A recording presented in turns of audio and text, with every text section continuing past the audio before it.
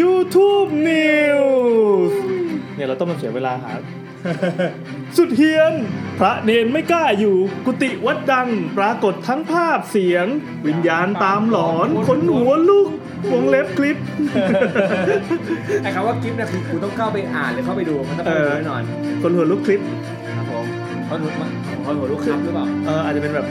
คำว่าครับแบบใหม่ที่แซมแบบชอบพิมพ์คำว่าคณับอันนี้คือเป็นเวอร์ชั่นขั้นกว่าของคณับเป็นคลิปสวัสดีคลิปสวัสดีคลิปผมแมนนี่คือรายการ YouTube คลิปคืออย่างนี้ที่จังหวัดระยองเขามีข่าวช่วงสัปดาห์ที่ผ่านมาเป็นข่าวฮือฮามากเลยนะในโลกโซเชียลแล้วเป็นข่าวชาวบ้านข่าวท้องถิ่นคือมีกุฏิวัดเนี่ยให้ดูว่ากุฏิวัดก็ถึงจะบอกว่าเป็นกุฏิวัดก็จริงแต่ดูแล้วก็เป็นบ้านเลยเหมือนเป็นบ้านที่เป็นเจ้าของเก่าบริจาคให้วัดหรือเปล่าไม่แน่ใจนะเขาบอกว่ามีเจ้าอาวาสที่เคยอยู่แล้วก็พอเปลี่ยนไปปั๊บเขาบอกว่าเป็นบ้านเก่าเฮ้ยชิบหายแล้วเป็นบ้านไม้เก่าที่เจ้าของบ้านตายยกครัวพอบอกพูดถึงบ้านไม้เก่าผมจะเสียงสั่นบ้านพี่แอนเนี่ยที่หมายถึงว่าไม้ที่บ้านพี่แอนญาติก็เลยนำมายกให้วัดทั้งหลังเป็นกุฏิไม้ยกพื้นสูงมี2ห้องนอนปัจจุบันเนี่ยจะต้องปล่อยล้างเป็นที่เก็บของเพราะว่าไม่มีพระรูปไหนกล้าเข้าอยู่หลังเจอทั้งเงาและเสียงวิญญาณหลอนที่สิงสถิตอยู่ในกุฏิไม้หลังนี้ว้าวเขาบอกว่าเมื่อวันที่7 กรกฎาคมที่ผ่านมานะครับผู้สื่อข่าวได้เดินทางไปยังวัดซอยคีรีตำบลห้วยโป่งเขาก็เปิดเผยชื่อวัดอะไรเรียบร้อยนะเราก็ว่ากันเป็นตามนั้นแล้วกันอันนี้จากเว็บข่าวสดนะครับจริงๆอันข่าวนี้มันลงทั่วเว็บข่าวทั่วประเทศไทยเลยดังนั้นก็ไม่มีอะไรจะต้องปิดบังก็ถามว่าถึงกุฏิเฮียนเขาบอกว่านั่นแหละมาถูกที่ถูกคนแล้วเพราะตนเองเนี่ยเป็นญาติเจ้าของกุฏิไม้ก่อนจะนำมาถวายพระก็คือนายนิคมที่ให้สัมภาษณ์เนี่ยพร้อมทั้งเล่าเหตุการณ์ตั้งแต่แรกบอกว่ากุฏิเฮียนที่ล่ำลือกันเนี่ยเป็นความจริงกับความเฮี้ยนของวิญญาณนี่คือเป็นญาติเจ้าของที่ตายบอกเองเลยนะเพราะที่ผ่านมาเนี่ยชาวบ้านจะพบเจอวิญญาณในรูปแบบต่างๆไม่ว่าจะเป็นเงาดำวนเวียนอยู่ภายในกุฏิหรือว่าพบเสียงร้องโหยหวนแม้แต่กลางวันก็ยังไม่เว้นจนทำให้ชาวบ้านในต่างรู้กิตติศัพท์ความเฮี้ยนของกุฏิหลังนี้ไม่มีใครกล้าย่างกายเข้าไปใกล้เพราะว่าต่างก็กลัวว่าจะพบเห็นวิญญาณเฮี้ยนโผล่ขึ้นมาหลอกหลอนปิดโนติด้วยที่ผ่านมาแม้แต่พระเนี่ยคือขนาดพระอยู่พระยังเปิดอะนึกภาพว่าเหมือนหนังพจน์อานนท์อะตึ้งวิ่งหนีไปโกยโยมต่อมาพอผู้สื่อข่าวก็เดินเข้าไปชมเสร็จปั๊บเนี่ยเห็นไหมข้างบนเอาเป็นว่าหาดูได้ง่ายมากค้นคำว่ากุฏิเฮี้ยนช่วง7วันที่ผ่านมาเนี่ยโผล่เพียบจะเป็นบ้านไม้นะครับชั้นบนก็เป็นแบบโล่งๆอ่ะกว้าง8เมตรยาว12เมตรมีห้องโถงเงียบวางเวงมีชื่อเจ้าของบ้านเป็นผู้บริจาคซึ่งเสียชีวิตไปแล้วสวัสดีค่ะข่าวชื่อว่าอะไรนะพี่เดี๋ยวขึ้นรูปให้ดูค้นคำว่ากุฏิเฮี้ยนอ่ะค้นได้เลยเยี่ยมไปถือได้เลยเอามาไปจิ้มก่อนมีอะไรกินนั่นแหละเขาบอกว่าเขาเอาจานเข้าเด็กอนุบาลแล้วเฮ้ยเดี๋ยวดิเพิ่งทะเลาะกันเขาบอกว่าคือปรากฏว่าในบ้านคือเขาเล่าประวัติของกุฏิหลังเนี้ยซึ่งเป็นบ้านมาก่อนน่ะเขาบอกว่าอยู่ดีๆญาติของตัวเองเนี่ยที่เข้าไปอยู่เนี่ยก็ทยอยตายกันโดยที่ไม่ได้ป่วยหรือเป็นโรคเรื้อรังแต่อย่างใดใช่รูปนี้มันมีอะไรวะทางญาติเห็นกันว่าหลังเนี้ยน่าจะมีอาถรรพ์แล้วก็เลยไปรื้อบ้านหลังเก่าหลังดังกล่าวแล้วก็นำไม้ทั้งหมดมาสร้างในรูปแบบเดิมถวายให้วัดเมื่อประมาณ30กว่าปีที่ผ่านมาก็คืออยู่มานานแล้วนะแล้วก็พระก็อยู่ไม่ได้เพราะเจออาถรรพ์ต่างๆแล้วก็ว่าไปทีนี้ข่าวมันไม่ได้จบแค่นั้นคือมันดังมากจนชาวบ้านเนี่ยบุกเข้าไปคือฮามากชาวบ้านก็ไปออกันตามสูตรนะบางก็ไปขอหวยบ้างก็ไปขอดูว่าของจริงเป็นยังไงคนที่มานะครับที่เป็นไอดอลในเรื่องวงการนี้ก็คือหมอปลาหมอปลาก็เป็นมือปราบสัมภเวสีนะเราอาจจะเคยได้ยินชื่อนี้คนฟังรายการ YouTube นี่คนนี้คือหมอปลาก็จะเป็นข่าวต่อเนื่องกันผมขี้เกียจทำเสียงก็คือบุกพิสูจน์ถึงในกุฏิเฮียนพระยันเห็นกับตาผีเดินลากโซ่ตรวนขนาดเจ้าอาวาสยังเพ่นหนีไม่มีเสียงแล้วเขินคือหมอปลาเนี่ยก็เป็นมือปราบสัมภเวสีเขาก็บุกไปแล้วก็ไปสัมภาษณ์คนอะไรเงี้ยปรากฏว่าชาวบ้านเขาก็ไม่ให้เข้าอันนี้เป็นข่าวต่อเนื่องข่าวสดอีกแล้วข่าวสดเนี่ยจะขยี้ข่าวนี้หลายครั้งมากหมอปลายันกุฏิเฮียนมีวิญญาณอยู่จริงคือหมายตกใจ3ตัวแล้วผมก็กดดูคลิปคือวันนั้นสนใจก็อยากรู้ว่าแบบผีมีจริงเห็นไหมในข่าวเนี่ยในคลิปเนี่ยชาวบ้านเพียบเฮ้ยคนดูตั้ง80 คนนี้คนใช่ไหมไม่ใช่ผีคนดิตรงผีที่หมอปลาเขาไม่อยู่อ่ะอันนี้ข้าวผมเองกับเฮ้ยเดี๋ยวจะไปนั่งกินที่เราต่อก็มีคนมามุงกันจำนวนมากอ่ะแล้วก็จะมี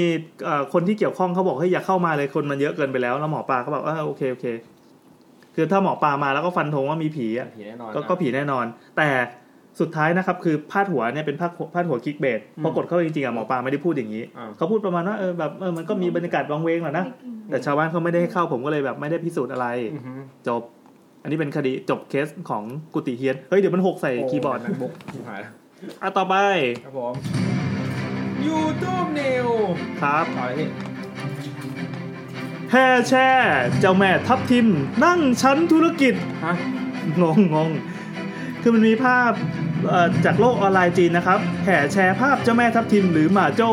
เทพธิดาแห่งท้องทะเลที่ถูกอัญเชิญจากจีนไปมาเลเซียคือเป็นไม่ใช่คนเป็นลูกมั่นเป็นคนไหนไม่ใช่คนเป็นผีนะครับไม่ใช่ผีเขาบอกว่าเดินทางด้วยเครื่องบินชั้นบิสเนสนะครับ BBC รายงานด้วยนะว่าบรรดาผู้ใช้ WeChat สังคมออนไลน์ยอดนิยมของจีนเนี่ยกำลังฮือฮากับการมีการอัญเชิญเจ้าแม่ทับทิมจากศาลในเมืองเซี่ยเหมินไปยังเครื่องบินที่สนามบินเซี่ยเหมินเกาฉีเกาอะไรนะเกาฉีไปต่อไปถูกกูไม่ค่อยดีทำงานเยอะให้เฟิร์นอ่านเป็นคงแล้วยังให้แม่เจ้าแม่ประทับในที่นั่งชั้นธุรกิจด้วยคือเดี๋ยวนะเจ้าแม่นี่ทำจากอะไรอ่ะทำจากปูนนะหลุดเหมือนกันเขาบอกว่าค่าที่นั่งเนี่ยประมาณ10,000 บาทแล้วก็เจ้าหน้าที่สายการบินก็อำนวยความสะดวกให้ด้วยการจัดที่นั่งด้านหน้ามาให้เพื่อให้มีพื้นที่มากขึ้นด้วยก็คือได้นั่งชั้นบิสเนสแล้วก็เป็นนั่งในตำแหน่งที่ดีด้วยรูมเล็กด้วยอ่ะเขาทำจากอะไรวะเดี๋ยวขอดูก่อนเจ้าแม่นี่น่าจะทำจากไม้หรือว่าเป็นไม่ใช่ไม้ครับตอนแรกผมเห็นมันผ่านผมนึกว่าคนตอนแรกคิดว่าคนแบบคอสเพลย์เป็นเจ้าแม่อะไรอย่างเงี้ยแล้วตีเป็นสัมภาระถ้าปกติจะเป็นอย่างนั้นไงแต่อันนี้ก็คงแบบจ่ายแล้วก็ด้วยจิตศรัทธาใช่ด้วยจิตศรัทธาก็แปลกดีผิดกฎการบินมั้ยเนี่ยข่าวแปลกๆซอฟๆนะครับเจ้าแม่แต่งหน้าเนี่ยแอบเห็นถ้าเป็นสัมภาระอย่างงี้เขาจะห่อไงวะต้องยัดลงเครื่องปกติคงเหมือนพระที่ส่งมาที่บ้านน่ะถ้ามันใหญ่แบบเกินกว่า1ที่นั่งหรือว่าแล้วแต่ดุลพินิจของพนักงานก็ให้โหลดใต้เครื่องหรือไม่ก็สามารถซื้อได้นะเดี๋ยวผมอธิบายบรรยากาศตอนนี้นะครับคือมีเฟิร์นกับนัทยืนอยู่ข้างหลังนะครับกำลังกินยำแหนมส่วนแซมกินกะเพราหมูสับนะส่วนผมไม่มีอะไรกินแล้วต้องมานั่งอ่าน YouTube News อะไรวะYouTube News แต่กินไปแล้วน้ำกินมากินมาม่าด้วยสาวพม่าทำทีซื้อทองหรือลงท้องอ้างวิญญาณสั่งมีคลิปไม่ซื้อถึงแล้วไม่ดูอยากดูเหรออยากได้มาคนมาซื้อมาสัมภาษณ์สาวพม่ามากกว่าให้ดูไม่อันนี้มันเป็นภาพจากกล้องวงจรปิดเลยอันนี้จากเว็บคมชัดลึกนะครับจริงๆสำนักข่าวทั่วไปเขาก็เล่นกันเพราะข่าวนี้มันคือฮามันสนุกเป็นข่าวแมสเป็นเหตุเกิดที่บางบัวทองนนทบุรีนะครับรับแจ้งจากศูนย์วิทยุบางบัวทองว่ามีเหตุลักทรัพย์ที่ห้างทองแม่หงส์3เยาวราชก็นั่นแหละที่บางบัวทองเสร็จปั๊บก็เจ้าของร้านทองก็ไปชี้ให้จับกุมตัวนางสาวเอวินอายุ38ชาวพม่านะครับเนื่องจากกลืนสร้อยคอทองคำน้ำหนัก2สลึงราคา 1,500 บาทลงไปในท้องโดยมีกล้องวงจรปิดจับภาพไว้ได้ผมจะเปิดกล้องวงจรปิดให้ดูนะครับสำหรับผู้ที่ฟังซาวคลาวอยู่นะครับลองหลับตานะครับแล้วก็เอานิ้วชี้กดที่หัวแรงๆนะครับจะมีภาพขึ้นนี่ให้ดูภาพอันนี้เป็นภาพในกล้องวงจรปิดนะครับจะเป็นสาวพม่านะครับมองไม่ทันใช่ไหมผมบรรยายอธิบายบรรยากาศภาพก่อนมันเป็นภาพจากกล้องวงจรปิดที่เขาถ่ายมาอีกทีนึงเป็นลูกค้านั่นแหละกำลังกินน้ำอยู่กินน้ำก็เหมือนเป็นน้ำที่ซื้อมาจากข้างหน้าร้านน้ำอย่างนี้นะตอนนี้ก็ปิดขวดแล้วก็มีชีนี่จะทองเส้นนั้นซึ่งอันนี้คือขโมยไปแล้วย้อนกลับไปดูขอดูอีกรอบเดี๋ยวเราสาธิตให้คือเจ้าของร้านก็คุยอยู่แล้วทีนี้เหมือนเจ้าของปั๊บลูกค้าเนี่ยกำลังถือสร้อยทองอยู่แล้วเจ้าของก็แบบหันไปหยิบเนี่ยตุ๊บตบใส่ปากเหมือนกินยาแล้วก็กินน้ำตบใส่ปากแล้วก็กลืนตามงงให้ดูอีกรอบนึงเห็นแล้วไม่เห็นแล้วตบเข้าปากให้ดูก็คืออย่างว่าให้ขี้ออกมาก็รอขี้ออกมาเดี๋ยวพูดขี้ตอนกำลังกินมาเลยเนี่ยกำลังคุยกันอยู่ว่าเลือกแบบเลือกอะไรเสร็จปั๊บตบปุ๊บใส่ปากแล้วก็เปิดน้ำกินต่อเลยเท่านี้ก็คือในมือก็ไม่มีอะไรในตัวก็ไม่มีหลักฐานอะไรเราก็แบบกำลังเลือกนั่นเลือกนี่อยู่ใช่ไหมแล้วเป็นจังหวะที่คนขายหันหลังพอดีหันไปหยิบนางก็แบบหันไปทำอะไรสักอย่างนางก็แบบตบเข้าปากเรียกว่าอะไรตบเข้าปากแล้วกินน้ำตามหัวใจชอบแล้วก็หลังจากนี้คลิปก็จะเป็นสัมภาษณ์คนที่เป็นขโมยคนนี้นะครับมันไม่เป็นภาพจากข่าวช่อง8เขาบอกว่าพูดภาษาไทยหรือภาษาพม่าพูดไทยก็เหมือนคนงานพม่าที่มาอยู่ในไทยเขาบอกว่าอร่อยมากพี่แอน มีเพื่อนที่ทำร้านทองเขาบอกว่าคนงานพม่าเนี่ยเป็นลูกค้าอันดับ1 ที่ซื้อทองที่ร้านไม่ใช่ซื้อดิที่ทำกำไรให้กับร้านคือเขาจะมีทองมาทำงานเสร็จปั๊บเขาไม่ได้เก็บเป็นเงินบาทเขาเก็บเป็นทองแล้วก็เอาทองเนี่ยก็กลับไปบ้านไปอะไรก็ว่าไปแต่ทีนี้เวลาที่เขาขัดสนเงินทองอ่ะคือก็มีทองกับตัวไงก็มาตะไว้เพื่อเหมือนแบบตังหมุนไปเรื่อยๆอย่างเงี้ยแล้วทีนี้ที่มันมาอยู่ใน YouTube News ก็คือจากการสอบปากคำเนี่ยนางสาว A วินก็ให้การว่าได้กลืนลงไปในท้องจริงแต่ที่ทำไปเนี่ยเพราะว่ามีวิญญาณสั่งให้กลืนลงไปถ้าไม่กลืนเนี่ยจะต้องตายโดนจับก่อนแล้วแหละใช่ตำรวจก็เลยนำตัวไปทำการถ่ายท้องเพื่อเอาทองของกลางออกมาไม่รู้ว่าจะเป็นทองแข็งหรือทองเหลวนะครับได้คุณภาพต้องเอาของกลางออกมาทำดีพอร์ตดิโอ้สนุกอ่ะโอ้ยตายแล้วเวลาถ่ายท้องนี่คือพอออกมาปั๊บมันจะต้องเป็นยงมันต้องสาวออกมาเหมือนที่ยัดตัวตื่นแบบสร้อยทองมันต้องมีแง่งของมันโอ้ตอนครูดเดี๋ยวนะไอ้ที่มันเป็นตะขอเกี่ยวใช่ป่ะตอนท้ายเกี่ยวเนี้ยก็คงจะตอนนี้เรากินยำแหนมแล้วว่ามันจะต้องมีแบบมีอนูขี้ติดอยู่ตรงซอกทองอย่างดีมากเวลาเอาไปชั่งมันจะหนักกว่าเดิมใช่ไหมต้องพูดตอนกำลังกินด้วยมันเยอะขึ้นอ่ะไม่กินแล้วไม่สามารถทำความสะอาดได้ 100% แน่นอนยังไม่หยุดอีกได้เหรอก็ขี้อ่ะพี่เฟิร์นดูผอมลงหลังจากไม่ได้มาจัดนานจริงป่ะไม่มีจะแดกค่ะอันนี้จริงป่ะจริงไม่มีจะแดกข่าวสุดท้าย YouTube News เพิ่งมาวันนี้นะครับลูกนกสุภาพรเผยต้นเหตุงานหดเงินหายโดนไสยศาสตร์เล่นงานโดนคนทำของใส่หวังถึงตายที่คนที่ร้องเพลงคุณลำไยนี่ลูกนกไงวะใช่ยังจำไม่เคยลืมเรือนตัวเองเอาไว้ใช่ป่ะใช่ที่เธอเรียกใช่คุณลำไยใช่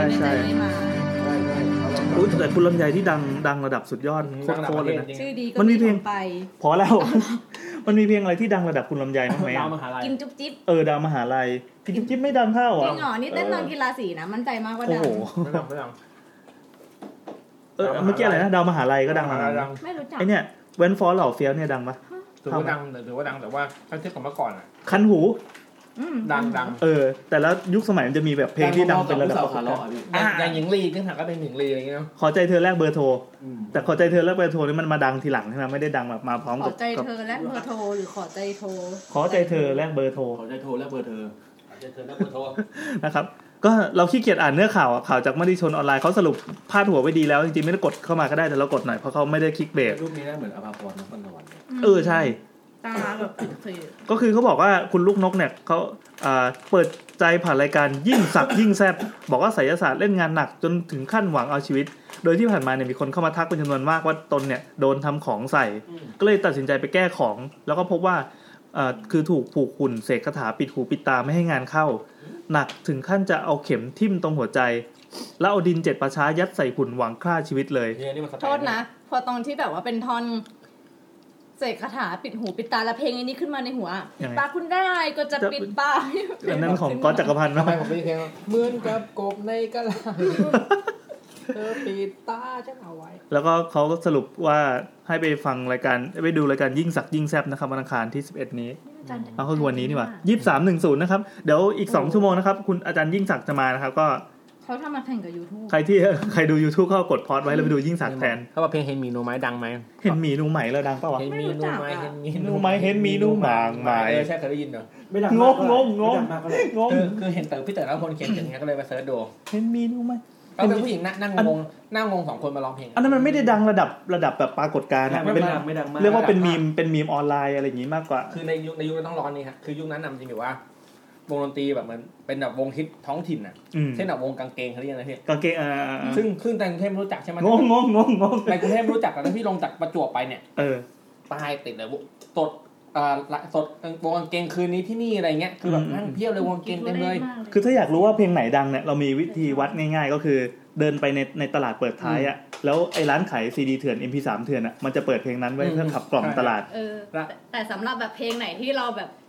เพลงไหนที่คิดว่ามันฮิตประจำปีอะไรเงี้ยเราจะวัดตอนวันสงกรานต์เว้ยสงกรานต์แล้วก็งานโรงเรียนถ้ามีงานโรงเรียนลูกเต้นเนี่ยใช่เลยล่าสุดไปหัวหินมายังไงครับมันก็จะมีแผงขายซีดีที่แบบแผ่นละ60 บาท MP3 เปิดเพลงเอ็กซ์ชีราดเอ็กซ์ชีราดไม่ใช่นี่มุกปะไม่ใช่มันชื่ออะไรวะอ่านว่าอะไรวะเอ็กซ์ชีราดอ่านเอ็กซ์ชีราดคิดว่าเพลงไทยนึกว่าเล่นมุกอ่ะเอ็กซ์ชีราดเพลงนั่นน่ะร้องพี่เฟิร์น เพลงไหนอะเห็นมีนุ่มไหมเห็นมีนุ่มหมางไหม Castle on the Hill เหรอร้องให้ฟังดิเพลงไหนล่ะเพลงที่มันดังๆอ่ะสาวเลยยังรอเลิกแล้วค่ะไงเลิกแล้วค่ะใช่ครับใช่ครับต้องระดับเนี้ยป๋าขาป๋าคืนนี้ตามมาดึกจังอันนี้ธีมอะไรนะวันนี้ตำนานลึกลับและทั้งหมดนี้ก็เป็น YouTube News นะครับเราล่อไปหลายคำกันเพราะเป็นซีรีส์ต่อเนื่องต่อไปนะครับเข้าสู่รายการหลักของเราข้างหลังก็ล่อไปหลายคำไม่เหลือพี่แอนเลยกินมาม่าไม่ได้กินข้าวด้วย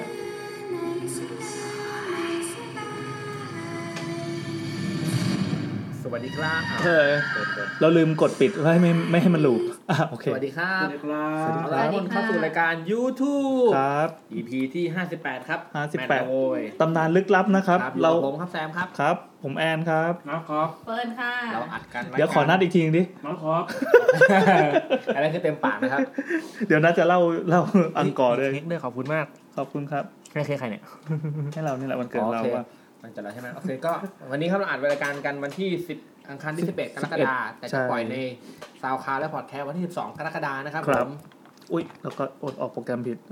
ทำไมเสียงเงียบแล้วไงต่อมันอัดอยู่ปะเนี่ยเดี๋ยวนะวันนี้ครับพี่แอร์บอกเรามาจะตีมอะไรนะครับซึ่งเมื่อกี้ก็เป็นช่วง YouTube ของเราวันนี้มีโอกาสที่จะเรามีเวลา15นาทีก่อนจะถึงเข้าสู่ช่วงจุดธูปปักธูปกินธูปกินธูปปักดิคนมีโพสต์อิทเอาเป็นว่ามีคนจอไหม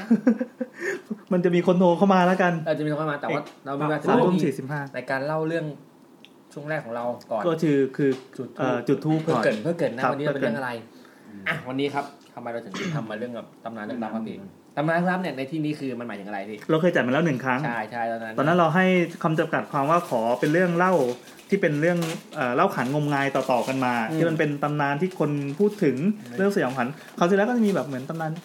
ตอบตำนานผีไอ้ดำผมจำได้ผีไอ้ดำแบบค่อนข้างจะไทยๆใช่ป่ะหรือว่าตำนานที่เกิดขึ้นในมหาลัยในโรงเรียนอะไรอย่างเงี้ยหมู่บ้านคราวนี้พอเราวนมาจัดเป็นธีม EP ตำนานลึกลับอีกครั้งก็อยากจะยกระดับขึ้นมานิดนึงเป็นตำนานระดับอินเตอร์เลยแล้วกันเดี๋ยวแป๊บนึงโอเคผมมีเรื่องมาเล่านะครับพอดีเพิ่งดูหนังเรื่องนึงเมื่อวันศุกร์นี่เองชื่อ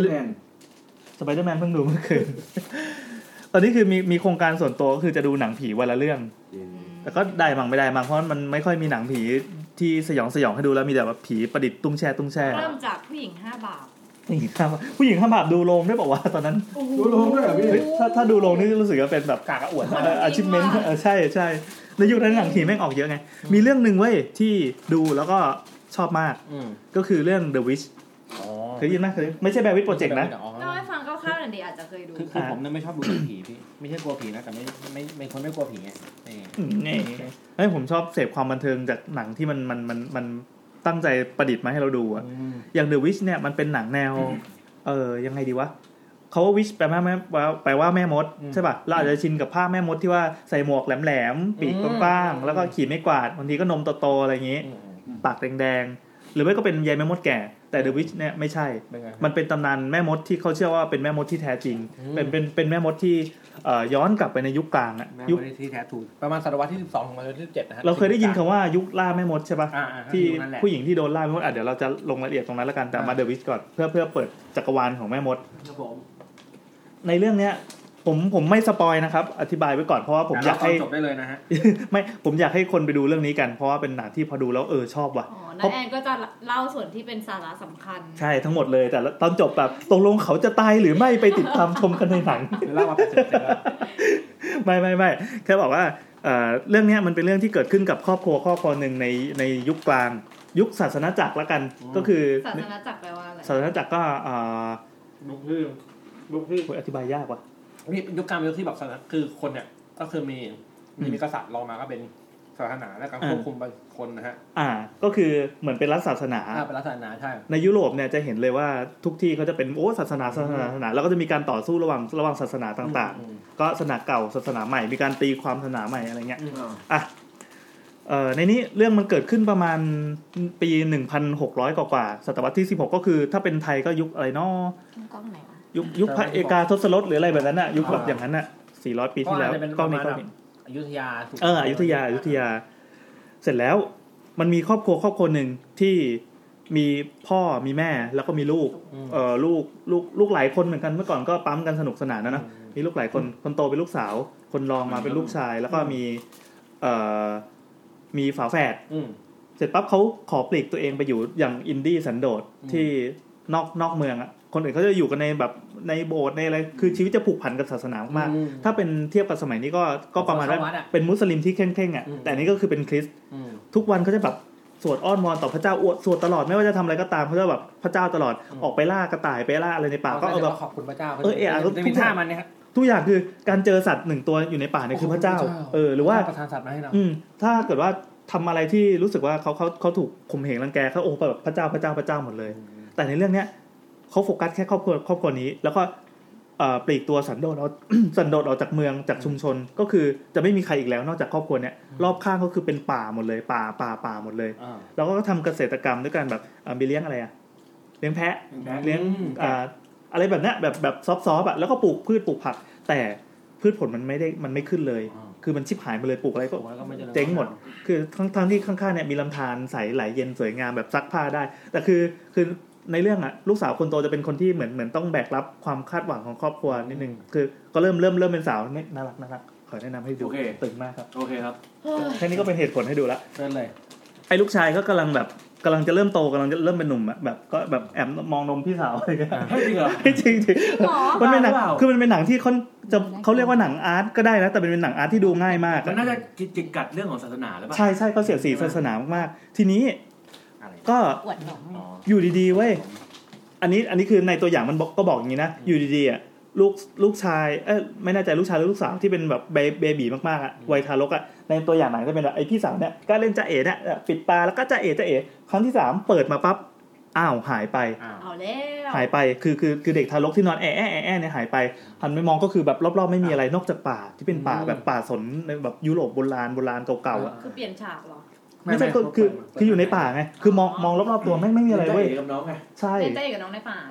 ก็มันก็จะผูกเข้ากับเรื่องตำนานแม่มดที่คิดว่าน่าจะเป็นแบบความชั่วร้ายที่อยู่ในโซนนั้นในย่านนั้นบอกเฮ้ยแบบแม่มดจับตัวไปหรือเปล่าแล้วทั้งบ้านก็แบบเกลียดกลัวความเป็นแม่มดมากแล้วก็จะอ้อนวอนต่อพระเจ้าตลอดว่าเฮ้ยแบบลูกเราจะต้องกลับมาจะต้องหาให้เจอแล้วก็หลังจากนั้นก็มีเหตุการณ์ที่ใหญ่โตลุกลามขึ้นเรื่อยๆแม้จะเป็นสเกลของครอบครัวแต่ดูแล้วเอาเป็นว่ามีหลายคนบอกว่ามันเป็นหนังผีที่เพอร์เฟคอ่ะคือไม่มีฉากตุ้งแช่ใครเกลียดหนังผีตุ้งแช่ดูได้เลยเรื่องนี้ถ่ายสวยแล้วก็เล่าเรื่องได้กดดันมากๆแล้วก็มันถ้าใครอยากไปอ่านระหว่างบรรทัดแบบมันสไตล์หนังอาร์ตอ่ะคือมันไม่ได้เล่าว่าเฮ้ยผีมันหลอกจบมันจะแบบโอ๊ยระหว่างนั้นมันมีแบบแทรกอะไรอ่ะแล้วไปอ่านพันทิปต่อมันดูโฟฟิลที่จะไม่เห็นสัตว์ประหลาดใช่แต่เรื่องนี้ดีคือผมไม่ได้บอกว่าสุดท้ายมันจะเป็นยังไงหรือว่ามันจะมีแม่มดจริงหรือเปล่าหรือว่าแบบพระเจ้ามีจริงหรือเปล่าอะไรเงี้ยแต่ต้องเราไปดูมีคนถามอีกเล่าเรื่องอะไรนะคะผู้หญิง5 บาท The Witch นะครับ The Witch ไม่ใช่แบบมันใช้ซินซิสเตอร์ไม่เหรอซินซิสเตอร์มั้งซินซิสเตอร์จริงว่านึกถึงซินซิตี้ตั้งใจมันใช่ว่าซินซิสเตอร์คิดชื่อดีว่ะนึกว่าตาแซมเล่นมุกอีกแล้วไม่นี่เรื่องจริงชื่อว่าซินซิสเตอร์จริงตอนนี้คือทุกคนเวลาพูดอะไรต้องคิดว่าเป็นมุกก่อนตลอดจะแบบเนี่ยเฮ้ยนี่เรื่องจริงนะครับคือ YouTube EP เนี่ยผมทำปกเป็นแพะไว้ก็ตั้งใจคือวันนี้จะมาเล่าเรื่องไอ้พวกสมัยกลางยุคกลางใช่ป่ะมันก็จะมีแบบเรื่องซาตานเรื่องความเชื่อในพระเจ้าแบบเนี่ยทุกอย่างสวดอ้อนวอนหมดเลยแล้วก็เรื่องแม่มดเนี่ยกลายเป็นว่าพอเอาแพะมาแพะเกี่ยวอะไรอ่ะแพะเมืองผีเลยพี่พยายามวิเคราะห์แพะพี่แอนต้องเล่นมุกเสี่ยงกันได้เลยแบบพาเที่ยวแพะหรือเปล่าเป็นคนนั้นกันใหญ่เลยเฮ้ยแต่เนี่ยแบบเมื่อกี้เปิดเข้ามาในบูใช่ป่ะจะเข้ามาดูไลฟ์ตัวเองแล้วก็แบบเป็นรูปแพะไม่คิดว่าเป็น YouTube เพราะทำสวยมากปกติ YouTube จะมีความเปื้อนๆอ่ะจะมีแบบไอ้ EP กลืนก็สวยนะสวย EP ที่แล้วก็สวยเคยดูวิฉากจบสุดยอดเนี่ยมันจะต้องมีความเปื้อนมันจะต้องมีความน้าแอนอยู่อ่ะครอบครัวนั้นเขาศรัทธาศาสนาจนดูนอกรีดค่ะเราไม่พูดถึงว่าเรื่องเป็นยังไงอยากให้ดูเนี่ยทุกคนไปทำกันบ้านมาดูเรื่องไหนพี่ใครสปอยใต้คอมเมนต์นะแอนจะตามไปทุกกระดูกโอเคโอเคเราก็จะมาพูดกันเรื่องการล่าแม่มดนะครับคือเมื่อกี้เราพูดถึงแม่มดนิดนึงว่าแม่มดเนี่ยไม่ใช่เป็นแบบแนวแม่มดวันฮาโลวีนที่มันจะใส่หมวกหรือไม่ก็แฮร์รี่พอตเตอร์เสกกระต่ายอะไรนกตะคุ่มอะไรเนี่ยนึกถึงตอนเป็นสมมติว่าผมอยู่ในแฮร์รี่แล้วแบบอยู่ดีเราเป็นเด็กธรรมดาแล้วมีคนหนึ่งบอกแกต้องเป็นพ่อมดไปกับฉันเดี๋ยวนี้คุณนายตลกน่าดูนะว่าทำไมต้องเป็นวะนึกว่ารายการสารแนมาอยู่ดีเลยมาเปิดประตูมา นายแผลเป็นใช่ไหม ก็ได้โดนแม่ตีตอนเด็กขอเชิญเข้าสู่บ้านดาวพระศุกร์ตลกอ่ะไปคงโทรแจ้งตำรวจ แกต้องไปเป็นแล้วก็ไปตามเขานะก็เชื่อนะโอ้ตายแล้วเด็กโง่อะไรใครบอกให้ไปก็ไปโอ้ตายเด็กยุคนั้นก็คงแบบวิ่งชนสถานีรถไฟกันนะเป็นน้ำเฟยแล้วบอกว่าแกเป็นแม่มดไปกินเนื้อย่างกันไปไม่เนื้อย่างต่อโอเคคือเขาบอกว่าแม่มดเนี่ย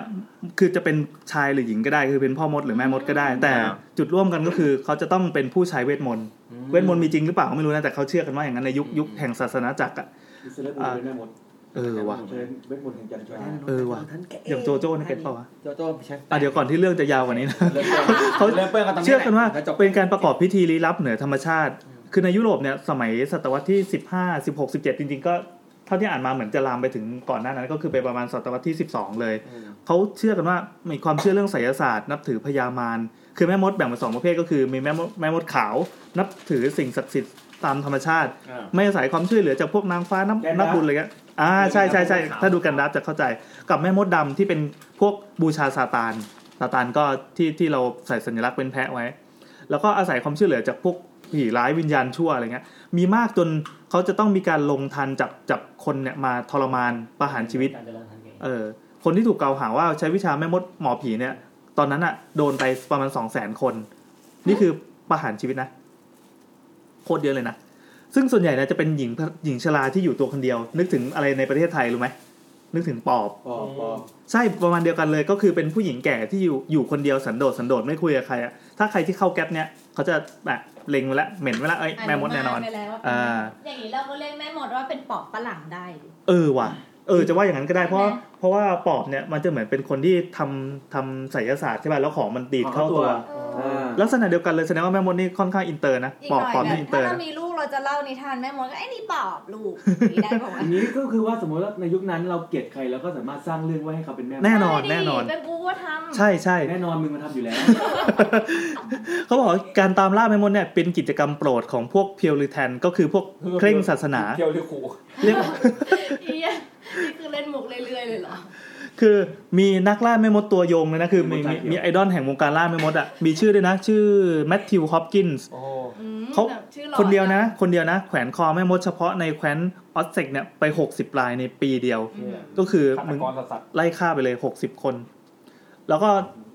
หลังจากนั้นก็กฎหมายอังกฤษสกอตแลนด์ก็ต่อต้านวิชานี้ก็เลยยกเลิกไปเมื่อปีคศมัน1700กว่าการล่าแม่มดเนี่ยมีวิธีทดสอบง่ายๆทดสอบยังไงครับก็คือจับตัวผู้ถูกสงสัยว่าเป็นแม่มดหรือเปล่าเนี่ยแบบถามว่าเป็นแม่มดไหมมึงเป็นปอบหรือเปล่าเนี่ยอะไรเงี้ยแต่เขาจับโยนลงน้ำแล้วก็ล่ามไปด้วยมั้งมีล่ามเปล่าวะไม่แน่ใจถ้าหากเป็นแม่มดก็จะลอยขึ้นมาแต่ถ้าเป็นผู้บริสุทธิ์ก็จะจมจริงเหรอใช่จมหรือจมน้ำตายไปเลยดังนั้นใครอยากบริสุทธิ์จมลงไปไอคนที่ลอยขึ้นมาเนี่ยจะโดนนำตัวไปสอบสวนต่อทีนี้การสอบสวนไม่ได้สอบสวนแบบหล่อๆแบบในหนังฝรั่งตอนนี้นะเอาไฟมาส่องหน้าเมื่อถูกนำตัวขึ้นศาลก็จะถูกซักถามเกี่ยวกับเวทมนต์ที่ตนใช้ความสัมพันธ์ที่มีกับซาตานและกิจกรรมพิธีต่างๆคณะศักดิ์สิทธิ์จะบีบบังคับให้สารภาพแล้วก็บอกชื่อผู้กระทำผิดก็คือเหมือนให้ซัดทอดด้วยหากผู้สงสัยปฏิเสธตลอดข้อกล่าวหาก็ผู้สอบสวนก็จะแก้ผ้าผู้ต้องสงสัยออกแล้วก็โกนขนทั้งหมดทั้งตัวเพื่อค้นหาดูเครื่องหมายปีศาจที่ปรากฏอยู่บนตัวเครื่องหมายที่เขาเจอกันบ่อยๆนะก็คือหัวนมที่3มันเป็นกรรมพันธุ์ฟังวิดแคทป่ะเคยฟังวิดแคทป่ะมันคืออะไรเขาบอกว่าตอนนั้นพี่แทนวิดแคทเขาบอกว่าเชื่อไหมว่าคนเรามีหัวนมที่3เยอะกว่าที่คิดมากคือยังไงมันไม่ได้เป็นหัวนมอย่างนี้มันไม่ได้เป็นหัวนมคล้ายๆไฝคล้ายๆอะไรอย่างเงี้ยประมาณนั้นมันคิดว่าเป็นไฝแต่จริงมันเป็นความมันเป็นเซลล์ผิดปกติของผิวหนังอะไรสักอย่างที่มันอยู่ไปงอกลองไปเซิร์ชก็ได้แบบเติร์ดนิปเปิลอะไรบางครั้งหัวนมที่3หรือตุ่มไตต่างๆอาจจะถูกระบุว่าเนี่ยเป็นเครื่องหมายแม่มดได้มันอยู่แถวนมเว้ยอ๋อเหรอมันไม่ได้อยู่ที่นมก็ได้บางทีไปอยู่ที่อื่นก็ได้อยู่หลังอยู่คออยู่อะไรเงี้ยที่บ้านก็ได้เชิญครับกลับไปเลยเฟิร์นมีไฝเยอะด้วยเฟิร์นมีนมที่8โอ้โหนี่ครับเฟิร์นโชว์นมออกวูบได้ไหมต้องเซ็นเซอร์ไฝป่าววะแล้วก็เครื่องหมายเนี่ยบางทีหลบซ่อนอยู่ใต้ผิวหนังมองไม่เห็นซวยอีกขนาดแบบค้นทั้งตัวแล้วมองไม่เห็นก็อยู่ใต้ผิวหนังแน่นอนต้องใช้อุปกรณ์แหลมคมเจาะหรือกรีดออกถึงจะพบก็คือใครที่โดนฆ่าโทษว่าเป็นแม่มดเนี่ยซวยแน่ๆคือยังไงแบบ ก็ต้องเป็นเหรอคือยังไงก็ต้องเป็นถ้าถูกสงสัยอะสุดท้ายมันก็เป็นนะหลังจากพบเครื่องหมายแม่มดแล้วก็จะบังคับให้สารภาพอีกครั้งถ้าปฏิเสธก็จะทรมานจนกว่าจะสารภาพทรมานด้วยกันเริ่มตอกเล็บตามด้วยบีบขมับเข้าเครื่องยืดแขนยืดขาเคยเห็นป่ะใครนี่มันเหมือนสมัยยุคกลางยุคกลางเนี่ยเขาเล่าถึงยุคกลางใช่ที่ไทยก็เป็นมีเหรออ๋อใช่ๆๆแต่ว่าคนละโซนการทำโทษกันเป็นเรื่องของการทรมานนักโทษเรื่องต่างๆและบีบขมับลุยไฟซึ่งอันนี้ก็เหมือนกันอันนี้ก็เหมือนกันกิจกรรมที่ทำคือเหมือนกันใช่ถ้าหากยังปากแข็งก็เอาไปบีบอัดขาเอาเหล็กแดงๆจิ้มตามตัวสุดท้ายคือใช้วิธีสเตปตาโดคืออะไรวะสเตปตาโดคือเอาร่างเปลือยของผู้ต้องสงสัยเนี่ยไปแขวนโยงกับรอกแล้วก็ถ่วงน้ำหนักที่เท้าอย่างงี้ดึงค่อยแขวนไว้จนกว่าจะยอมรับสารภาพโอ้ยถ้าสมมุติตอนแล้วผมเป็นแม่มดก็ฆ่าผู้อยู่ดีก็แบบยอมรับไปตั้งแต่แรกใช่คือยังไงมันไม่มีวิธีรอดเลยวะก็สุดท้ายก็คือโดนประหารนั่นเองแล้วจะเหมือนจะมีโหแต่จริงของไทยอ่ะวิธีพิสูจน์แม่มดของเขาคือว่าให้อมใบมีดโกนเจ็ดใครไม่กล้าอมแสดงว่าเป็นปอบโอ้ยแล้วถ้ากูอมอ่ะอมก็แปลว่าไม่เป็นปอบเดี๋ยวนะไอคนที่สั่งให้อมที่มึงกล้าอมป่าววะมันให้อมทั้งหมู่บ้านนะอ้าวเหรอเวลามันเจอปอบแบบแล้วสงสัยว่าเฮ้ยใครเป็นปอบกันแน่เขาก็เลยต้องเรียกผู้ต้องสงสัยทั้งหมดอ่ะแล้วมาให้อมใครมันเป็นคนแรกที่ริเริ่มอะไรแบบนี้ถ้าอมแล้วก็โดนบาดทำไงมึงเป็นปอบมึงโดนบาดเชี่ยถ้าอมสเต็ปซิลว่าไปอย่างทีนี้สนุกจังสนุกอีกมันมีที่เป็นดังๆนะจะเป็นเมืองที่สกอตแลนด์มีนางเอลิสันบาลโฟถูกทรมานด้วยการเอาเหล็กรัดบีบแขนนาน48ชั่วโมงเป็นบาลโฟนะครับแล้วขณะเดียวกันสามีวัย80ก็คือแก่แล้วอ่ะถูกแท่งศิลาหนัก700ปอนด์วางทับลูกชายถูกไม้เหลี่ยมตีหน้าแข้ง57ทีจนกระดูกเละแม้กระทั่งลูกสาวตัวน้อยวัย7ขวบก็ถูกตอกเล็บถูกทรมานขนาดหนักน้อยรายที่จะทนได้ก็ต้องสารภาพทุกรายยิ่งคิดค้นเครื่องประหารที่มีประสิทธิภาพมากขึ้นเท่าไหร่จำนวนผู้ตายก็มีมากขึ้นเท่านั้นที่เยอรมัน6ปีเนี่ยมีผู้หญิง368คนถูกประหารแล้วก็มีการเผาด้วยนะมีการเผาด้วยที่ทางใต้ของเยอรมันมีการเผาทั้งเป็นกว่าอีก900รายก็เขากวาดกันแหลกลานมากเลยในยุคที่เขาไม่ได้ใช้เหตุผลนะโหอย่างนี้นะถ้าเฟิร์นอยู่ในยุคนั้นนะแล้วเฟิร์นเกลียดใครมันจะนี่เป็นแม่มดไม่มันเป็นอย่างนั้นอยู่แล้วมึงอาจจะทำอย่างนั้นอยู่แล้วก็ทำอยู่แล้วแล้วคิดว่าเขาจะไม่ทำอ่ะมึงอาจจะเป็นไอ้คนนั้นแหละไอ้คนที่แบบ60คน70คนเราก็ต้องทำคนหนึ่งก่อนดีวะไม่ใช่ที่แล้วมันอาจจะเป็นคนที่สั่งฆ่านั่นแหละก็ดีแล้วที่มันโหดก็คืออย่างที่ดูเนี่ยถ้าใครที่บอกว่าเป็นแม่มดแล้วก็อยู่ๆก็เปลี่ยนโหมดมาเป็นแบบฉันนับถือพระเจ้าคือแม่มดอ่ะเขาไม่จะมองว่าคนที่นอกรีดนอกศาสนาไม่นับถือพระเจ้าเนี่ยมึงเป็นแม่มดทั้งหมดฉันนับถือพระเจ้านี่คือการหลอกลวงของแม่มดชิบหายแล้วกูทำไงมันไม่เหลือทางหนีแล้วอ่ะคือถ้าจะเล็งใครเนี่ยเอาให้ได้เลยมีอีกเขาบอกว่าแม่มดเนี่ยจริงๆแล้วอ่ะคือเวลาอยู่ในวงการแม่มดอ่ะเขาไม่ได้อยู่โดดเดี่ยวนะเขาจะโซเชียลกันถ้ามีไลน์ก็เขาก็ตั้งกลุ่มไลน์กันสนุกสนานส่งสดดีแม่มดบางเขนแม่มดบางแคสาขาจะดูจักคือพออยู่กันเป็นกลุ่มปั๊บแล้วคนนึงโดนจับเนี่ยมันก็ซัดทอดก็จะบอกชื่อของแม่มดคนอื่นๆผู้หญิงที่โดนชื่อเนี่ยจะถูกจับมาทรมานอีกเป็นวงจรกันอยู่อย่างเงี้ยไม่เป็นที่สิ้นสุดใช่ดังนั้นถ้าเกลียดใครปั๊บเป็นไม่หมดเลยถูกจับแล้วก็ยากที่จะหลุดพ้นข้อกล่าวหาอย่างนี้แบบสมมติเฟิร์นโดนจับใช่ป่ะว่าเป็นแม่มดแล้วเฟิร์นก็แบบอีเหี้ยเกลียดอีเหี้ยนี่ว่ะจะต้องแก้แค้นเดี๋ยวกูจะตายแล้วไอแอนชอบว่ะเบื้องหลังเนี่ยเขามีการหาประโยชน์จากผู้เคราะห์ร้ายเหล่านั้นหลังจากการเป็นนักล่าพ่อมดแม่มดก็ถึงเวลาปั๊บเราก็เป็นแบบวิทฮันเตอร์เลยคือเรียกร้องเงินค่าไถ่ตัวชอบจังไม่อยากเป็นแม่มดใช่ไหมจ่ายมาเหมือนจ่ายค่าคุ้มครองจับคนที่ไม่ทรัพย์สินมาใส่ความฆ่าให้ตายแล้วก็ยึดทรัพย์เสียเช่นนี้ก็มีมากคนทั่วไปก็อยากขจัดคนที่ขัดแย้งตนเองด้วยความใส่ความก็นั่นแหละก็อย่างที่เฟิร์นเป็นนะครับอย่างที่เฟิร์นเป็นถูกต้องแล้วครับเดี๋ยวนะว่ะเนี่ยแบบเวลาขึ้นศาลเนี่ยศาลเขาไม่ได้แบบเท่ๆแล้วก็คุยกันด้วยเหตุผลนะครับอย่างคณะลูกขุนสตรีก็เป็นผู้หญิงเนี่ยนะอ้างว่าเธอเนี่ยมีหัวนมที่3ซึ่งเป็นหลักฐานของการเป็นแม่มดมี3หัวนมใช่ไหมถึงถูกตัดสินประหารเลยแต่จริงๆมันเหมือนในโลกโซเชียลเราปัจจุบันนะเขาเรียกการล้างแม่มดไงตัดสินว่าใครผิดอ่ะคือคนนั้นก็จะแบบว่าไอ้ขี้นี่แหละไอ้นี่แหละแน่นอนอะไรอย่างเงี้ยนี่แหละแน่นอนเลยหลุดเลยไม่ดีเลยไม่ดีมากๆเลยค่ะไม่ชอบเลยค่ะ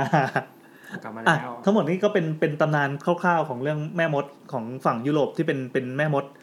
เรียกว่าแม่มดที่แท้จริงได้ป่ะเป็นแม่มดที่แท้ทรูแม่มดที่แท้ทรูแล้วกันแต่จริงๆแล้วมันเป็นเรื่องที่น่าหดหู่นะที่แบบถ้าเราโดนแอสซูมว่าเป็นแบบนั้นแล้วแม่งแบบ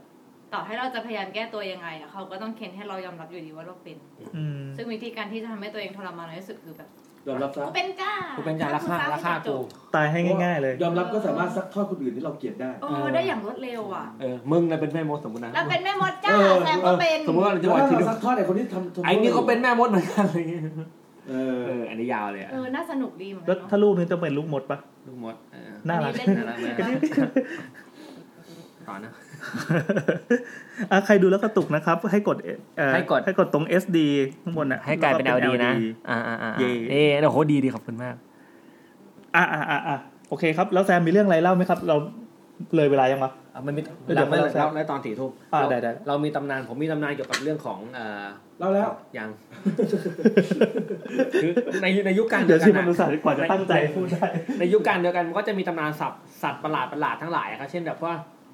เราพูดถึงคือนอกจากแม่มดแล้วยังมีสัตว์ประหลาดด้วยทำไมยุคการไม่ได้อยู่เลยวะเราขอพูดถึงสัตว์ประหลาดที่บอกว่าถูกมาอ้างอิงถึงแล้วกันใช่ขอไปพูดสัตว์ประหลาดฝั่งลายๆแล้วกันนะเช่นแบบในยุคนั้นแบบยุคการจะมีความเชื่อที่ว่าอย่างเรามีแพะที่เป็นบาโฟเมตถ้าใครเคยเล่นแล้วก็หลอกก็จะเห็นแบบบอกว่าเป็นบาโฟเมตถือเคี้ยวอะไรก็เป็นตัวแทนที่ตอนนี้อยู่ปารีสบาโฟเมตอันนั้นใครเอาโอเคอะไรวะมีบาโฟเมตที่เป็นตัวแทนของซาตานเนอะเป็นแพะมีมิโนทอร์ที่เป็นแบบครึ่งคนครึ่งวัวชอบมากเลยมีหน้าตาเป็นไงวะไม่ได้เล่นเกมมิโนทอร์ก็เป็นตัวคนที่เป็นครึ่งคนครึ่งกระทิงเป็นกระทิงเท่เลยแล้วก็มีอะไรกันแวร์วูฟที่เป็นแวร์วูฟก็เป็นตำนานหมอป่าเดคูล่าเป็นเดคูล่าคือเป็นตำนานแวมไพร์เหมือนกันก็เป็นตำนานพวกนี้อยู่ในยุคที่ไล่เรียกกันแต่ว่าแวร์วูฟกับเดคูล่าจะอยู่หลังยุคกลางไปแล้วก็มาจะเป็นก็จะเข้าสู่ช่วงยุคโมเดิร์นแล้วทีนี้ มันก็มีการผูกเรื่องตำนานระหว่างความตำนานท้องถิ่นกับความเชื่อที่กลายเป็นสากลนะครับอย่างเช่นเรื่องของทำไมต้นกำเนิดของเดคูล่าอยู่ที่โรมาเนียแต่ว่าทำไมเดคูล่าถึงเป็นเรื่องที่ถูกเล่าไปทั่วโลกจนกลายเป็นสิ่งพูดถึงเดคูล่าจะนึกถึงแบบนึกถึงไอ้ผู้ชายที่บอกว่าหน้าตาดีแต่ว่ามีเขี้ยวและกินเลือดคนเพื่อที่จะทำให้ตัวเองอมตะเรื่องนี้ครับมันจริงๆแล้วมันเป็นตำนานที่เล่ามาจนกลายเป็นหนึ่งในกระแส pop culture แต่เป็นเรื่องของความเชื่ออีกแบบนึงเพราะว่าจริงๆเดคูล่าเป็นตำนานพื้นบ้านเลยแหละแต่ว่าถูกเรื่องของพูดถึงเดคูล่าเป็นตัวอย่างง่ายๆเดคูล่าเป็นตำนานพื้นบ้านครับของโรมาเนียก็พูดถึงเจ้าชายวลาดวลาดเนี่ยเขามีฉายาว่าวลาดจอมเสียบวลาดจอมเสียบเขาเป็นยังไงคะคือวลาดเนี่ยเป็นเหมือนเป็นกษัตริย์อยู่ที่โรมาเนียแล้วก็เขามีความวิปริตผิวมนุษย์ตรงกันที่แบบว่าเวลาเขาไปรบแล้วแบบเวลาจะฆ่าใครก็ใช้วิธีการเสียบจากตูดทะลุปากแล้วก็ปักเหยื่อน่ะประจานไว้เหมือนไก่ย่างไก่หมุนใช่ไหมใช่ทีนี้เขาก็มีเรื่องเล่าวลาดเนี่ยก็ชอบกินเลือดของคนกินเลือดของเหยื่อที่เขาฆ่าอะไรเงี้ยทำลาบแล้วมันจะไม่ผสมกับเหรอไม่หมายถึงอาจจะมีวิธีการเอาเลือดมากินก่อนที่จะเสียบไปแหละแต่ว่าเดคูล่าก็ประมาณนี้ถ้าใครเซิร์ชเจอก็จะเจอเรื่องประมาณนี้แหละแต่ที่นี่มันจะมีตำนานเกี่ยวกับว่าการนำเสนอเรื่องเล่าของเดคูล่ามันเกิดขึ้นได้ยังไงเดคูล่าเนี่ยจริงแล้วมันเป็นตำนานที่ถูกเล่ากันในพื้นที่นั่นแหละแต่ว่าสุดท้ายแล้วพอมันมีการสร้างเป็นหนังขึ้นมาซึ่งยุคแรกจะเป็นหนังขาวดำไม่ชื่อว่าเดคูล่าเลยแหละเป็นหนังที่ไม่มีเสียงเป็นหนังเมื่อก่อนยุคก่อนจะเป็นหนังที่แบบ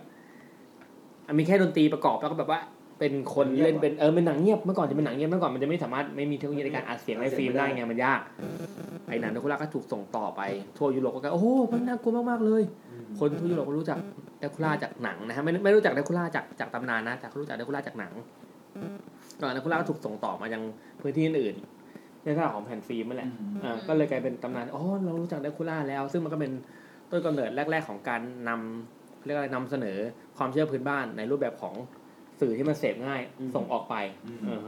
มันก็เลยกระจายได้เร็วใช่กระจายได้เร็วมันก็ไม่เร็วมันก็ถือว่าช้าแต่มันก็ใช้เวลาในการเนื่องจากเวลามันนานมากใช่มันไม่ได้เหมือนยุคโซเชียลที่บอกว่ามันฮิตวันเดียวแล้วก็จบแต่นี่คือมันใช้เวลานานมากเลยกว่าสารที่จะเดินทางถึง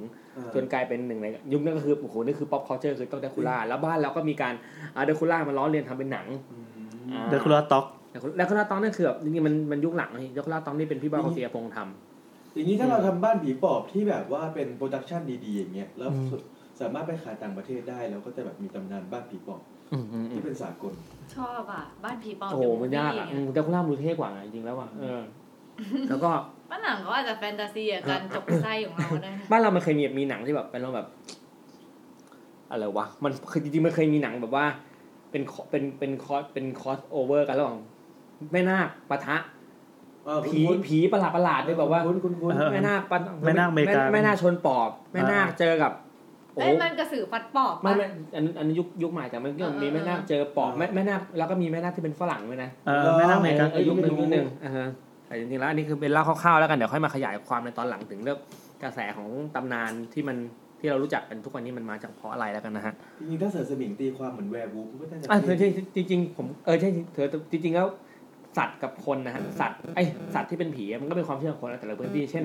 คนไทยมีความเชื่อว่าเสือสมิงคือสิ่งที่มันลึกลับน่ากลัวเสือกินคนเสือก็เลยมีวิญญาณคนก็เลยตั้งว่าเสือกินคนก็ได้เป็นเสือสมิงแน่นอนแล้วอย่างญี่ปุ่นก็มีความเชื่อที่เป็นแบบสัตว์ที่เป็นวิญญาณร้ายอะไรเงี้ยเช่นกระปะผีกระปะก็เป็นกบผสมเต่ามือยาวๆอะไรเงี้ยนะหรือว่าอย่างต่างประเทศอย่างที่ฝั่งโลกก็จะเป็นแวร์วูฟใช่ไหมแวร์วูฟที่มีอะไรวะแวร์วูฟแล้วก็มีผีที่เป็นสัตว์บ้านเราก็ไม่มีหมาป่านะบ้านเราไม่มีเราจะมีตำนานที่บอกว่าอย่างญี่ปุ่นจะมีความเชื่อประมาณเหมือนผีกับสิ่งของอ่ะเช่นผีล่มผีเคยอ่านนูเบมจะมีตอนที่บอกว่าทำไมเขาอนูเบเล่าว่าทำไมวิญญาณถึงเข้าสิ่งของได้นะฮะหยิบยมแล้วกันคือนูเบได้อธิบายว่าสิ่งของที่มันอยู่กับคนเราครับพออยู่กับคนเรานานๆมากๆเนี่ยมันก็เหมือนซึมซับจิตที่เป็นมนุษย์เข้าไปจิตวิญญาณใช่ทีนี้วันหนึ่งที่ วันหนึ่งเหมือนสะสมจิตวิญญาณจนครบแล้วก็จะกลายเป็นสิ่งมีชีวิตขึ้นมาจนกลายแบบสิ่งนั้นก็อยู่กับเรามันมีความผูกพันกับเราแต่ไม่ทำร้ายเรานะแต่วันนึงพอสิ่งของนั้นถูกทิ้งอ่ะก็จากวิญญาณดีก็กลายเป็นวิญญาณที่ไม่ค่อยดีอ่ะถูกแค้นแล้วก็เลยกลับมาเอาคืนอะไรอย่างนี้ทำไมวันนี้ดูมีสาระจังงงมาจังหวะที่ตาแซมกำลังให้วิทยาทานใช่นี่รายการโค้ดแคสนะครับมีจิ้งจอกด้วยมีแม่นาคบุกโตเกียวด้วยใช่โอ้โหมันจะมีแม่นาคหุ่นยนต์ป่ะวะแม่นาคปะทะก็อดซิลล่าอะไรมันต้องเป็นระดับก็อดซิลล่าแล้วผมว่ายุคนั้นมีการคอสโอเวอร์กันแบบคนอาจจะเบื่อแม่นาคกับอย่างนี้แล้วกูต้องแม่นาคอุลตร้าแมนก็เหมือนประมาณนี้ว่ะน่าเป็นฮีโร่ไทยได้เลยอ่ะแต่มันมีแม่นาคเวอร์ชั่นฝรั่งเลยนะอันนี้คือความสนุกในจักรวาลเรียกว่าเป็นจักรวาลในจักรวาลหนังใช่ในยุคนั้นนะสมัยเนี้ยเอาแค่แบบแม่อะไรพี่มากพระโขนงอ่ะที่บอกว่าเฮ้ยทำไมอยู่พี่มากกับแม่นาคอยู่ไปแบบเก่าอยู่ดีๆแล้วก็ไปเล่นชิงช้าสวรรค์ซึ่งมันใหม่อะไรเงี้ยมันตีความใหม่อย่าไปสนใจเอาบันเทิงก็พอชอบนะสนุกไม่แต่มันสร้างจักรวาลขึ้นมาให้แบบขยายความคิดสร้างสรรค์ไม่ได้ไกลอ่ะคือมันก็ทำอะไรก็ลบหลู่ไปหมดตำนานก็เลยไม่หยุดแค่นั้นอย่างเช่นอย่างในดาคูล่าก็มีหนังเดอะอันโทดาคูล่าคือแบบจะเป็นคนดีแล้วที่แบบเป็นกษัตริย์ที่แบบมาปกป้องลูกเมียตัวเองยอมขายวิญญาณให้แกเป็นดาคูล่าแล้วก็ไปปราบแทนอะไรเงี้ยเสียดายมันอยู่คนละจักรวาลกับดาร์คยูนิเวิร์สใช่ส่วนดาร์คยูนิเวิร์สก็จะใช่ดาร์คยูนิเวิร์สก็จะเป็นพูดถึงแบบตัวร้ายที่เข้ามามีบทบาทในการแบบอาจจะเป็นฮีโร่ก็ได้ใช่มารวมกลุ่มกันแค่อเวนเจอร์นิ่งๆไปนี่เพราะว่าคิดตามไม่ทันก็อันนี้คือหนังของค่าย Universal ใช่ป่ะที่ปกติ Universal มันจะเป็นลูกโลกหมุนสีฟ้าใช่ป่ะแต่พอเป็น Dark Universe ปุ๊บกลายเป็นสีดำตอนแรกผมงงเฮ้ยตอนแรกผมไม่ดูเรื่องDark Universe มาก่อนแต่พอดูมันมีจบแต่ปุ๊บเฮ้ย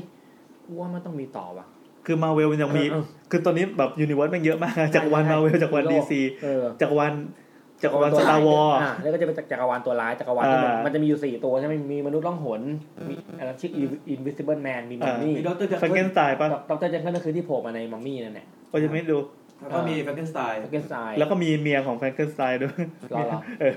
แต่รู้ว่าจอห์นนี่เดฟเล่นเป็นใครอ่ะ Invisible Man งงไม่ได้ดูคือรู้จักทุกตัวแต่ไม่สามารถแยกยี่ห้อได้อะว่าใครอยู่ยี่ห้อไหนอนิเมะเฮลซิงครับเฮลซิงสนุกชอบเป็นอนิเมะญี่ปุ่นอนิเมะใช่ผมดูแต่ภาพเป็นหนังที่นี่เล่นอันนั้นแวนเฮลซิงใช่มั้ยแวนเฮลซิงก็สนุกมากในยุคนั้นเนี่ยผมดูแวนเฮลซิงเสร็จแล้วปุ๊บมีความชอบมากก็เลยตอนนั้นเล่นการ์ดอยู่เฮ้ยมันมีเด็กที่ไปเกี่ยวกับแบบแวร์วูฟด้วยทำแวนเฮลซิงที่เป็นหนังใช่มั้ยใช่เป็นหนังเขาจำได้ตอนนั้นดูได้ครึ่งเรื่องหลับตอนนั้นมันมีหนัง2เรื่องพี่ระหว่างแวนเฮลซิงกับปีกกรุงเทพปล้นน่ะผมต้องเลือกอะไรล่ะพี่ก็ปีกกรุงเทพปล้นไงใช่ดูปีกกรุงเทพปล้นจำไม่เลยประโยคแบบไอ้นี่ จักรวาลมอนสเตอร์ด้วยคิงคองก็อดซิลล่าแล้วมีไอ้ปีศาจ3ไอ้มังกร3หัวคิงกิโดล่าม อสล่านะมอสท่าน่ารักกันเสื้อวิ่งมาเรามาเข้านี่มันซีนีมาปาระเบิดเดี๋ยวอันนี้เก็บไว้ก่อนไม่ใช่ซีนีมาปาระเบิดเราเก็บไว้ก่อนแล้วกันเรามาเข้าสู่สายแรกของเราดีกว่านะฮะเรามาต่อไปนะครับเป็นช่วงปากทูแสบไม่ขอปากแล้วเจ็บจุดแล้วจะจุดแล้วจริงๆควรมีโพสต์อิทอ่ะไม่ก็แบบสติ๊กกี้อ่ะมีก็ไม่ช่วยอะไรเปล่าอ่ะไม่ช่วยอะไรเลยหันมาดูปากคือหรือว่าเฮ้ยที่เลยมองหน้ากันทุกที่แบบถ้าหอปากนี่คือจุดทูบนะครับจะจุดทางอ้าวสวัสดีครับฮัลโหลครับฮัลโหลโอ้โหนี่นอนนะครับเนี่ยตายแล้วนี่นอนนะครับใช้ทรานซิสเตอร์ฮะฮัลโหลครับได้ยินไหมเอ่ยยูฮูปกติเรียกพอสอนหมูกระทิงเรียกหมูแรกสวัสดีครับสายแรกแล้วก็จบแล้วนะครับสำหรับเรื่องเลยเดี๋ยวใหม่เกิดอะไรขึ้นเดี๋ยวโทรใหม่ขอ1ทีเกิดอะไรขึ้นเฮ้ยเพื่อนเหมือนแซมตอนที่แบบว่าเพิ่งหลับแล้วตื่นมาฟังกันกอตอนสุดท้ายเรื่องนี้มันดีมากๆแซมจะลุกขึ้นแบบโอ้ยเรื่องนี้มันน่ากลัวมากๆเลยครับน่ากลัวเลยแล้วพอถามว่าเกี่ยวกับอะไรก็ไม่รู้แต่ความมือที่ก็โอ้ผมมีคนลุกเลยครับโอ้โหจริงๆสวัสดีครับครับผมสวัสดีครับน่าจะดีผมแซมดีแล้วดีขึ้นผมแซมนะครับครับผมแอนครับนี่ YouTube ครับไม่มีครับนี่ใครเอ่ยฮะเฮ้ยเกิดอะไรขึ้นสวัสดีครับได้ยินไหมนี่หลับอยู่หรือเปล่าเนี่ยตื่นยังจ่ายค่าโทรศัพท์ครึ่งนึงหรือเปล่าเวลาแซมฮัลโหลได้ยินแล้วเปล่าแล้วว่าเขาฮัลโหลแล้วก็หลับต่อเลยเดี๋ยวก็จะมีเสียงไอแล้วก็เสียงเล่านิทานเดี๋ยวนะเย็นเลยขึ้นแต่ลืมเรื่องนั้นไปแล้วน่ากลัวจริงน้องไม่ได้ยินเสียงเหรอโอเคเอาใหม่จำแจ็คแน่นหรือเปล่าเฮ้ยจำผู้ใช้ iPhone อะไร iPhone 7เฮ้ยเดี๋ยวก่อนนะแต่เราได้ยินเสียงเขานะใช่ดินั่นโอเคเดี๋ยวระหว่างนี้นะครับเพื่อไม่ให้เดดแอร์นะครับเราขายของก่อนขายของอะไรดีวะเพิ่นมีอะไรขายบ้างให้อะไรวะ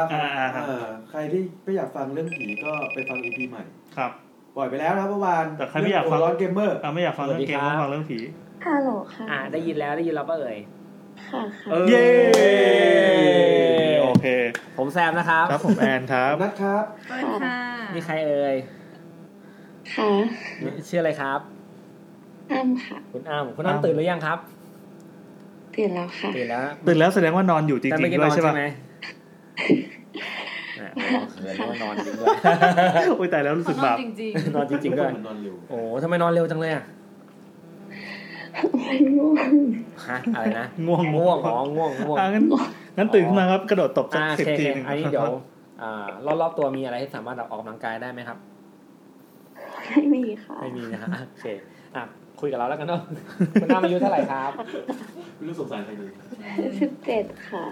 ฮะ27หรือ47นะเดี๋ยว17โอ้โอ้ได้แล้วน้องเรียกน้องแล้วกันเรียกน้องโอ้จริงๆแต่โทรมาเลยป่ะไม่มีแฟรี่เด็กกว่าอ๋อเหรอน้องอ้ำอายุ17น้องอ้ำเรียนอยู่ม.อะไรเนี่ยตอนนี้ม.6 อ๋อเรียนอยู่โรงเรียนอะไรครับแถวไหนครับแถวไหนหอวังค่ะแถวนี้ในนี้ใครเด็กหอวังบ้างครับอันนี้รู้จักรายการเราได้ไงเนี่ยโดนแบบเพื่อนมาคับฟังหรือว่ายังไงฮะหรือหลงผิดหนูฟอลทวิตพี่แอนค่ะตามดาวไลน์พี่แอนลากไปนะฮะโอเคแล้วฟัง YouTube มานานยังก็ฟังตั้งแต่ EP 1โอ้โหสุดยอดไหนลองตอบมาซิว่า EP 1พี่แอนแล้วไม่ใช่เรายังตอบไม่ได้เลยคนเล่ายังไม่รู้เลยตอบไม่ได้เขาตะเกียบเฮ้ยสุดยอดโอเคครับวันนี้มีเรื่องอะไรมาเล่าให้ฟังครับวันนี้ก็เป็นตำนานเรื่องเงือกอะค่ะเดี๋ยวก่อนอ้ำจะเล่าเนี่ยช่วยแบบไหนลองยืนขึ้นดิยืนเอาให้โดดตบให้ทีแบบแบบไหนลองบอกว่าเฮ้ยอย่างเงี้ยนะสู้ไว้อะไรเงี้ยดิเคยดูโฆษณาเนี่ยไอ้กาบ้าป่ะครับคนฟังเราจะหลับตามนะเนี่ยเคยดูโฆษณาแบบไอ้กาบ้าอย่าให้ใครทำนะเอวิ่งดิแบบคึกอย่างนั้นวิ่งได้ไหมอันนี้ลุ้นให้วิ่งตื่นแล้วค่ะโอเคแบบกูตื่นก็ได้โอเคงั้นขอเสียงดังฟังชัดนะครับโอเคมาเลยตอนนี้ครบ28 ล้านคนรอฟังอยู่วีระนะครับครับผมไปเลย เด็ก17จะฟังแต่มีแล้วหรอไม่รู้แล้วถามน้องอ้ำน้องอ้ำไปเลยครับมาก็พี่ลุ้นมากๆเลยค่ะก็ที่หนูโตที่ต่างจังหวัดใช่ป่ะคะครับผมจังหวัดอะไรฮะจังหวัดอะไรจังหวัดจังหวัดคะจังหวัดอะไรนะฮะพิษณุโลกพิษณุโลกเฮ้ยโอ้โหโอเคน้องอ้ำพูดดังๆได้ไหมคะเดี๋ยวป้าเขาดูนะพี่โลกมีอะไรครับพี่โลกมีอะไรครับต่อเลยครับก็ที่หมู่บ้านหนูเป็นหมู่บ้านแบบชนบทอะไรแบบนี้ค่ะเวลาที่แบบมันก็อยู่กลางหุบเขาอะไรอย่างเงี้ยเขาอะไรขอชื่อเขาหน่อยเขาอำเภออะไรอ่ะก็ไม่เป็นภูเขาแล้วก็อยู่กลางภูเขาอ๋อไม่ถึงหมู่บ้านที่แบบว่าภูเขาล้อมรอบแบบไอ้ที่แบบสวิตเหรอเป็นไม่ใช่แบบโซนอะไรหมู่บ้านรักไทยหรืออะไรพวกนั้นป่ะบ้านรักไทยนั้นอยู่นู่นแม่งสอนเฮ้ยพี่โลกก็มีจริงเหรอพี่เฮ้ยเอาไม่เป็นไรต่อครับก็เป็นบ้านที่อยู่กลางภูเขาล้อมรอบเฮ้ยเราชอบมากเลยเขาที่พี่โลกแล้วไงต่อก็เหมือนภูเขามันล้อมรอบแล้วก็แบบพวกความเชื่ออะไรมันจะเยอะอะไรค่ะก็แบบอันนี้ก็แบบตั้งแต่เด็กก็ได้ยินมาว่าที่หมู่บ้านจะแบบมีเงือกอะไรแบบนี้อยู่ในน้ำอะไรอย่างเงี้ยค่ะก็เหมือนกับว่าเวลาที่ไปเล่นน้ำอะไรอย่างเงี้ยเงือกก็จะแบบจะอยู่ในน้ำแล้วก็แบบจะคอยแบบทำให้เราจมน้ำแล้วเขาก็แบบจะกินเลือดเราอะไรแบบนี้เดี๋ยวนะเงือกนี่มันไม่ได้อยู่ตรงแถวหาดสมิลาอะไรเงี้ยเคยได้ยินเรื่องว่ามันจะมีเงือกที่แบบอยู่ในน้ำที่แบบว่าคอยลากคนไปเงือกบกเงือกแม่น้ำเป็นเลือดในน้ำค่ะแบบเป็นตัวแล้วมันไม่ใช่ดังๆหน่อยลูกอีหนูดังๆหน่อยเร็วโอ้หนูพูดกับเสียงในหัวหนูเหรอลูกขอดังๆหน่อยไม่ค่อยได้ยินเลยค่ะยังไงกูอันนี้คือต้องกระซิบกลัวแม่ได้ยินบ้างอะไรเงี้ยแอบคุยใต้ผ้าห่มอ่ะสวัสดีค่ะพี่เอ็ดกลัวแม่ได้ยินโอเคต่อยังไงอ่ะไม่ได้ยินเหรอคะหนูก็เหมือนกับว่าได้ยินป่ะคะได้ยินแล้วเนี่ยเอาแบบนี้แหละเอาเสียงแบบนี้เลยครับอย่างนี้เลยนะฮะตอนนี้ทุกคนเอาหูมันเงียบฟังหมดแล้วเนี่ยโอเคลุ้นมากก็เหมือนกับว่าที่เราไปเล่นก็เหมือนถ้าเงือกแบบเขาจะอยู่ในน้ำแล้วแบบคือไม่มีเหมือนไม่มีใครเคยเห็นตัวเขาอะไรแบบนี้อะค่ะมันจะแบบรูปร่างมันจะแบบไม่แน่นอนมันอารมณ์คล้ายๆผีพายอะไรแบบนี้ค่ะก็จะแบบเวลาที่เราไปเล่นในน้ำเขาจะแบบทำให้เราจมแล้วเขาก็จะดูดเลือดเราอะไรอย่างเงี้ยค่ะก็แบบมันมีเหตุการณ์ตอนหนูเด็กๆเขาก็แบบตอนเด็กประมาณ 5-6 ขวบเลยค่ะที่แบบมีพี่รู้จักอะไรอย่างงี้เขาก็ชวนกันไปเล่นน้ำปี 2000 กว่าอีกนั่นค่ะครับผมเขาก็ชวนไปเล่นน้ำแล้วก็แบบไปเล่นที่น้ำตกอะไรอย่างงี้อะค่ะพอแบบไปเล่นที่น้ำตกแล้วก็แบบเขาก็เข้าแบบไปเล่นในแอ่งน้ำตกอะไรเงี้ยเหมือนก้อนหินมันเยอะอะไรอย่างเงี้ยค่ะพอเข้าไปเล่นก็แบบเหมือนแบบพอลงไปแล้วแบบเขาก็ดำน้ำเล่นพอดำน้ำไปแล้วเหมือนลืมตาในน้ำก็แบบเจอแบบอันนี้มีพี่คนหนึ่งแบบเจอแค่คนเดียวก็คือเจอแบบพอลืมตาก็แบบเจอแบบตัวเงือกแบบเขาบอกว่าผมยาวแต่ไม่ได้เห็นหน้าไม่ได้เห็นอะไรแบบเป็นตัวถึงเขาก็ไม่ได้บอกว่าเป็นตัวประมาณไหนแบบยังไงค่ะก็แบบพอลืมตาปุ๊บเขาก็แบบอยู่ข้างหน้าแล้วก็มองแล้วก็ยิ้มให้เขาอะไรแบบนี้เขาก็ตกใจก็แบบเขาก็เลยแบบรีบวิ่งขึ้นจากน้ำแล้วก็แบบเรียกเพื่อนแบบอีก2 คนขึ้นมาอะไรอย่างนี้คือแบบเพื่อนก็แบบคิดว่าแบบอีกแบบแกล้งเล่นเล่นอะไรอย่างงี้ก็แบบไม่ขึ้นแล้วแบบดำน้ำเล่นไปใหม่พอสักพักก็แบบเขาก็ไม่ขึ้นมาอะไรอย่างเงี้ยเพื่อนที่อยู่บนบกก็กลัวอะไรอย่างเงี้ยค่ะก็แบบไม่กล้าลงไปช่วยแบบเรียกแล้วก็แบบเขาก็เลยแบบวิ่งกลับไปที่หมู่บ้านค่ะเหมือนน้ำตกกับหมู่บ้านมันแบบไกลกันนิดนึงอะไรอย่างงี้ค่ะเหมือนพอกว่าจะวิ่งไปถึงกว่าจะแบบผู้ใหญ่เขาจะมาดูอะไรเงี้ยก็แบบกว่าจะแบบหาศพเจอโอ้ยตายเลยเหรอตายค่ะตายทั้ง2 คนเลยอะไรแล้วแบบพอคือแบบหาศพนานเหมือนกันนะคะพอแบบกว่าจะเจอก็แบบประมาณเกือบครึ่งวันได้อะไรอย่างงี้พอแบบเอาศพขึ้นมาก็แบบตัวซีดๆอะไรอย่างเงี้ยแบบคนแบบในหมู่บ้านเขาก็รู้กันว่าแบบเมื่อแบบดูดเลือดหมดตัวอะไรแบบนี้ค่ะ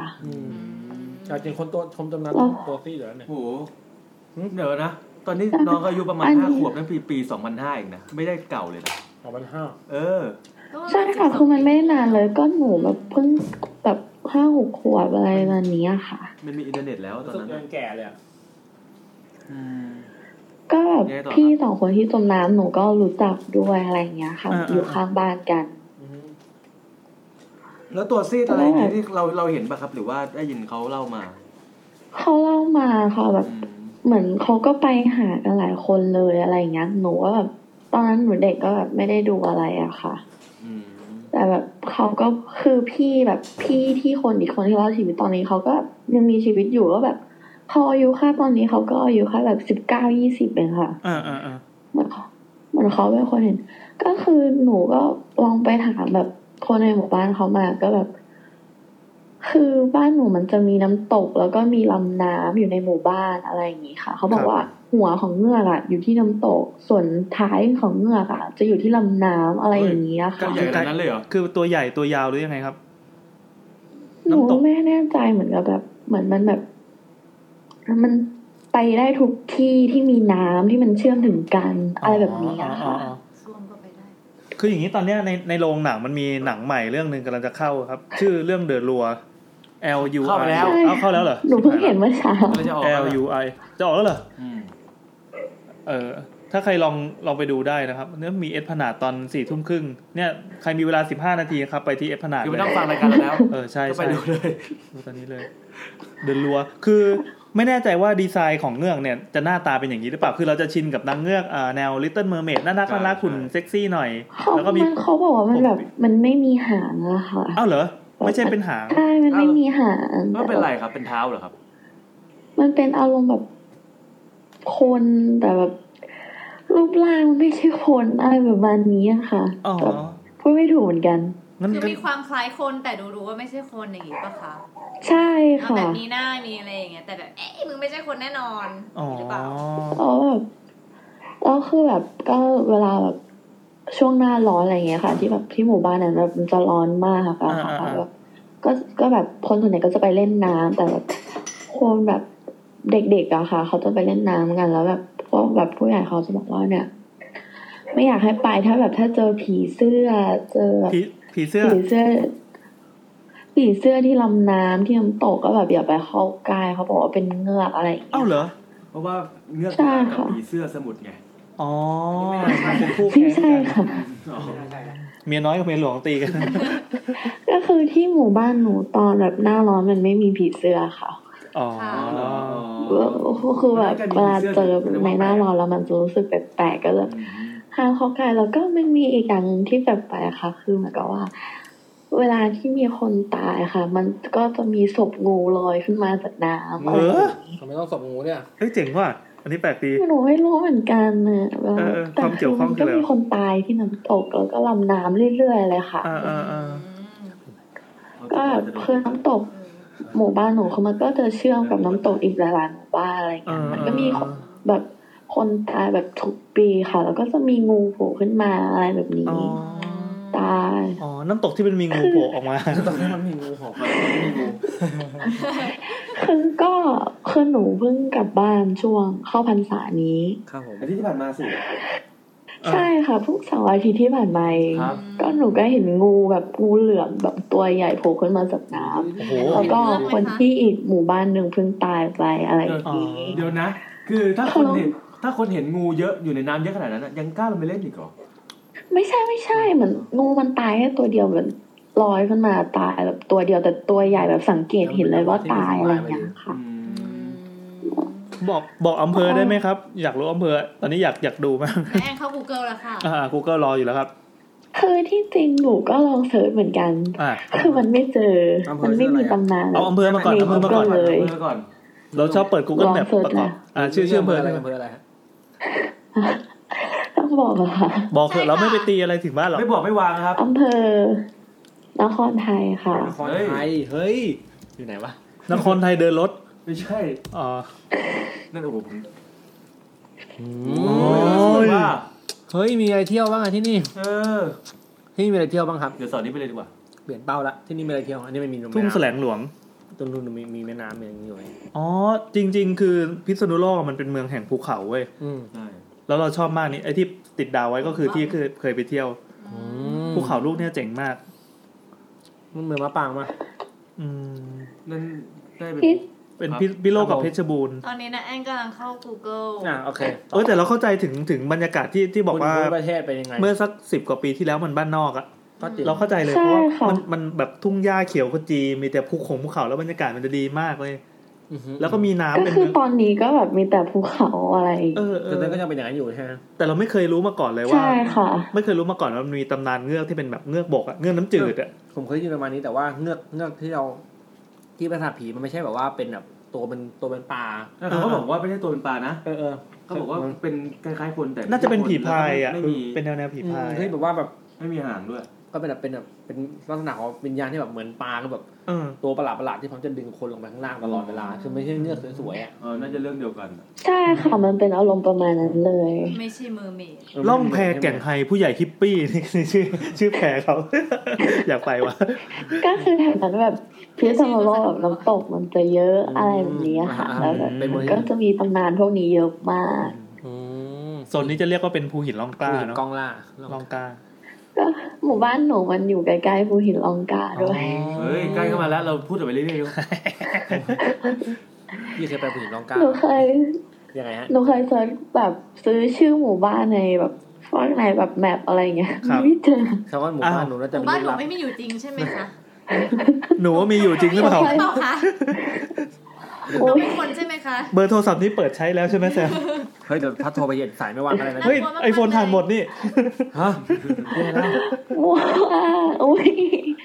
เราเล่นเฮ้ยหนูกลัวอะไรวะเนี่ยมีอะไรน่ากลัวนี่ถ้าเขาไม่เกรงใจเขาอาจจะด่าเราไปแล้วเป็นคำอื่นโอเคตำนานก็ประมาณนี้นะครับแกล้งน้องแต่เพียงเท่านี้ครับได้สนุกดีอยากรู้เรื่องเงื่อนชื่อเรื่องน้ำตกที่มีงูออกมาน้ำตกที่มีงูออกมาโอเคครับกันได้ไว้คุยกันสวัสดีครับขอบคุณค่ะทำเวลาดีนี่กว่าน้องเขาจะตื่นมาเล่าได้เนี่ยโคตรนานต้องใช้เวลาในการปลุกให้น้องตื่นก่อนพักผมว่าตอนนี้หลังพอน้องว่าเสร็จน้องแบบเชี่ยทำไมอ่ะกูไม่น่าโทรมาแล้วมึงฟังเลยกูหลับสบายดีอยู่แล้วโทรถามกูอีกว่าบ้านกูอยู่ไหนแล้วซึ่งนี่เป็นสายแรกนะ 4 ทุ่มแต่เด็กดีก็ควรจะหลับได้แล้วนี่หว่านี่มันเปิดเทอมป่ะเนี่ยผมไม่เคยหลับหลัง 4 ทุ่มจริงทำอะไรอ่ะหนังสือเรามีเวลาอีก10 นาทีพี่ต่อที่จะเข้าสายที่2ของเราครับเรามาเสิร์ชหาเงือกบกเงือกบกไม่ใช่เงือกบกอ่ะมันผมว่าเป็นผีพายมากกว่าตำนานพิษณุโลกอ่ะเคยอันนี้ผมเคยสมัยตอนอยู่ผมอยู่ชุมแพในบึงน้ำอยู่บึงตำนานเงือกสาวทีมชาติไทยทำไมดับไปพี่อะไรวะทำไมดับไปเดี๋ยวจะสกายมีสายหนึ่งที่สกายติดต่อได้ละสกายกี่โมงไม่รู้ตอนมีว่างกี่โมงตอนนี้มีว่าง10 นาทีพี่เอาเลยไหมล่ะเอาเลยมาต่อเลยนะต่อเลยเนาะต้องต่อลำโพงพี่ป่ะขอลำโพงนี่ดื้อโอ้ยเสียงจะวือขาวเสียงจะวือดังไม่ใช่เงือกทุกตัวที่จะเป็นเมอร์เมดที่จะเป็นแอเรียลคือตอนนั้นอยู่ขอนแก่นก็มีตำนานนั้นไอ้บึงเนี่ยมันมีเงือกแต่พอพูดผีพายเด็กอาจจะงงไงอาจจะพูดเหมือนตอนผีพายก็คือเงือกไม่ใช่แล้วต่างกันยังไงอ่ะแม่มดก็คือปอบใช่ถ้าเทียบเคียงกันได้น่าจะเป็นสปีชีส์คล้ายกันเมื่อก่อนคิดว่านางเงือกจะต้องแบบสวยตลอดจนกระทั่งดูแฮร์รี่พอตเตอร์นางเงือกมันหน้าอย่างเงือกอะไรหน้าอย่างนกหน้าอย่างกับนกเงือกนี่เข้าใจเลยการโดนด่าว่าอีเงือกคืออะไรทำไงเดี๋ยวก่อนเร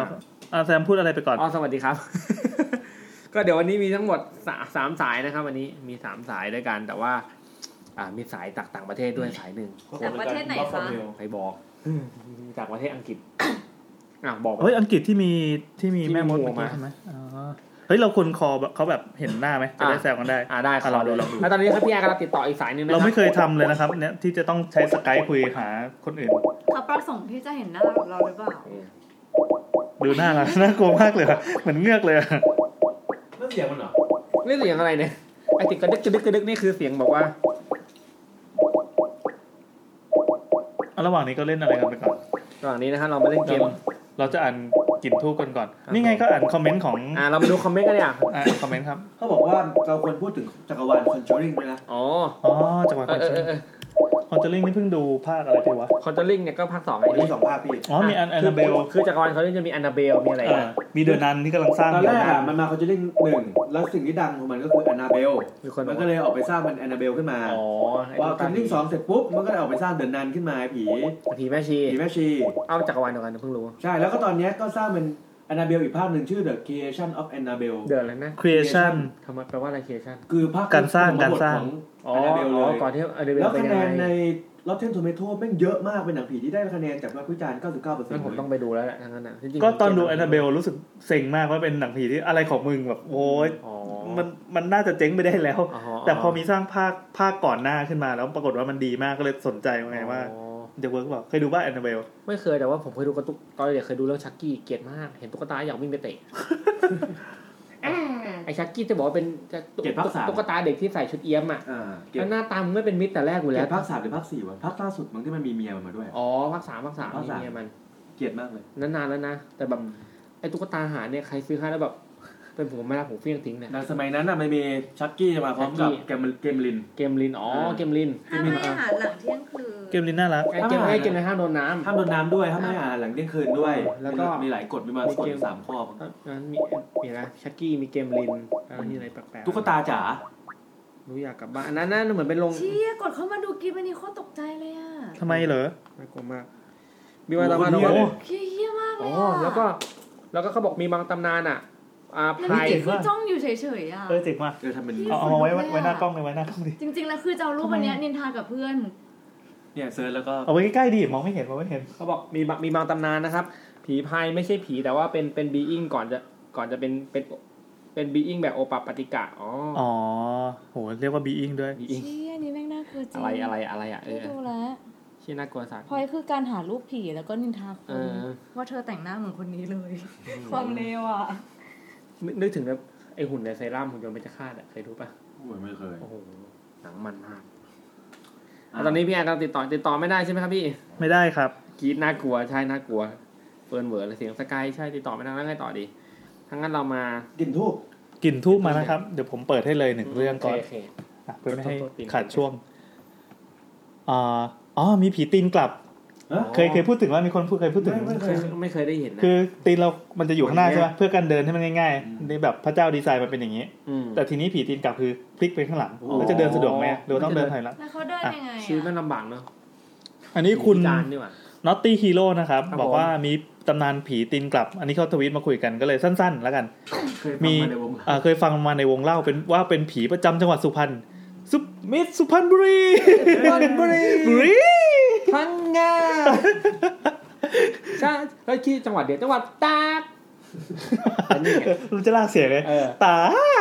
มีตากกับตังที่แบบนี่จังหวัดตากแล้วเสียงก็หายไปทุกคนก็กันเด็ดให้เข้าเรื่องผีได้แล้วคือเขาเคยฟังมาในวงเล่านะครับว่าเป็นผีที่ฮิตมากในจังหวัดสุพรรณคล้ายๆกับคุณยายสปีดของภาคใต้ของสงขลาป่ะใช่ที่เคยฟังมาอันนี้เรื่องเกิดที่อำเภอศรีประจันครับเป็นเรื่องเล่าของคนที่ขับรถตอนกลางคืนผีเต้นกลับเนี่ยจะตัวดำๆรูปร่างผิดส่วนตีนไปทางมือไปทางคือตีนจะหันไปทางด้านตรงข้ามกับตัวลักษณะการหลอกของมันก็คือการวิ่งกวดรถที่วิ่งผ่านไปมาแบบยายสปีดเลยผีหรือหมาเนี่ยบ้างก็ว่าใครที่โดนวิ่งตามนะโดนทันโดนวิ่งตามทันจะต้องเป็นตัวตายตัวแทนของผีตีนกลับบ้างอีกเรื่องก็คือถ้ายิ่งขับรถหนีไวเท่าไหร่มันก็จะยิ่งตามเร็วกว่าเดิมเท่านั้นแล้วเราต้องทำยังไงกับเขาต้องจอดนี่มันอารมณ์เหมือนแบบถามแม่มดว่าเป็นแม่มดหรือเปล่า ไม่มีทีหนีเนาะผีตีนกลับเนี่ยจะมีรูปร่างผิดส่วนเพราะเกิดจากคนที่ถูกรถชนแล้วก็ไม่ไปเกิดครับต้องการตัวตายตัวแทนรูปร่างจะเป็นประมาณนี้แล้วเขาก็แนบรูปมาให้นะก็เป็นคนที่ยืนแล้วก็แบบเท้ากลับไปข้างหลังอะไรประมาณนั้นเป็นเล่าตำนานสั้นๆในวงเล่านะครับก็คงเป็นการกุศโลบายของคนสุพรรณนะครับถ้าใครกินเหล้าเสร็จอยากขับรถกลับบ้านหรือจะเจอผีติดกับผีนี่เครียดทีเดียวตัวคนหน้าแผลพูดถึงสุพรรณแล้วอยากกินสาลี่เลยสุพรรณเนาะต้องเป็นหนูนากินหนูนาเนี่ยนะไม่เคยกินเลยว่ะอร่อยปะแก้วขายตามข้างทางเหรอช่วงนี้ได้มีโอกาสใกล้ชิดกับคนอีสานคนนึงยังไงครับแบบคือเขาก็เล่าให้ฟังว่าเนี่ยที่อีสานเขากินลูกออสกันด้วยนะลูกพวกเขาเรียกพวกอะไรพวกใช่เขากินกันรู้เหมือนกันเขากินคือก็เลยถามว่าคือเขากินกันทำไมวะเขาไม่มีอะไรจะกินหรือว่าแบบ หรือว่ามันอร่อยหรือว่ามันอะไรเขาบอกว่ามันหาง่ายอยู่ตามนาอะไรอย่างเงี้ยก็จริงนะลูกพวกเขาไปทำเป็นต้มมีต้มมีอะไรก็ไม่รู้อ่ะใช่ว่าต้มเปรตให้ปลาไหลเป็นมิติใหม่แห่งอาหารว่ะสมมติมันอร่อยขึ้นมานี่แล้วมันหมกพวกหมกพวกแล้วมันมีวิธีการกินเอามาทอดกรอบหรืออะไรที่มันเข้ามา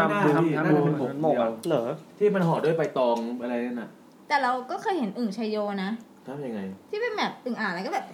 คือเวลาเขาทอดน้ำมันแล้วเขาก็โยนอึ่งลงไปแล้วอึ่งก็แบบอึ่งชัยโยอ่ะซึ่งแบบผมแม่งทำใจไม่ได้คือผมไม่กินสัตว์อะไรที่แบบไม่ใช่สัตว์ประหลาดหมายถึงว่าสัตว์ที่แบบสัตว์ที่เราไม่คุ้นอยู่แล้วอ่ะ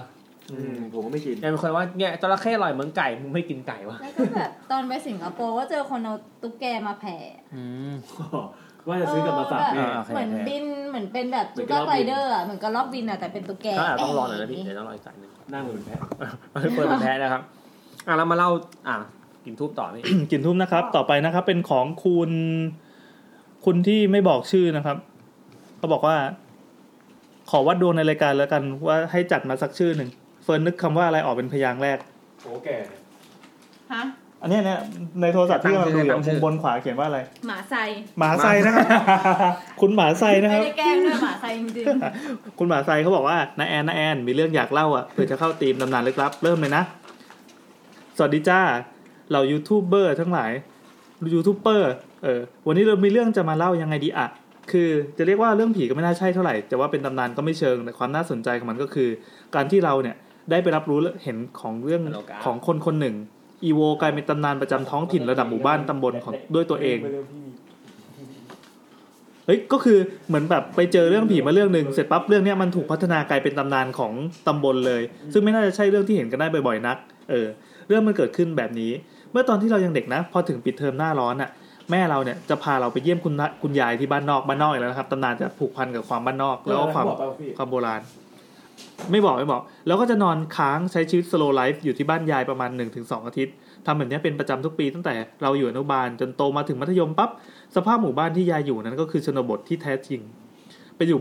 หมู่บ้านที่อยู่ห่างไกลในอำเภอที่ห่างไกลในจังหวัดที่ห่างไกลสุดขอบของประเทศไทยไกลของไกลนี่เมื่อกี้น่าจะแข่งกับพี่โลกเมื่อกี้นะมันเหมือนกับเรื่องแม่มดที่เราเล่าเลยมันจะต้องแบบไปอยู่ในเขตที่แบบกันดานอะไรเงี้ยชาวบ้านส่วนใหญ่ยังมีอาชีพการทำนาปลูกข้าวเลี้ยงวัวเลี้ยงควายเป็นอาชีพหลัก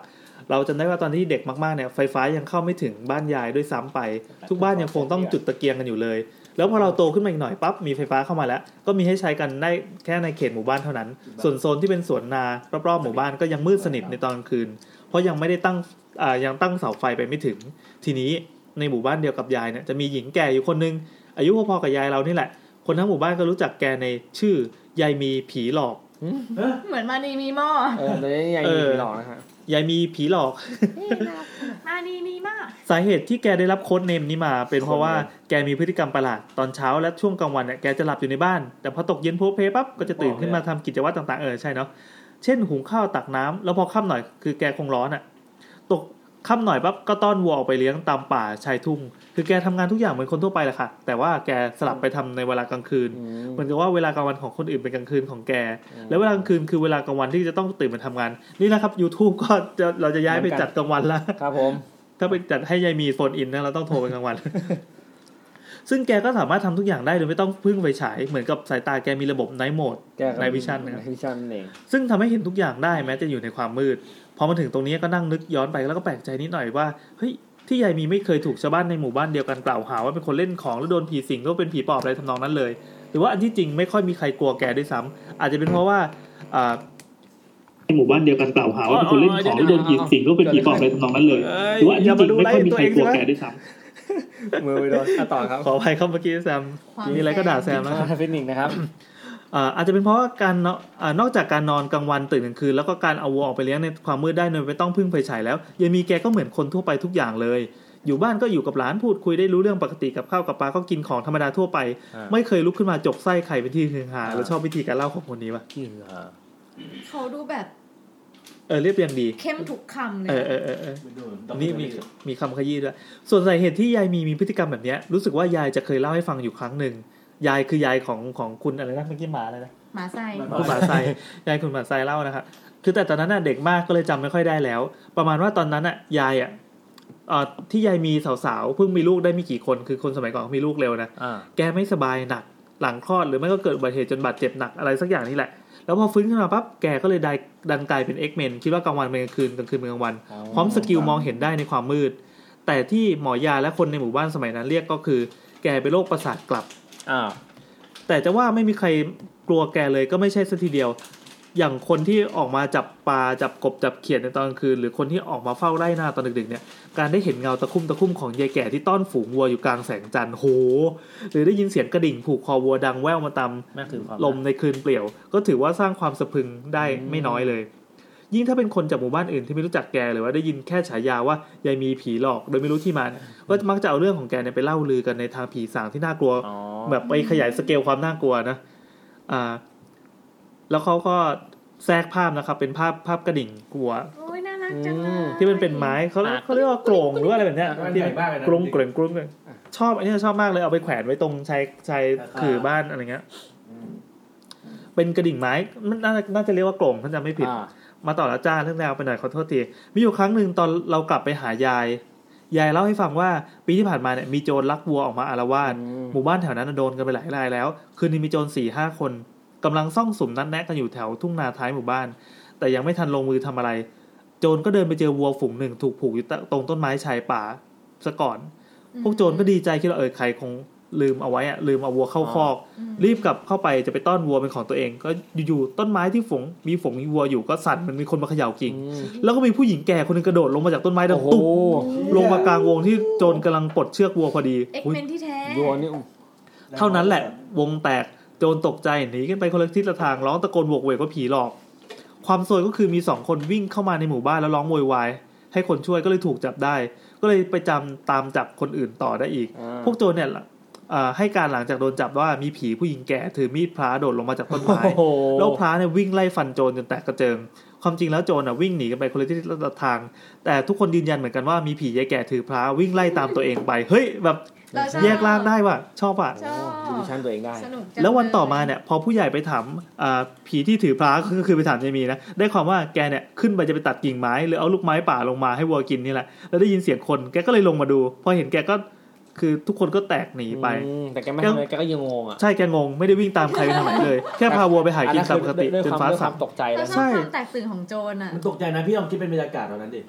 ใครจะไปคิดว่าหลังจากเหตุการณ์ปะทะโจรในครั้งนั้นแล้วชื่อเสียงของยายมีที่ดูลึกลับสำหรับคนบ้านอื่นอยู่แล้วก็ยิ่งโด่งดังขึ้นอีกพี่เจ๋ก็เราชอบอ่ะตลกดีว่ะว่าถ้ามีอันนี้เฮ้ยเราชอบอ่ะจำได้ว่าแค่ช่วงเวลาปี2ปีนั้นน่ะเรื่องยายมีผีหลอกกับโจรลักวัวเนี่ยได้แตกออกเป็น 2-3 เวอร์ชันเลยทีเดียว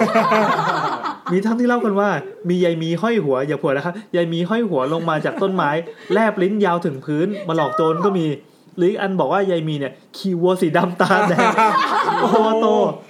นักรบดำของเหมือนวัวกระทิงอ่ะนักรบดำเหมือนวัวกระทิงไล่ขวิดโจรอย่างดุร้ายก็มีแน่นอนว่ามีเรื่องเล่าทำนองนี้ส่วนใหญ่จะเป็นการเล่าลือกันในหมู่บ้านอื่นและมักจะจบลงด้วยการอ้างชื่อหมู่บ้านที่ยายเราอยู่มีให้เรฟเฟอเรนซ์ให้เครดิตไม่แบบไม่ก๊อปไปอย่างเดียวหรือบอกว่าถ้าไม่เชื่อให้มาถามคนในหมู่บ้านนี้ดูแล้วกันว่ายายมีผีหลอกเนี่ยมีจริงหรือเปล่าจนปีหลังๆเนี่ยเรื่องก็กลายเป็นว่ามีคนบอกว่าเคยเห็นผู้หญิงแก่ต้อนฝูงวัวหรือขี่วัวสีดำไปปรากฏตัวอยู่ใกล้ป่าช้าหรือริมทางเปลี่ยวตามหมู่บ้านโน้นหมู่บ้านนี้ในเวลากลางคืนซึ่งเอาจริงๆแล้วคนในหมู่บ้านเราส่วนใหญ่ก็รู้กันแล้วไหนยายมีเนี่ยแกไม่ได้มีอภิธิหารเกี่ยวกั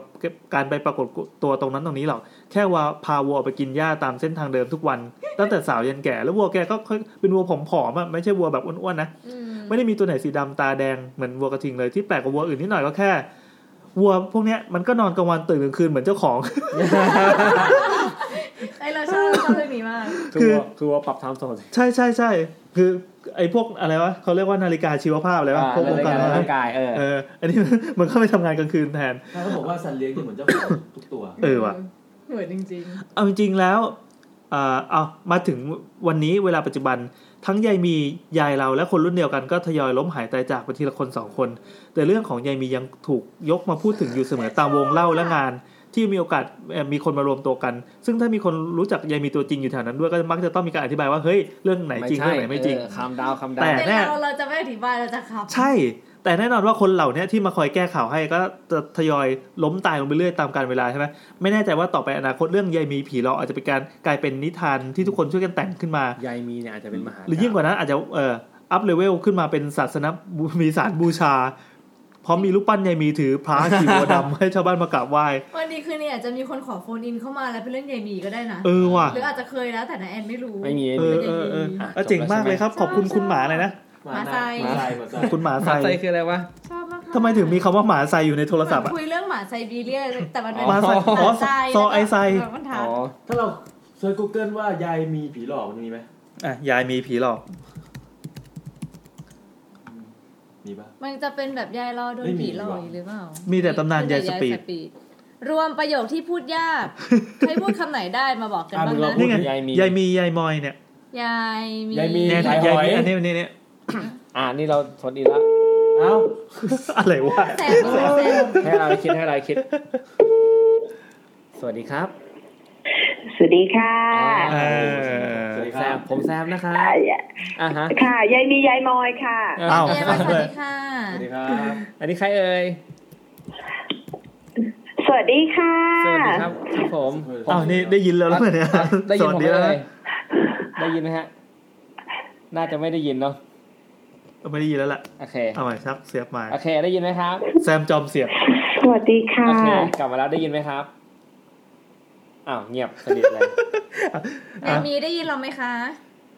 งั้นระหว่างนี้ท่องยายมีไปก่อนเอาใหม่เชื่อละเกิดอะไรขึ้นเนี่ยกับชีวิตถ้าเราหลุดพูดจะกลายเป็นเราพูดคำหยาบปะว่ะเขาอนุญาตให้พูดเปล่าวะแต่เราเรือเบาอย่าเลยอย่าไม่ได้โดนแบนใช่ไหมยังไงครับเกิดอะไรขึ้นวะสมฉายาแซมจอมเสียบนะครับถ้าเล่นประโยคที่พูดยากๆกันระวังลิ้นฟันสวัสดีครับขออีกหนึ่งทีสวัสดีครับสวัสดีค่ะได้ยินไหมคะได้ยินผมไหมครับได้ยินผมไหมเอ่ยได้ยินแล้วค่ะผมแซมนะครับสวัสดีสวัสดีค่ะคุณแซมค่ะครับผมนี่คุณอะไรเอ่ยยายมีค่ะออมค่ะคุณออมตอนนี้อยู่ผมมีกัน4คนมีผมแซมนะครับแล้วก็มีใครเอ่ยผมแอนครับผมนัทครับแล้วก็เฟิร์นค่ะครับผมนี่คือรายการสวัสดีค่ะนี่คือรายการ YouTube นะครับคุณออมนี่อายุเท่าไหร่ครับหลายปีค่ะครับผมเอาใบได้ไหมใบได้ไหมเลข2เลข3ยังไม่เลข2แต่อีกนิดนึงจะเลข3ละโอเค2ปลายๆนะครับปลายนะฮะ2ปลายประมาณ2เกือบปลายอะไรประมาณนี้โอเคคุณออมนี่เป็นใครครับตอนนี้ทำอะไรอยู่ฮะนะคะตอนนี้ทำหลายอย่างค่ะตอนนี้ก็ต้องบอกดีกรีตัวเองก่อนนิดนึงนะคะว่าเคยได้รับรางวัลแฟนพันธุ์แท้นางในวรรณคดีนะคะปี2013ค่ะหรือประมาณ4ปีที่แล้วนะคะสามารถติดตามย้อนหลังนะคะได้ใน YouTube ค่ะซึ่งเราจะขึ้นรูปคุณออมนะครับคุณออมตอนได้ถ้วยนะครับนี่คือคุณออมนะครับทุกคนคุณออมส่งรูปมาแล้วไม่ใช่ผีสางนางไม้แต่อย่างใดนะคะเป็นคนปกตินะคะแต่ว่าใส่ชุดไทยแล้วก็จะดูสวยเราชอบจริตเขาเราชอบนี่คือคุณออมนะคุณออมแฟนมาแท้เนาะคุณออมก็คืออีนางในวรรณคดีใช่ไหมครับคดีใช่ค่ะเพราะว่าถ้าเราสวนแล้วนะคะเราก็จะเป็นออมในวรรณคดีค่ะคุณออมเป็นผู้หญิงจริงๆป่ะคะผู้หญิงจริงๆด้วยเป็นผู้หญิงจริงๆค่ะแม้ว่าหลายครั้งจะได้รับคำชมว่าเหมือนผู้หญิงเลยก็ตามค่ะแต่ยืนยันว่าเป็นผู้หญิงค่ะทำไมต้องคุยกับเราด้วยภาษาเขียนด้วยล่ะครับค่ะดูเป็นภาษาเขียนเหรอคะลืมค่ะว่าแบบเราต้องเซ็นเซอร์ตัวเองขนาดไหนแล้วก็เลยแบบกึ่งทางการอะไรอย่างเงี้ยไว้ก่อนอะไรอย่างเงี้ยทำเสียงที่น่าตื่นเต้นอะไรอย่างเงี้ยตื่นเต้นแล้วครับชอบเขาวันนี้คุณออมวันนี้คุณออมนี่จะมาเล่าเรื่องอะไรครับเพราะวันนี้เราเป็นธีมของตำนานลึกลับวันนั้นแต่คุณออมเนี่ยเป็นผู้เชี่ยวชาญเรื่องวรรณคดีใช่ไหมเขาต้องมาเล่าเรื่องตำนานแล้วเกี่ยวกับวรรณคดีไทยครับผมหรืออะไรก็ได้เนาะใช่แล้วก็จะมาเมาแล้วกันเรียกว่าเมาเพราะว่าส่วนใหญ่เนี่ยผีในวรรณคดีคนก็จะแบบว่ารู้จักกับพวกตำนานแบบว่านางนาคกุมารทองหงส์พลายอะไรอย่างนี้ใช่ไหมคะครับทีนี้ออมก็จะมาเล่าเรื่องของรามเกียรติ์นะคะซึ่งในส่วนนี้นะคะหลายนะคะไม่ใช่พริตตี้ในส่วนนี้นะคะมันจะเป็นพาร์ทที่มีผีแต่ว่าผีในที่นี้คืออะไรสำหรับออมขอตีความนะคะในที่นี้เราจะนิยามตัวรู้จักซอมบี้ไหมคะรู้จักครับซอมบี้ใช่คุณสมบัติของ ซอมบี้อ่ะมันไปปรากฏในวรรณคดีเรื่องรามเกียรติ์นะออมจะไม่บอกว่ามันเป็นซอมบี้ดีกว่าออมจะเรียกว่าลักษณะมันคล้ายซอมบี้ซึ่งส่วนใหญ่เนี่ยพี่ๆในรายการเนี่ยก็รู้จักรามเกียรติ์ใช่ไหมคะใช่ครับรามเกียรติ์มีตัวละครไหนบ้างคะคุณพี่พูดมาค่ะพูดค่ะเดี๋ยวแซมจะตอบให้ครับโอเคมีไอรอนแมนครับไอรอนแมนไม่ใช่ค่ะมีหนุมานครับหนุมานมีหนุมานติ๊ดมีอะไรอีกคะมีอะไรอีกคะพระรามนามสีดาทศกัณฐ์อุ้ยถูกต้องนะคะฮารีถูกคีบอะไรกันทำไมเล่นใหญ่เลยเอาว่าเรารู้เยอะมากแต่ได้แค่นี้ถือว่าทำการบ้านมาดีมากค่ะแน่นอนครับผมส่วนใหญ่ในเรื่องเนี่ยใช่ไหมคะเป็นที่รู้กันว่าอีทศกัณฐ์เนี่ยก็ไปเอานางสีดามาจะเอามาเป็นเมียเนาะก็ขโมยมาจากกรุงลงกานะคะเอาพระรามเนี่ยก็แบบเอาทัพลิงเนี่ยตามมาช่วยแล้วมันก็จะแบ่งออกเป็นเซกชันแบบเป็นตอนที่ว่าเนี่ยพวกฝั่งทศกัณฐ์มันก็จะวางแผนเพื่อที่จะแบบไปจัดการกับพวกพระรามพวกพระรามเนี่ยก็จะคอยแบบว่าแก้ปัญหาในการทำสงครามแล้วก็จะชนะทุกตอนค่ะซึ่งมีอยู่ตอนนึงฝั่งพระรามเนี่ยก็แบบว่าโอ้โหทัพเนี่ยแบบว่าอลังการงานสร้างพวกลิงก็มาสู้แล้วสู้อีกฝั่งทศกัณฐ์เครียดสู้ไม่ได้ส่งลูกไปก็แล้วลูกก็โดนฆ่าส่งน้องไปก็โดนฆ่าส่งญาติพี่น้องไปลำบากทศกัณฐ์นี่เหนื่อยมากนะคะทศกัณฐ์เนี่ยมีเมียอยู่คนนึงมีจริงๆมีหลักพันนะคะมีอยู่คนนึงที่รักมากชื่อนางมณโฑเดี๋ยวขอแทรกแป๊บนึงครับคือทศกัณฐ์ที่มีเมียเยอะนี่คือไม่ได้มีแค่20 มือ20 หัวอะไรใช่ไหมหมายถึงอะไรครับพี่คืออันนี้พูดถึงตอนเขามีเพศสัมพันธ์หรือเปล่าคะหรือว่าพูดถึงตอนปกติก็ไม่รู้สิแบบปางเขาเป็นยังไงอ่ะคือดีไซน์เขาเป็นยังไงอ่ะดีแต่เวลาเขาเดินเขาต้องถางขาเวลาทศกัณฐ์เนี่ยมีมือนะคะมีมือ20มี20มือเนาะมีหัว10หัวนะคะแต่ช่วงล่างเนี่ยมีอยู่แค่1มันแค่ท่อนบนที่แบบว่ามันมีหลายอันหน่อยครับมันก็มีเรื่องเล่านิดนึงที่ไม่ใช่ของแบบว่ารัชกาลที่1มันก็จะมีแบบเรื่องเล่าเมาๆกันว่าเนี่ยนางมณโฑนมโตข้างเดียวอะไรอย่างเงี้ยมันเคยได้ยินไหมคะนางมณโฑนมโตข้างเดียวทำไมต้องข้างเดียวด้วยเขาก็สงสัยว่าทำไมข้างเดียวเขาก็มีแซวๆกันว่าเนี่ยเพราะว่าทศกัณฐ์น่ะมี20มือมีข้างละ10มันก็เลยทำให้นางนมโตอยู่ข้างเดียวเพราะว่าทศกัณฐ์ถนัดมือขวามันก็เป็นโอเคมันมีที่มาแล้วก็จะข้ามพาร์ทนี้ไปนะคะเพราะเป็นพาร์ทเมาๆกันนะคะไม่ได้มีบอกว่าบันทึกไว้เป็นแบบว่าร้อยแก้วร้อยกรองนะคะอันนี้ก็เมาๆนะคะเป็นวรรณคดีวิเคราะห์เมาๆกันนะคะตัดพาร์ทมานางมณโฑเนี่ยนะคะก็นางเคยเป็นคนรับใช้นะคะนางกำนันนะคะของพระแม่อุมารู้จักพระแม่อุมาไหมคะพระแม่อุมาเทวีหรือพระแม่อุมาเทอร์แมนพระแม่อุมานะคะพระแม่อุมาเนี่ยนางก็เคยแบบว่าไปอยู่รับใช้การก่อนจะยกมาให้เป็นเมียของทศกัณฐ์ทีนี้ทศกัณฐ์นี่ก็แพ้แล้วแพ้อีกก็แบบอีดอกกูจะเอาแบบว่ากลเม็ดไหนมาแบบต่อสู้กันอะไรขอใช้ศัพท์ให้มันดูเป็นเพื่อนกันเนาะได้ครับดีเพื่อนครับเนาะก็ยังไงทศกัณฐ์ก็เลยไปถามนางมณโฑว่าเนี่ยรักจ๋าตั้งแต่เนี่ยไปอยู่กับพระแม่อุมาเนี่ยพระแม่อุมาเคยประทานพรอะไรให้หรือเปล่านางมณโฑแบบว่านางก็เลยนึกก่อนว่ามีอะไรไหมนางได้มนต์มานางสามารถหุงน้ำทิพย์ได้หุงน้ำทิพย์เพราะว่าหุงน้ำทิพย์คืออะไรหุงน้ำทิพย์นี่น้ำทิพย์อันนี้เนี่ยสามารถที่จะไปพรมที่ศพเราจะทำให้แบบศพเนี่ยลุกฟื้นคืนชีพขึ้นมาได้ตอนนี้ครูทอมมาครับบอกสวัสดีครับคุณออมครูทอมมันสวัสดีค่ะพี่ทอมคิดถึงจังเลยชอบจริตคุณออมต่อเลยครับเขาก็บอกว่าเนี่ยมันเรียกว่าพิธีสัญชีพเขาจะเกิดน้ำทิพย์ขึ้นซึ่งน้ำทิพย์นี้เนี่ยนะก็จะทำให้สิ่งมีชีวิตที่ตายไปแล้วเนี่ย ฟื้นคืนชีพขึ้นมาซึ่งทศกัณฐ์ก็เลยสนใจว่าเฮ้ยงั้นเราให้มณฑลเนี่ยไปปรุงน้ำทิพย์นะแล้วก็เอามาพรมตอนที่ยักษ์มันตายในกองทัพพรมแล้วก็แบบตื่นขึ้นมาอะไรอย่างเงี้ยซึ่งคุณสมบัติเนี่ยมันเขียนไว้เลยว่าแต่เสียอยู่อย่างเจรจาไม่ได้ดังคิดก็คือคุยไม่ได้ก็คือสั่งไม่ได้มันก็คือว่าการลุกขึ้นมาแล้วมันก็จะคุณสมบัตินี้มันจะคล้ายๆซอมบี้พี่นึกออกไหมว่าพวกซอมบี้มันก็คือคนที่บางเรื่องเนาะตรรกะก็คือตายไปแล้วแต่ว่าสมองส่วนที่มันควบคุมความหิวมันยังทำงานมันเลยทำให้ซอมบี้พวกนี้ลุกขึ้นมาแดกอย่างเงี้ยที่กำลังด่าอยู่ครับเหมือนด่าอยู่เลยกำลังแดกกันอยู่เลยกำลังแดกคนกันส่วนขนาดมากใช่แต่ในเรื่องรามเกียรติ์ระบุไว้ว่าแต่เสียอยู่อย่างเจรจาไม่ได้ดังคิดการตีความของคุณน้องเนี่ยคือมันเหมือนลุกมันจะออกมาคล้ายๆเป็นสุลกายต้องทำเสียงเอฟเฟกต์ด้วยยังไงนะมันจะขึ้นมาคล้ายๆอสุรกายพี่นึกออกไหมมันจะไม่ได้ออกมาแล้วก็แบบว่าท่านพ่ออะไรอย่างเงี้ยเข้าใจไหมมันเป็นลูกมันตายไงไอ้ตอนนี้ลูกของทศกัณฐ์ก็ตายมันก็เอาน้ำเนี่ยมาพรมมันก็ลุกตื่นขึ้นมา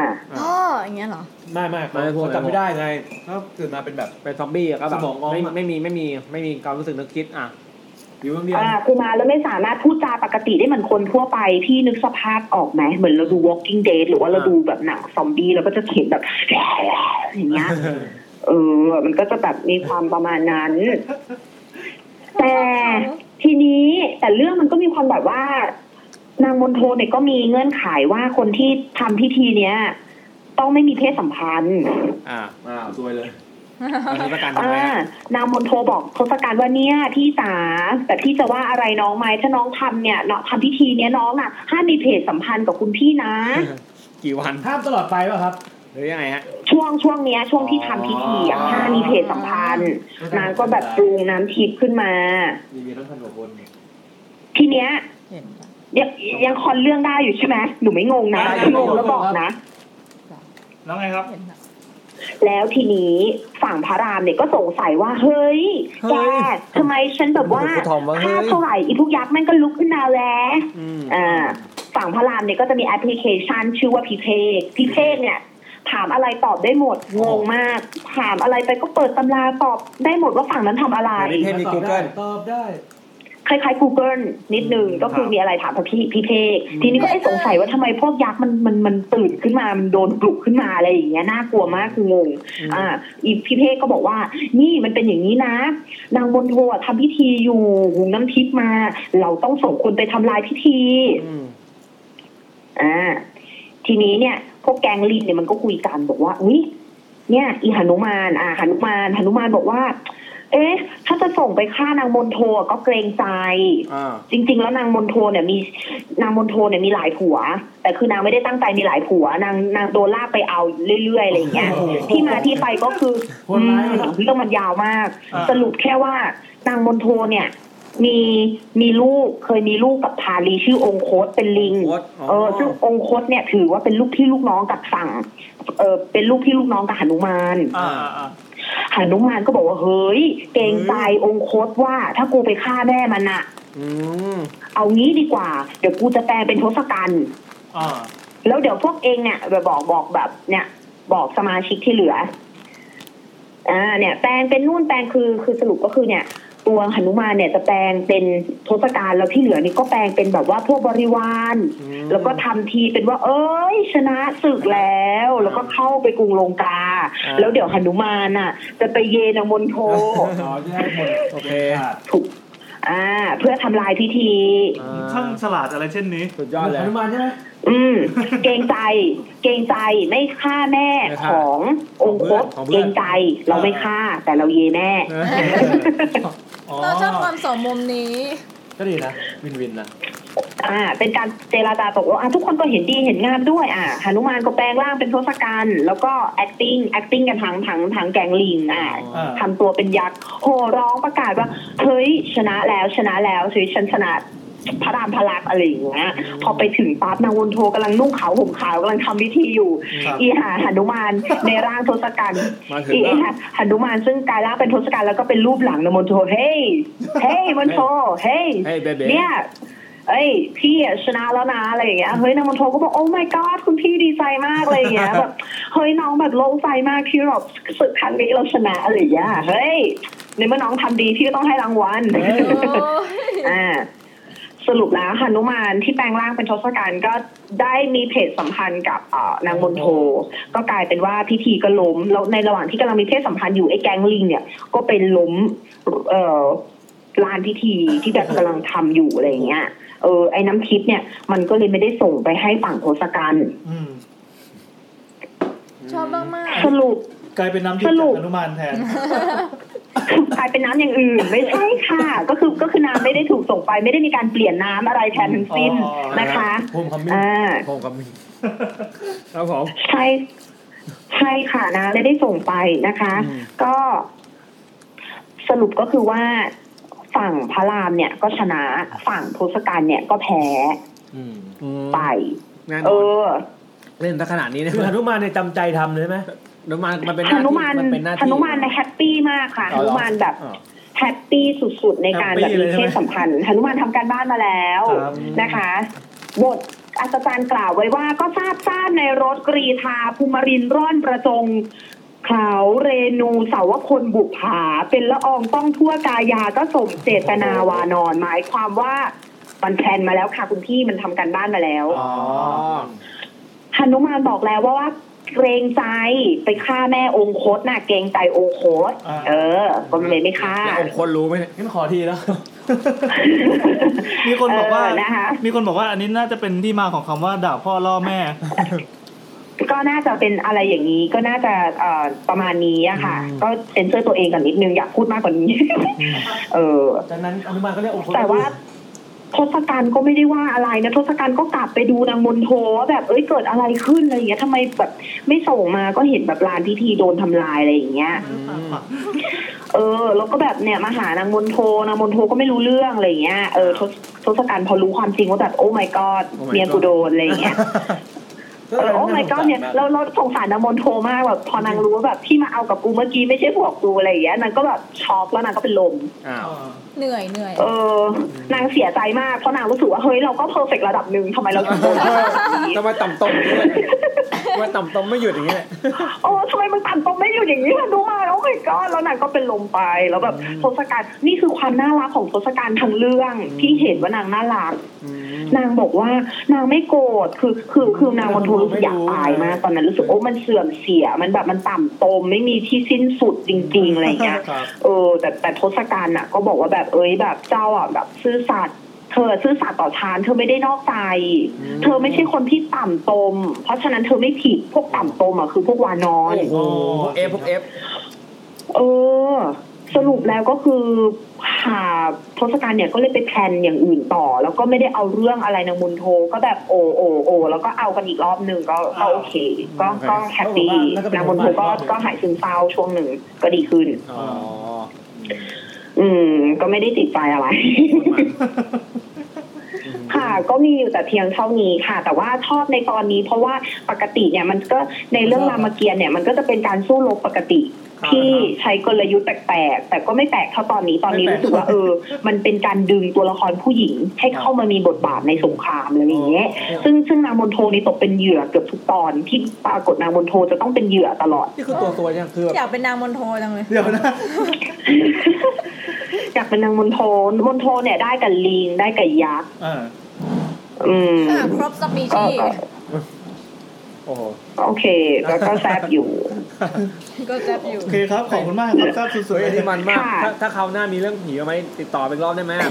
สนุกมากได้ค่ะแล้วก็มีผีหลายแบบนะคะวันนี้เอาเรื่องเป็นผีแบบนี้แต่ว่าถ้าจะให้เล่าเรื่องผีผ้าห่มในวรรณคดีก็ยินดีค่ะมีอยู่หลายเรื่องมากโอเคครับ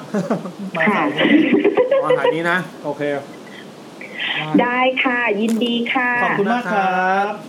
ค่ะสวัสดีค่ะสามารถติดตามได้ขอผลฝากผลงานนี้ได้ไหมคะลืมฝากนิดนึงถ้าอยากตาม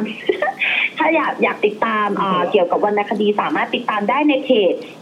อีวันนะคะด้วยนะคะเดี๋ยวนะเพจอีวันนะคะด้วยค่ะถ้าผวนก็จะเป็นอวยวรรณคดีค่ะไม่มีคำหยาบแต่อย่างใดค่ะไม่หยาบอวยวรรณคดีทำไมจิตใจมันหยาบอวยวรรณคดีนะคะอีวรรณคด้วยนะคะค่ะตัวทวิตเตอร์ครับค่ะขอบคุณมากค่ะพี่ๆทั้ง4คนสวัสดีค่ะสวัสดีเลยครับตัดจบเลยกดไลค์ก่อนเราชอบเขาเราชอบจริตเขาบันเทิงมากครับเราชอบคนนี้ก็ตอนสุดท้ายที่ทศกัณฐ์มาปอบนางมณฑลนั้นไม่ใช่หนุมานแปลงร่างอีกรอบนะโอ้ไม่น่าใช่มั้งโอ้เป็นไงบ้างกระแสเมื่อกี้ฮะเหนือความคาดหมายสัสๆเลยครับผมรู้สึกแบบว่าโหรายการเราอุตส่าห์แบบเปิดมาอย่างแบบอย่างน่ากลัวเลยสยองโหถือว่ามันก็มันมากน้องๆเยาวชนก็จำไว้เป็นเยี่ยงอย่างนะครับในการชนะศึกสงครามบางครั้งก็ต้องแลกนะฮะหนุมานต้องยอมเสียสละนะครับโอ้โคตรมันครับมีน้องคนนึงนี่แอดมายังแอด Facebook ยังอ๋อไม่ถึงใครฮะเนี่ยผมเดี๋ยวจะโทรไปแล้วติดต่อได้แล้วใช่ไหมติดต่อได้แล้วครับเมื่อกี้ต่อไปนะครับยังไงครับได้ยินว่าเสียงฝนตกครับ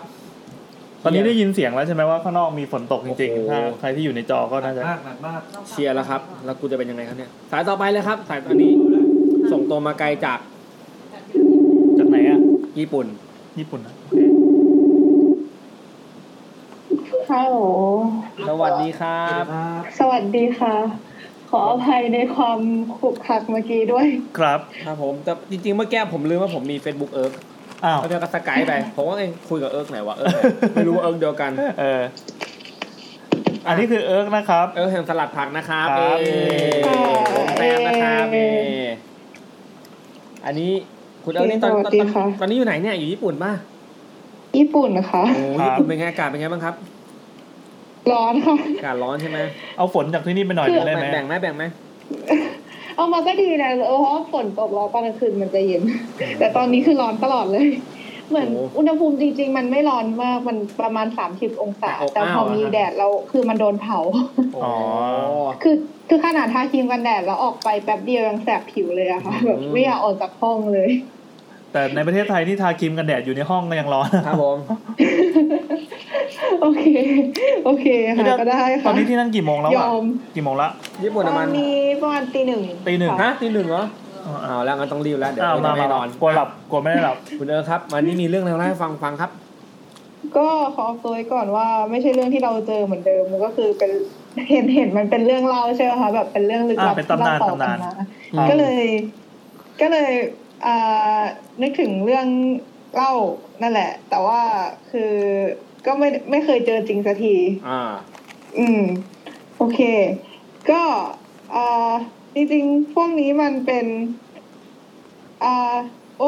แดดส่องฝากมาบอกว่าแดดส่องคือแดดส่องก็อยู่ญี่ปุ่นแต่แดดส่องอยู่คนละจังหวัดแดดส่องบอกว่า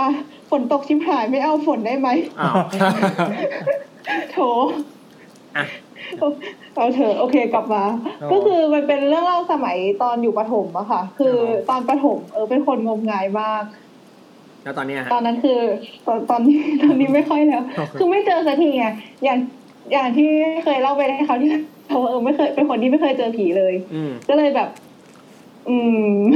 อยากเจอสักทีเหมือนกันอะไรอย่างนี้แล้วก็มาอยู่ญี่ปุ่นนี่ก็ไม่เจอสักทีเหมือนกันประเทศญี่ปุ่นประเทศที่ไม่เชื่อเรื่องผีอะไรเงี้ยครับจริงเหรอญี่ปุ่นเขาไม่เชื่อเรื่องผีหนังผียังเยอะนี่ยังไม่เชื่ออีกเหรอคือมันก็มีเชื่อเรื่องผีแต่คือเขาไม่ได้มีศาสนาค่ะครับมันก็เลยแบบคือผีมันก็ไม่ได้เหมือนแบบเป็นผีที่ไม่ได้อิงกับศาสนาไหนก็ไม่รู้สิก็แปลกๆเหมือนกันแต่ว่าเอาเป็นว่าคือแบบมาไม่เคยเจอคนเล่าเรื่องผีแบบตอนกลางคืนดึกๆตึกตอนกลางคืนก็ไม่ได้มีเรื่องเล่าแบบจะมีผีมาอะไรเงี้ยว่าทำไมนูเบมันถึงดังอะแต่ว่าเหมือนกำนานพวกนั้นมันน่าจะแบบคู่กับคนญี่ปุ่นมานานมากแล้วอะไรอย่างเงี้ยค่ะหรืออาจจะมีก็ได้นะอาจจะแบบมีที่อื่นแต่ว่าที่แถวๆที่หนูอยู่หรือแบบคนรอบตัวเคยลองถามดูอะไรเงี้ยเขาก็ไม่มีเลยก็แปลกใจเหมือนกันโอเคก็คือตอนเด็กๆเนี่ยเป็นคนที่งมงายมากคือแบบเชื่อเรื่องผีกลัวความมืดกลัวการที่จะต้องแบบออกไปนอกบ้านคนเดียวมืดๆอะไรอย่างเงี้ยแบบ ร้องไห้จะเป็นจะตายไม่ยอมออกบ้านอะไรประมาณนี้เคยมีทีนึงแม่แบบใช้ไปทิ้งถังขยะนอกบ้านแล้วก็เอาขยะไปทิ้งถังนอกบ้านค่ะแล้วแบบตอนนั้นกลางคืนแล้วไม่กล้าออกไปทั้งที่อยู่ในบ้านตัวเอง อะไรเงี้ยแบบคืองมงายมากทีนี้ตอนประถมประมาณประถมมันมีหลายเรื่องแต่เรื่องแต่สั้นๆค่ะอันนี้อันแรกก่อนก็คือตอนประมาณประถม1ประถม2เนี่ยครับโรงเรียนจะเหมือนกับ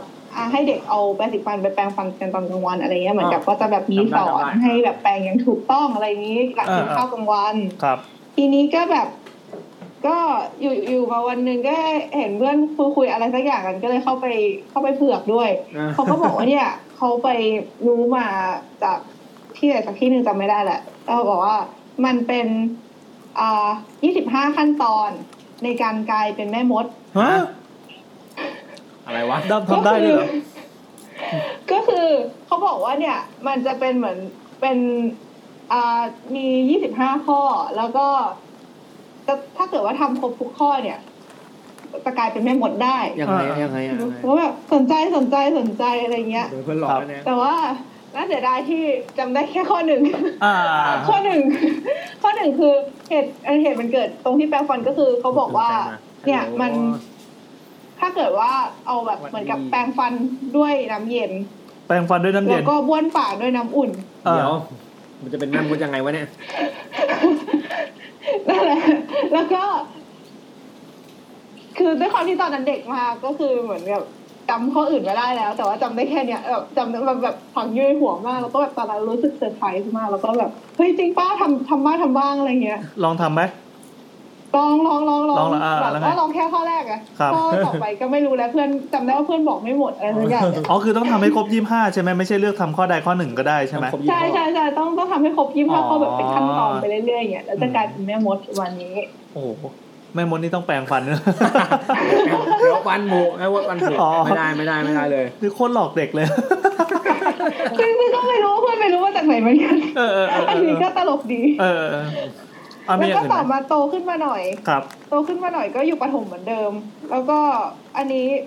อยู่มาวันนึงเพื่อนก็เหมือนกับจำไม่ได้ว่าคุยเรื่องอะไรกันแล้วก็บอกเพื่อนก็เล่าให้ฟังว่าเนี่ยถ้าเกิดว่าเราตัดเล็บใช่ไหมแล้วเราเก็บไอ้เล็บที่เราตัดไว้อะแล้วใส่ถุงวางไว้ปลายเตียงแล้วนอนพอตื่นเช้ามามันจะไม่ใช่เล็บของเราเฮ้ยอันนี้เจ๋งว่ะยังไงครับ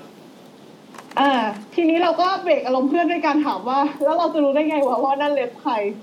เขียนชื่อไงนึกออกคือแบบเล็บเป็นอะไรนิดเดียวก็เหมือนกับประมาณว่าเราก็แบบมันก็เล็บปัวอะไรเงี้ยคือแบบเราก็ไม่ดูไม่ออกเพื่อนมันก็อึ้งไปแป๊บนึงแล้วเพื่อนก็บอกก็เอาแบบสีแต้มไว้ดีอะไรเงี้ยนั่นไงดูฉลาดขึ้นแล้วก็อาจจะเป็นพอเราไปเบรกตอนนั้นก็เลยเหมือนกับก็เลยเลิกคบกันไปเลยไม่ใช่ก็เลยเหมือนกับเปลี่ยนท็อปิกไปเลยอะไรอย่างงี้ทุกวันนี้ก็ไม่ได้คบกับเพื่อนกลุ่มนั้นแล้วยังไม่ได้แบบรู้ว่าสุดท้ายแล้วเพื่อนลองไหมอะไรยังไงแล้วคือตัวเองตอนนั้นก็คือด้วยความงมงายก็เลยไม่กล้าลองอะไรวะตัดเล็บเนี่ยนะโอเคครับแล้วมีอีกไหมแล้วก็อีกอันนึงก็อยู่ในเขตเกิดที่โรงเรียนประถมเหมือนกันเพื่อนหนูก็งมงายพอกันนะคะก็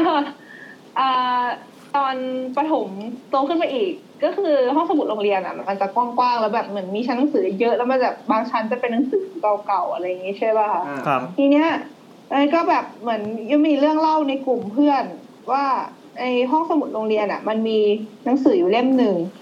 ชื่อหนังสือว่าจำไม่ค่อยแม่นแต่ว่ารู้สึกหนังสือประมาณแบบมิติที่4อะไรประมาณเนี้ยแบบมิติพิศวงอะไรไม่เนี่ย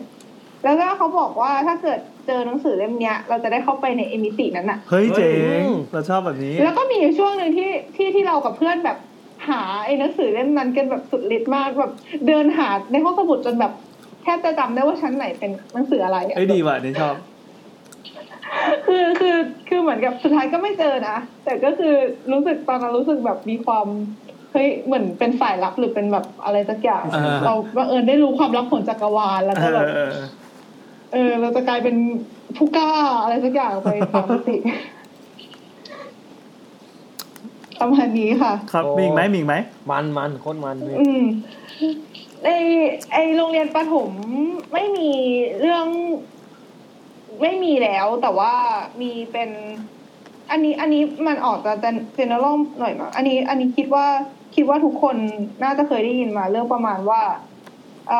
อันนี้ไม่เกี่ยวกับโรงเรียนประถมแล้วก็คือถ้าเกิดว่ามี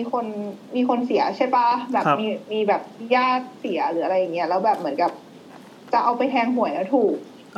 ใช่ครับแล้วคือตอนนั้นคุณตาเสียแล้วก็แบบเหมือนกับก็ ทางครอบครัวก็เหมือนกับก็เชื่อก็เริ่มสังเกตแล้วมีเลขอะไรเอาไปใช้ได้บ้างอย่างเช่นแบบทะเบียนรถเลขอายุเลขห้องโรงพยาบาลอายุอะไรอีกอะตอนนั้นจำได้ว่าแม่จดไปเป็นแบบเลขห้องโรงพยาบาลเลขเตียงอะไรพวกนี้แบบเยอะมากปรากฏว่าที่ออกมาคืออายุปรากฏว่าเฮ้ยมันออกจริงอะไรอย่างเงี้ยคือแบบตอนนั้นก็เฮ้ยเซอร์ไพรส์กันไปแต่ปรากฏว่าตอนนั้นคือไม่มีใครคิดว่ามันจะเป็นอายุทุกคนคิดแบบลึกกันไปมากเลยแบบมันเป็นเลขห้องเลขอะไรนู่นนี่เต็มไปหมดแต่แบบปรากฏออกมาเป็นอายุประมาณนี้ก็แบบก็เซอร์ไพรส์นิดนึงคือส่วนตัวก็ยังไม่เชื่ออยู่ดีแต่ก็ถือเป็นเรื่องงมงายอันหนึ่งที่แบบเคยเจอแบบที่ค่อนข้างตรงแล้วอันนี้ค่ะถ้าเป็นเรื่องลึกลับก็มีแค่นี้แหละสั้นเนาะได้ครับก็เป็นเก็บแล้วเราเรื่องนึงที่ไม่ใช่เรื่องลึกลับแต่ว่าแบบเป็นออกแนวอาจจะเป็นเรื่องผีนิดนึงได้ครับว่ามาเลยอ่ะมาถึงขั้นนี้ละก็อันนี้ไม่ได้เจอกับตัวเองเหมือนกันแต่ว่าน้องสาวเจอก็คือคุณตาเสียไปใช่ป่ะคะแล้วทีเนี้ยตอนหลังคุณตาเสียเนี่ยก็คือจะตั้งรูปคุณตาไว้ที่เหมือนกับเป็นหิ้งพระที่บ้านอะไรอย่างเงี้ยแล้วก็จะแบบมีจุดธูปไหว้อะไรอย่างนี้เวลากลับเหมือนกับก็จะเป็นอยู่คนละบ้านจะเป็นคนละบ้านกับบ้านที่อยู่ปัจจุบันก็จะเป็นบ้านทางแบบฝั่งแม่ไปอะไรเงี้ยเวลากลับไปที่บ้านนั้นก็เหมือนกับปกติก็ไหว้สักทีนึงแบบสวัสดีอะไรอย่างนี้แบบกลับไปเยี่ยมแล้วนะคะอะไรอย่างนี้แล้วมีทีนึงก็แบบไปบ้านนั้นตามปกติแล้วน้องก็ไปนอนอยู่ที่บ้านนั้นแหละนอนตอนกลางวันแบบงีบอะไรอย่างเงี้ยค่ะแล้วสักพักนึงน้องก็แบบสะดุ้งตื่นขึ้นมาร้องไห้ทุกคนก็ถามว่าเป็นอะไรอะไรอย่างนี้น้องก็บอกว่าน้องฝันร้ายน้องฝันเห็นแบบคุณตาเนี่ยเหมือนกับมาแล้วก็มีผ้าปิดหน้าแล้วเหมือนกับก็แบบเหมือนลมพัดมาเปิดแล้วก็ลมพัดมาปิดเหมือนแบบเหมือนเล่นจ้าเอ๋อะประมาณนั้นอะแต่น้องกลัวมากน้องก็เลยสะดุ้งตื่นมาแล้วแบบร้องไห้อะไรอย่างเงี้ยแม่ก็เลยถามว่าเนี่ยเข้ามาเนี่ยไหว้ตาหรือยังแบบเหมือนกับเขาแบบเหมือนกับตาเขาก็แบบเหมือนกับมาเยี่ยมหลานเนี่ยเห็นหลานไม่ยอมมาไหว้มาแบบมาทักทายก็เลยแบบไปเยี่ยมหรือเปล่าอะไรอย่างเงี้ยเลยมาทักเลยจ้าเอ๋แต่จริงๆคุณตาตอนยังอยู่ก็คือเป็นคนใจดีมากอะไรอย่างเงี้ยค่ะก็คงไม่ได้กะจะมาหลอกอะไรหรอกแล้วมาแบบนี้คาดหวังจะให้หลานแบบรู้สึกแฮปปี้ใช่ไหมตามาด้วยตาเข้าใจผิดนะครับอาจจะเหงาประมาณนี้ครับค่ะมีเท่านี้แหละไหนเราเรื่องตาเราผมมีเรื่องเล่าเคยเล่ายังวะแซมเล่ามั่นใจเล่าให้ฟังมากผมมีหลานบ้านผมก็มีหลานเด็กอยู่คนนึงนั่นแหละเป็นลูกของน้าก็เรียกว่าเป็นผมลูกพี่ลูกน้องไม่สั่งไปแล้ววะลูกพี่ลูกน้องก็เป็นพี่ลูกพี่ลูกน้องกันก็คือก็เพิ่งเกิดได้แบบประมาณแบบ 8-9 เดือนอะไรเงี้ยแต่ว่าก็คือพอนั่งได้แล้วตอนนั้นอายุเท่าไหร่โอ้นานแล้วพี่ตั้งแต่ผมว่าอยู่ม.6 อ่ะม.6 เด็กคนนี้คือแบบอยู่ว่า 8-9 เดือนแล้วก็แบบว่าที่บ้านเก่าผมก็แบบเด็กคนนี้ก็แบบคือเหมือนแม่ก็ออกไปทำงานบ้านข้างนอกอะไรเงี้ยก็ทิ้งลูกไว้ก็คือเล่นอยู่คนเดียวเด็กก็จะเล่นแบบเล่นของเล่นแบบคันไปคันมาเด็กๆอะไรเงี้ยไม่แน่ใจว่า1 ขวบหรือว่าแบบหรือยังไม่ถึงขวบแต่ว่าก็คือพูดได้เริ่มพูดได้แล้วถ้าพูดได้ก็สักขวบนึงใช่ทีนี้มีวันคือมันสิ่งที่เขาสังเกตเห็นคือผมไม่ได้เห็นนะคนอื่นเห็นก็คือเด็กคนนี้ชอบหันหน้าหากำแพงแล้วก็แบบหัวเราะคนเดียวเอาแล้วขำอยู่คนเดียวนึกออกป่ะเด็กจะขำเล่นอยู่คนเดียวหัวเราะขำอะไรเงี้ยตอนแรกเขาคิดว่าเด็กเล่นของเล่นแล้วขำเองคนเดียวหลังไม่ใช่ของเล่นก็อยู่ข้างหลังแต่มึงเล่นกับใครวะเขาก็ถามสมมติว่าชื่อเจ้าของชื่อออสจะสมมติชื่อออสจริงมันชื่อออสจริงออสนะครับถ้าออสฟังอยู่นะครับแล้วไงต่อออสเล่นกับใครอยู่ลูกเขาถามออสเล่นกับใครตอบไหมเล่นกับคุณลุงนั่นแหละเล่นกับคุณลุงไหนวะลุงไหนเล่นอะไรเล่นกับคุณลุงเล่นจ้าเอ๋คุณลุงมันล้อโอ้โหไอ้จ้าเอ๋มันเนี่ยโอ้โหวงแตกปะวงตอนแรกก็แบบคิดว่าเด็กเล่นไง ไอ้ตรงที่เด็กมันเล่นน่ะมันเป็นเสาใช่มั้ยในนั่งบนมันก็เป็นแบบ Hall of Fame ของบ้านน่ะโอ้โหนี่เจ๋งอ่ะHall of Fame ของบ้านแล้วก็แล้วถามลุงคนไหนถามว่าเขาลงคนไหนกับลุงคนไหนตอนแรกเขาอยู่กัน3คือผู้ใหญ่อยู่กัน3คนไงสังเกตเด็กมันเล่นกับใครลุงคนไหนลุงคนไหนเด็กงงลุงคนไหนคือมันก็ไม่รู้ว่าคืออะไรไงก็จับเด็กถอยมาคนนี้หรือเปล่างี้ป่ะอุ้มใช่เลยอุ้มคนนี้หรือเปล่าคนนี้หรือเปล่าชี้ที่ลุงคนนึงเป็นลุงที่โดนเป็นลุงที่แบบตายนานแล้วตายแล้วผมยังไม่เกิดเขาโดนไฟดูดตายโดนไฟดูดที่บ้านหลังนี้แหละหลังนี้เลยที่เสาต้นนั้นไม่ใช่หลังนั้นคือโดนดูดนอกบ้านนอกบ้านมันจะมีนอกบ้านมันจะมีว่าเป็นสายไฟที่ห้อยมาจากต้นมะพร้าวเข้าใจแล้วแบบจังหวะที่เกี่ยวมะพร้าวโดนไฟดูดตายตรงนั้นลุงขนายคนนี้หรือเปล่าไม่ใช่คนนี้แล้วก็ตอนที่ไม่ใช่ก็หันในมองตรงนั้นนะไม่ใช่คนนี้ไหมมีหันไปเทียบด้วยเหรอว่าใช่หรือเปล่าใช่คือเหมือนอุ้มมาคนนี้คนนี้โอ้โหเดี๋ยวน้องบ้านเลยคืออุ้มอยู่ก็ปล่อยเด็กลงไปเลยแล้ววิ่งคือบอกคนนี้แต่ผู้ใหญ่คือนั่นมันยังกลางวันนะไม่ใช่กับเย็นนี่ไม่ใช่กลางคืนเลยคือเป็นบรรยากาศว่ายังปกติไม่ได้หลอนไม่ได้อะไรไม่หลอนเลยคือแต่เด็กแม่งทำหลอนแล้วเด็กมันหลอนคือบ้านติดถนนใหญ่ข้างหน้ารถวิ่งไปวิ่งมาอะไรเงี้ยโอ้โหแต่เด็กแม่งทำหลอนนะพี่เขาก็เลยว่าเอาลูกมันกลับบ้านไปได้แล้วแต่ว่าตอนแรกนึกว่าแบบเป็นแม่ซื้อเล่าแล้วหรือเปล่าไม่ใช่อันนี้คนละเรื่องกันไม่นี่เจ๋งชอบคิดว่าไงนะแม่ซื้อหรือเปล่าว่าเป็นแม่ซื้อเคยได้ยินป่ะคะเคยได้ยินที่คอยดูแลเด็กใช่ไหมใช่นี่เป็นลุงเหมือนเขาแบบว่าเด็กเล่นกับใครไม่รู้อะไรอย่างงี้ป่ะแล้วก็เขาบอกว่าเนี่ยคือแม่ซื้ออันนี้รู้ว่าเล่นกับใครเป็นพูดผีที่มาคอยดูแลเด็กไปอย่างงี้แม้จะยังไม่ได้เล่าแต่ทุกเรื่องของพี่แซมจะเหมือนเล่าแล้วหมดอะไรวะยังไม่ได้เล่าใช่ไหมเรื่องนี้โอเคคิดว่ายังไม่ได้เล่าแหละรอดซึ่งถ้าใครเคยได้ยินที่ผมเล่าผมว่าผมจะเล่าบ้านเก่าผมมันในบ้านกองสีคือจะมีคนเยอะแล้วมีฮอลล์เฟมอยู่มุมนึงอ่ะก็นี่แหละฮอลล์เฟมแบบคนที่ตายไปแล้วอ่ะนั่งจ่ายไปเอ็กซิบิชันเลยอ่ะแต่ในเหตุการณ์นี้ผมไม่เห็นแต่เขามาเล่าให้ฟังคือผมกลับจากโรงเรียนมาแล้วเขามาหือหามามงอะไรอยู่นอกบ้านทำไมไม่เข้าไปในบ้านวะไม่เจ๋งดีวะอยากอยู่ในเหตุการณ์นี้บ้างผมว่าเดินขึ้นไปเพราะทำไมมันอยู่นอกบ้านคืออยู่หน้าบ้านมันจะเป็นร้านขายข้าวต้มเขาไปนั่งคุยกันแล้วก็ไอเด็กคนนี้ก็นั่งอยู่ก็แบบเมื่อไหร่แม่มันจะมารับบ้านอะไรอย่างเงี้ยผมก็เดินเข้าบ้านเก็บกระเป๋าผมบ้านอยู่ข้างบนก็ต้องเดินผ่านในฮอลล์เฟมแล้วก็เดินขึ้นข้างบนเก็บกระเป๋าในขณะที่คนอื่นไม่กล้าเข้าบ้านเขาเนี่ยผมว่าเข้าดูไม่มีใครบอกกูเลยโอเคประมาณนี้ได้คุยกันขอบคุณมากครับขอบคุณครับขอบคุณค่ะสวัสดีครับค่ะสวัสดีค่ะจะรอฟังนะคะโอเคดีฮะเดี๋ยวอย่าเพิ่งวางค่ะโฆษณารายการในขายของหน่อย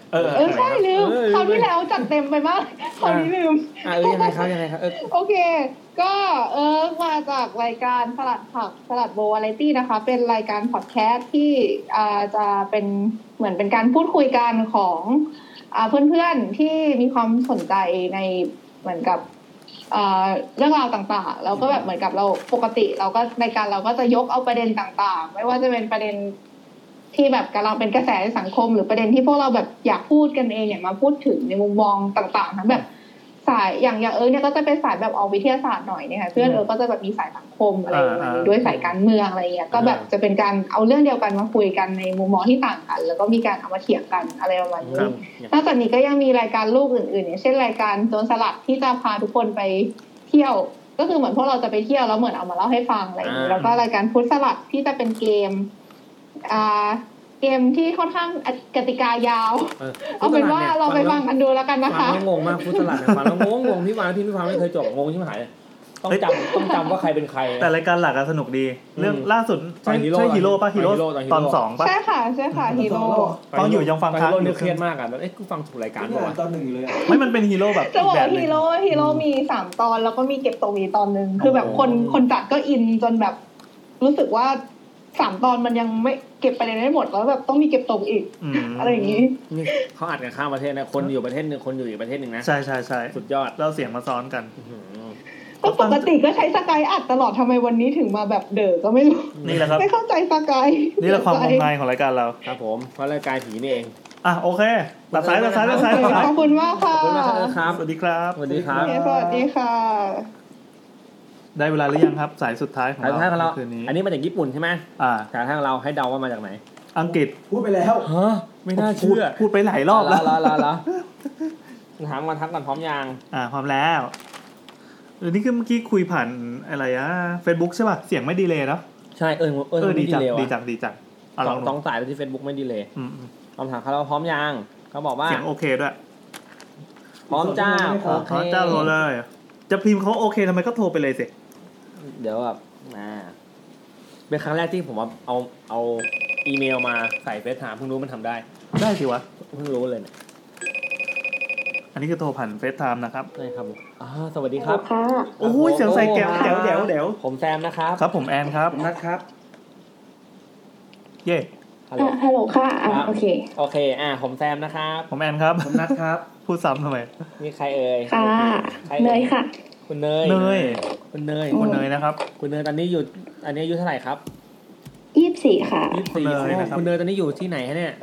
อยู่ลอนดอนค่ะลอนดอนครับเมื่อกี้แต่ของคุณไปทำอะไรครับไปทำอะไรที่ลอนดอนครับคุณเนยมาเรียนค่ะแต่ว่ากำลังจะกลับเมืองไทยแล้วเดี๋ยวกลับอาทิตย์เนี้ยครับเรียนจบแล้วใช่ไหม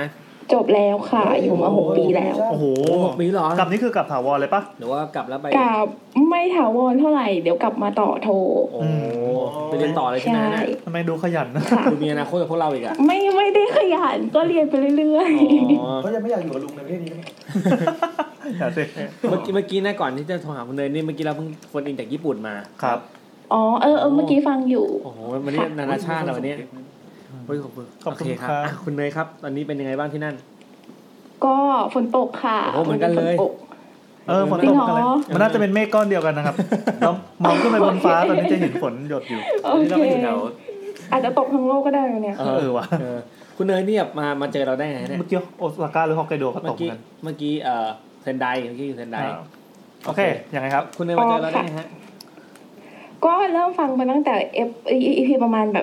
บ25อะไรอย่างงี้มั้ง20กว่าตั้งแต่ผมมาตามมาจากแบบGet Talk อะไรอย่างเงี้ยก็ตามนี่ไงเป็นคนมีรสนิยมพี่ตามจากGet Talk เพราะว่า Get Talk ไม่ทำแล้วไงGet Talk เลยทำแล้วเลิกฟังGet Talk จะเลิกไปแล้ว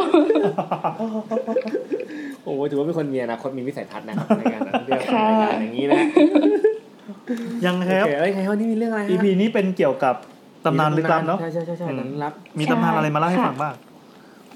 ก็ที่ทวีตไปเมื่อวันก่อนที่เกี่ยวกับชุมชนแถวบ้านนะคะคือว่าเป็นชุมชนที่เป็นบ้านของคุณปู่ไปสร้างไว้ที่นั่นที่ไหนครับที่ไหนฮะอยู่ฝั่งทนค่ะอยู่ที่แถวเมืองใหญ่ประมาณนี้ละกันเมืองใหญ่โอเคแต่ไม่ได้ใกล้ขนาดนั้นแต่แบบอยู่ในย่านนั้นเราก็เป็นชุมชนที่เหมือนกับว่าก็อยู่ติดกับวัดอะแล้วก็มีแบบมันก็เหมือนเป็นชุมชนเล็กๆที่แบบอยู่กันประมาณแบบ100 กว่าคนคือแบบอยู่กันมาหลายเจนแล้วตั้งแต่แบบว่าอพยพกันมาจากจีนอะไรเงี้ยครับชุมชนอะไรก็คือแบบมีชื่อไหมมีชื่อถูกต้องตามกฎหมายแต่ว่าไม่บอกละกันเนาะไม่เป็นไรโอเคค่ะสมมติว่าชื่อชุมชนอาริยาฮะสมมติว่าชื่อชุมชนอาริยาแล้วกันโอ้โอเค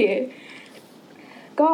ชุมชนนี้ก็เหมือนกับว่าอยู่กันมาหลายเจนละตั้งแต่แบบรุ่นปู่ซึ่งปู่ก็คือเสียไปตั้งแต่ก่อนที่เนยเกิดแล้วอะ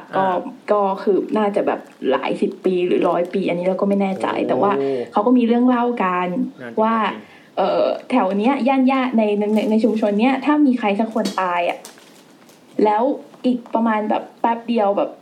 ไม่เกินอาทิตย์อะไรเงี้ยจะมีอีกคนหนึ่งตายตามโดยที่ใช่โดยที่แบบเงื่อนไขคือเหมือนกับว่าถ้าเกิดว่าคนที่ตายคนแรกเป็นผู้ชายอ่ะคนที่ตายไปคู่กันจะเป็นผู้หญิงโอ้โหหรือถ้า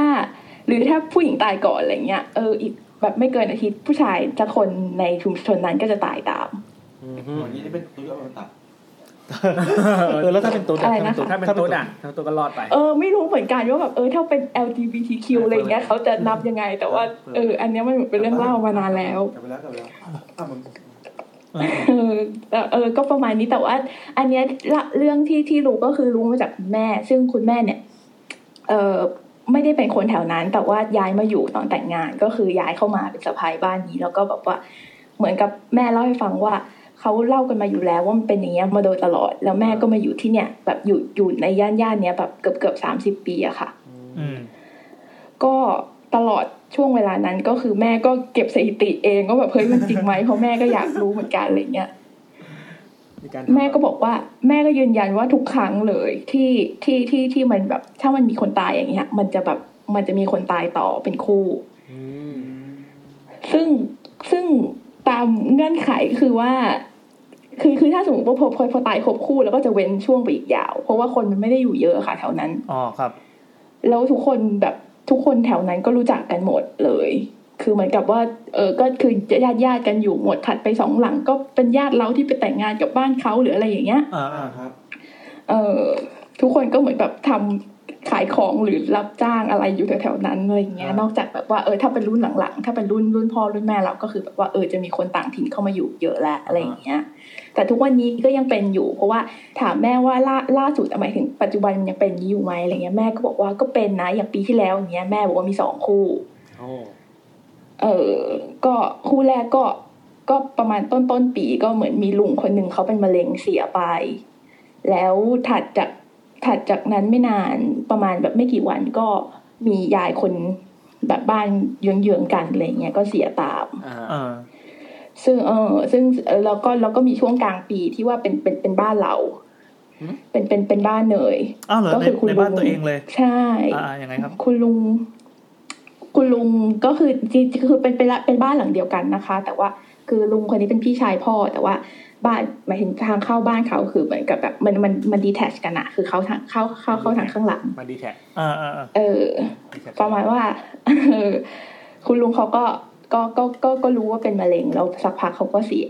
แล้วหลังจากนั้นแม่ก็เล่าให้ฟังว่าก็มีคนในซอยที่แบบที่เป็นผู้หญิงก็เสียตามอะไรเงี้ยทุกวันนี้มันก็ยังเป็นอย่างนี้อยู่ซึ่งมันก็มีแบบไซส์สตอรี่มากมายที่เกี่ยวกับตำนานว่าแบบว่าคนก็สงสัยกันว่าเนี่ยเขามาเอาไปอยู่ด้วยหรือเปล่าเป็นคู่อะไรอย่างเงี้ยค่ะมาเห็นคนที่ตายก่อนอะไรเงี้ยแต่ก็มันก็แบบไม่ได้มีคอนเฟิร์มว่าแบบเรื่องนี้มันจะเกิดขึ้นจริงแต่ว่ามันก็มีไซส์สตอรี่ที่เกี่ยวข้องกับตำนานอื่นเช่นว่าแบบตอนที่ลุงเราใกล้เสียอะไรเงี้ยแบบวันเดียวหรือไม่กี่วันก่อนหน้านั้นก็มียายที่อยู่ใกล้ๆอยู่หลังบ้านหมายถึงบ้านเขาอยู่ข้างหลังบ้านเราเขาก็เห็นว่าหลังคาบ้านเรามีนกแสกมาเกาะแล้วก็ร้องนกแสกครับซึ่งมันก็แปลกนะเพราะเราก็ถามแม่ว่ามันคือมาเห็นอะไรคือนกแสกเพราะแบบเราอยู่กรุงเทพเราไม่เคยเจอเลยแถวนั้นมันไม่มีแบบไม่มีสภาพแวดล้อมที่จะมีแบบสปีชีส์อื่นอะไรอย่างเงี้ยแม่ก็บอกว่ายายคนนั้นเขาเห็นจริงๆแล้วเขาก็เหมือนกับว่าก็รู้แล้วว่าลุงหมายถึงว่าบ้านเรามีคนป่วยอะไรอย่างเงี้ยหลังจากนั้นก็เสียไปจริงๆประมาณเนี้ยค่ะซึ่งก็แม่ก็ยังหาสาเหตุไม่ได้นะว่าทำไมมันถึงจะต้องเป็นแพทเทิร์นนี้อะไรอย่างเงี้ยแต่คือตอนที่ในโตมามันเป็นแบบนี้มาตลอดเหมือนกันก็คือเท่าที่สังเกตจนตอนที่เราเด็กๆมากๆตอนเรายังไม่รู้เรื่องอะไรเงี้ยเราคิดว่าเนี่ยคือแบบแพทเทิร์นของคนตายปกติคือเขาต้องตายกันเป็นคู่จริงๆไม่ใช่เลยจริงๆคือเราเข้าใจผิดจริงๆมันก็แล้วแต่มันเป็นแบบมันเหมือนเป็นเซตติ้งของแถวบ้านเราแค่นั้นเลยครับแล้วที่โน่นมีอะไรบ้างไหมถามว่าที่อังกฤษเป็นไงบ้างเจอประหลาดก็ไม่รู้ไม่เจอเกี่ยวกับตำนานอะไรอย่างนี้นะแต่แบบว่าเจอผีไหมตัวเนยเองเป็นคนที่ชอบเจอคน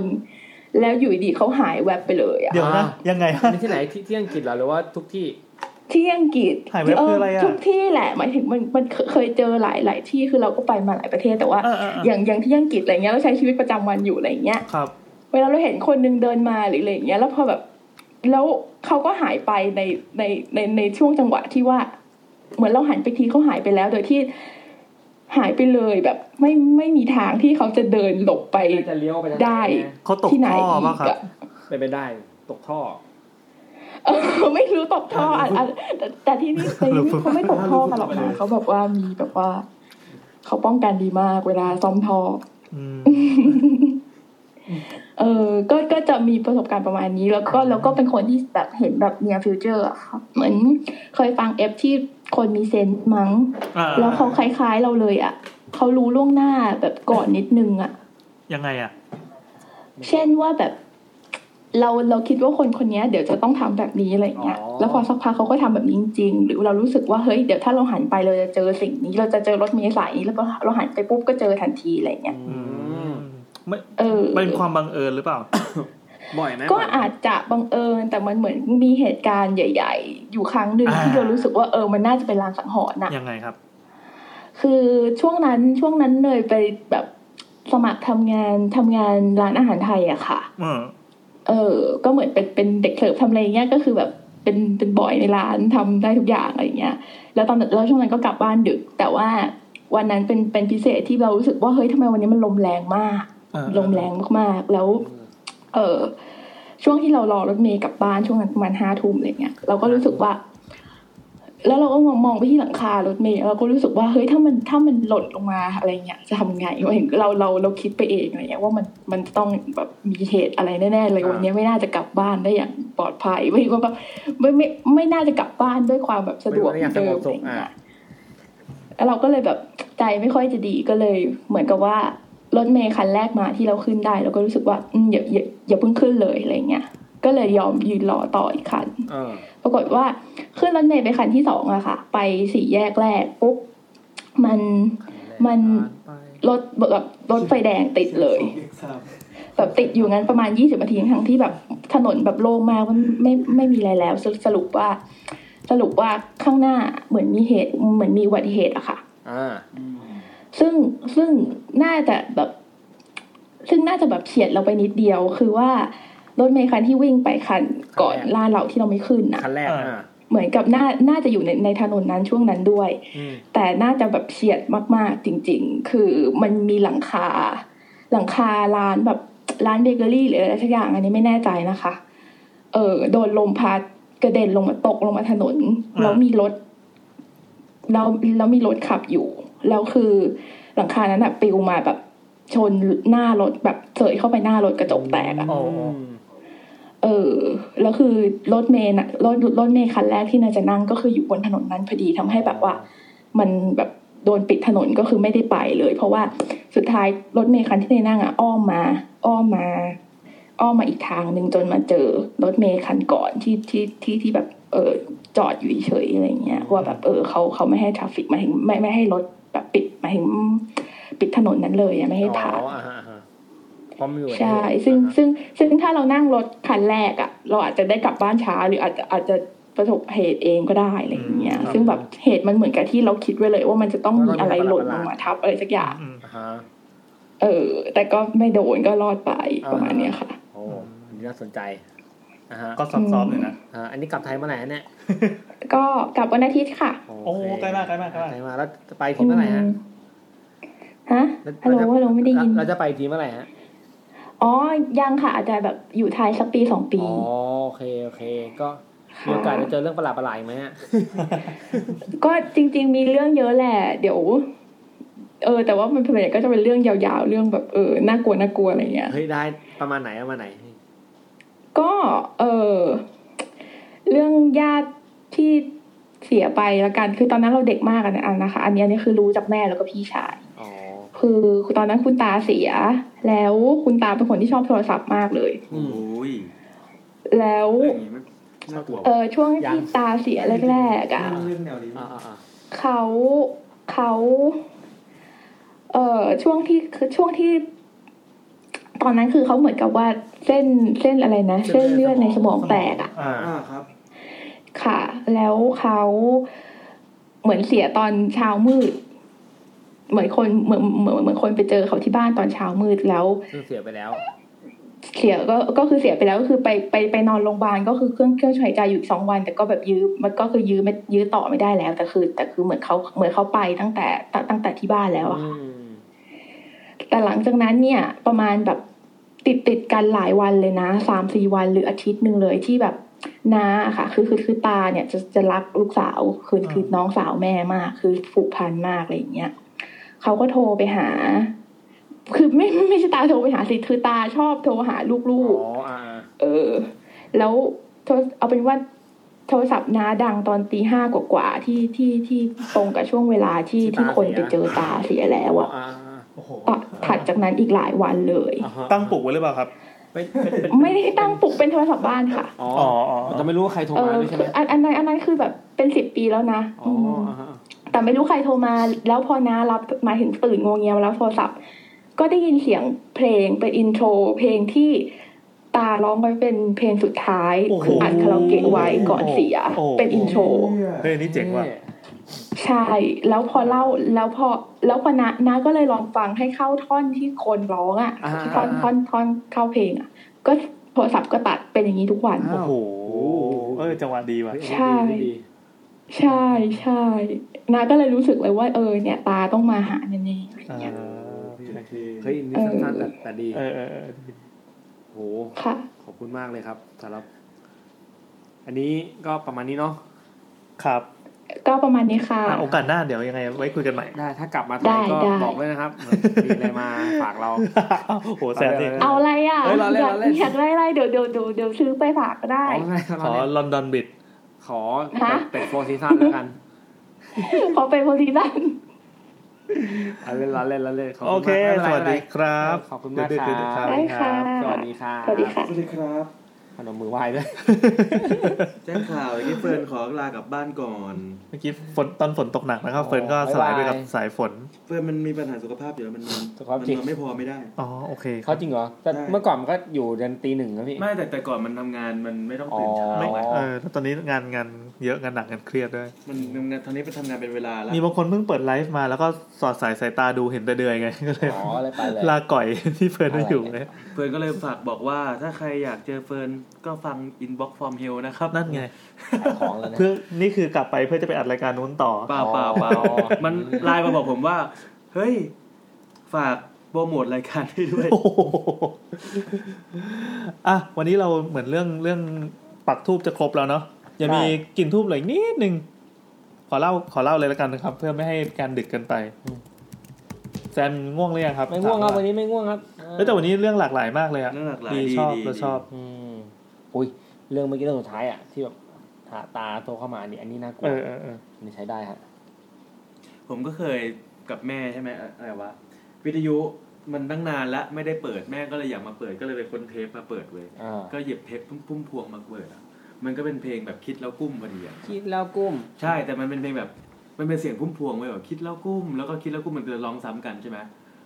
คิดแล้วกุ้มคิดแล้วกุ้มเสร็จปุ๊บเปิดได้ไหมเทปมันตัดแล้วมันก็เหมือนกอกลับไป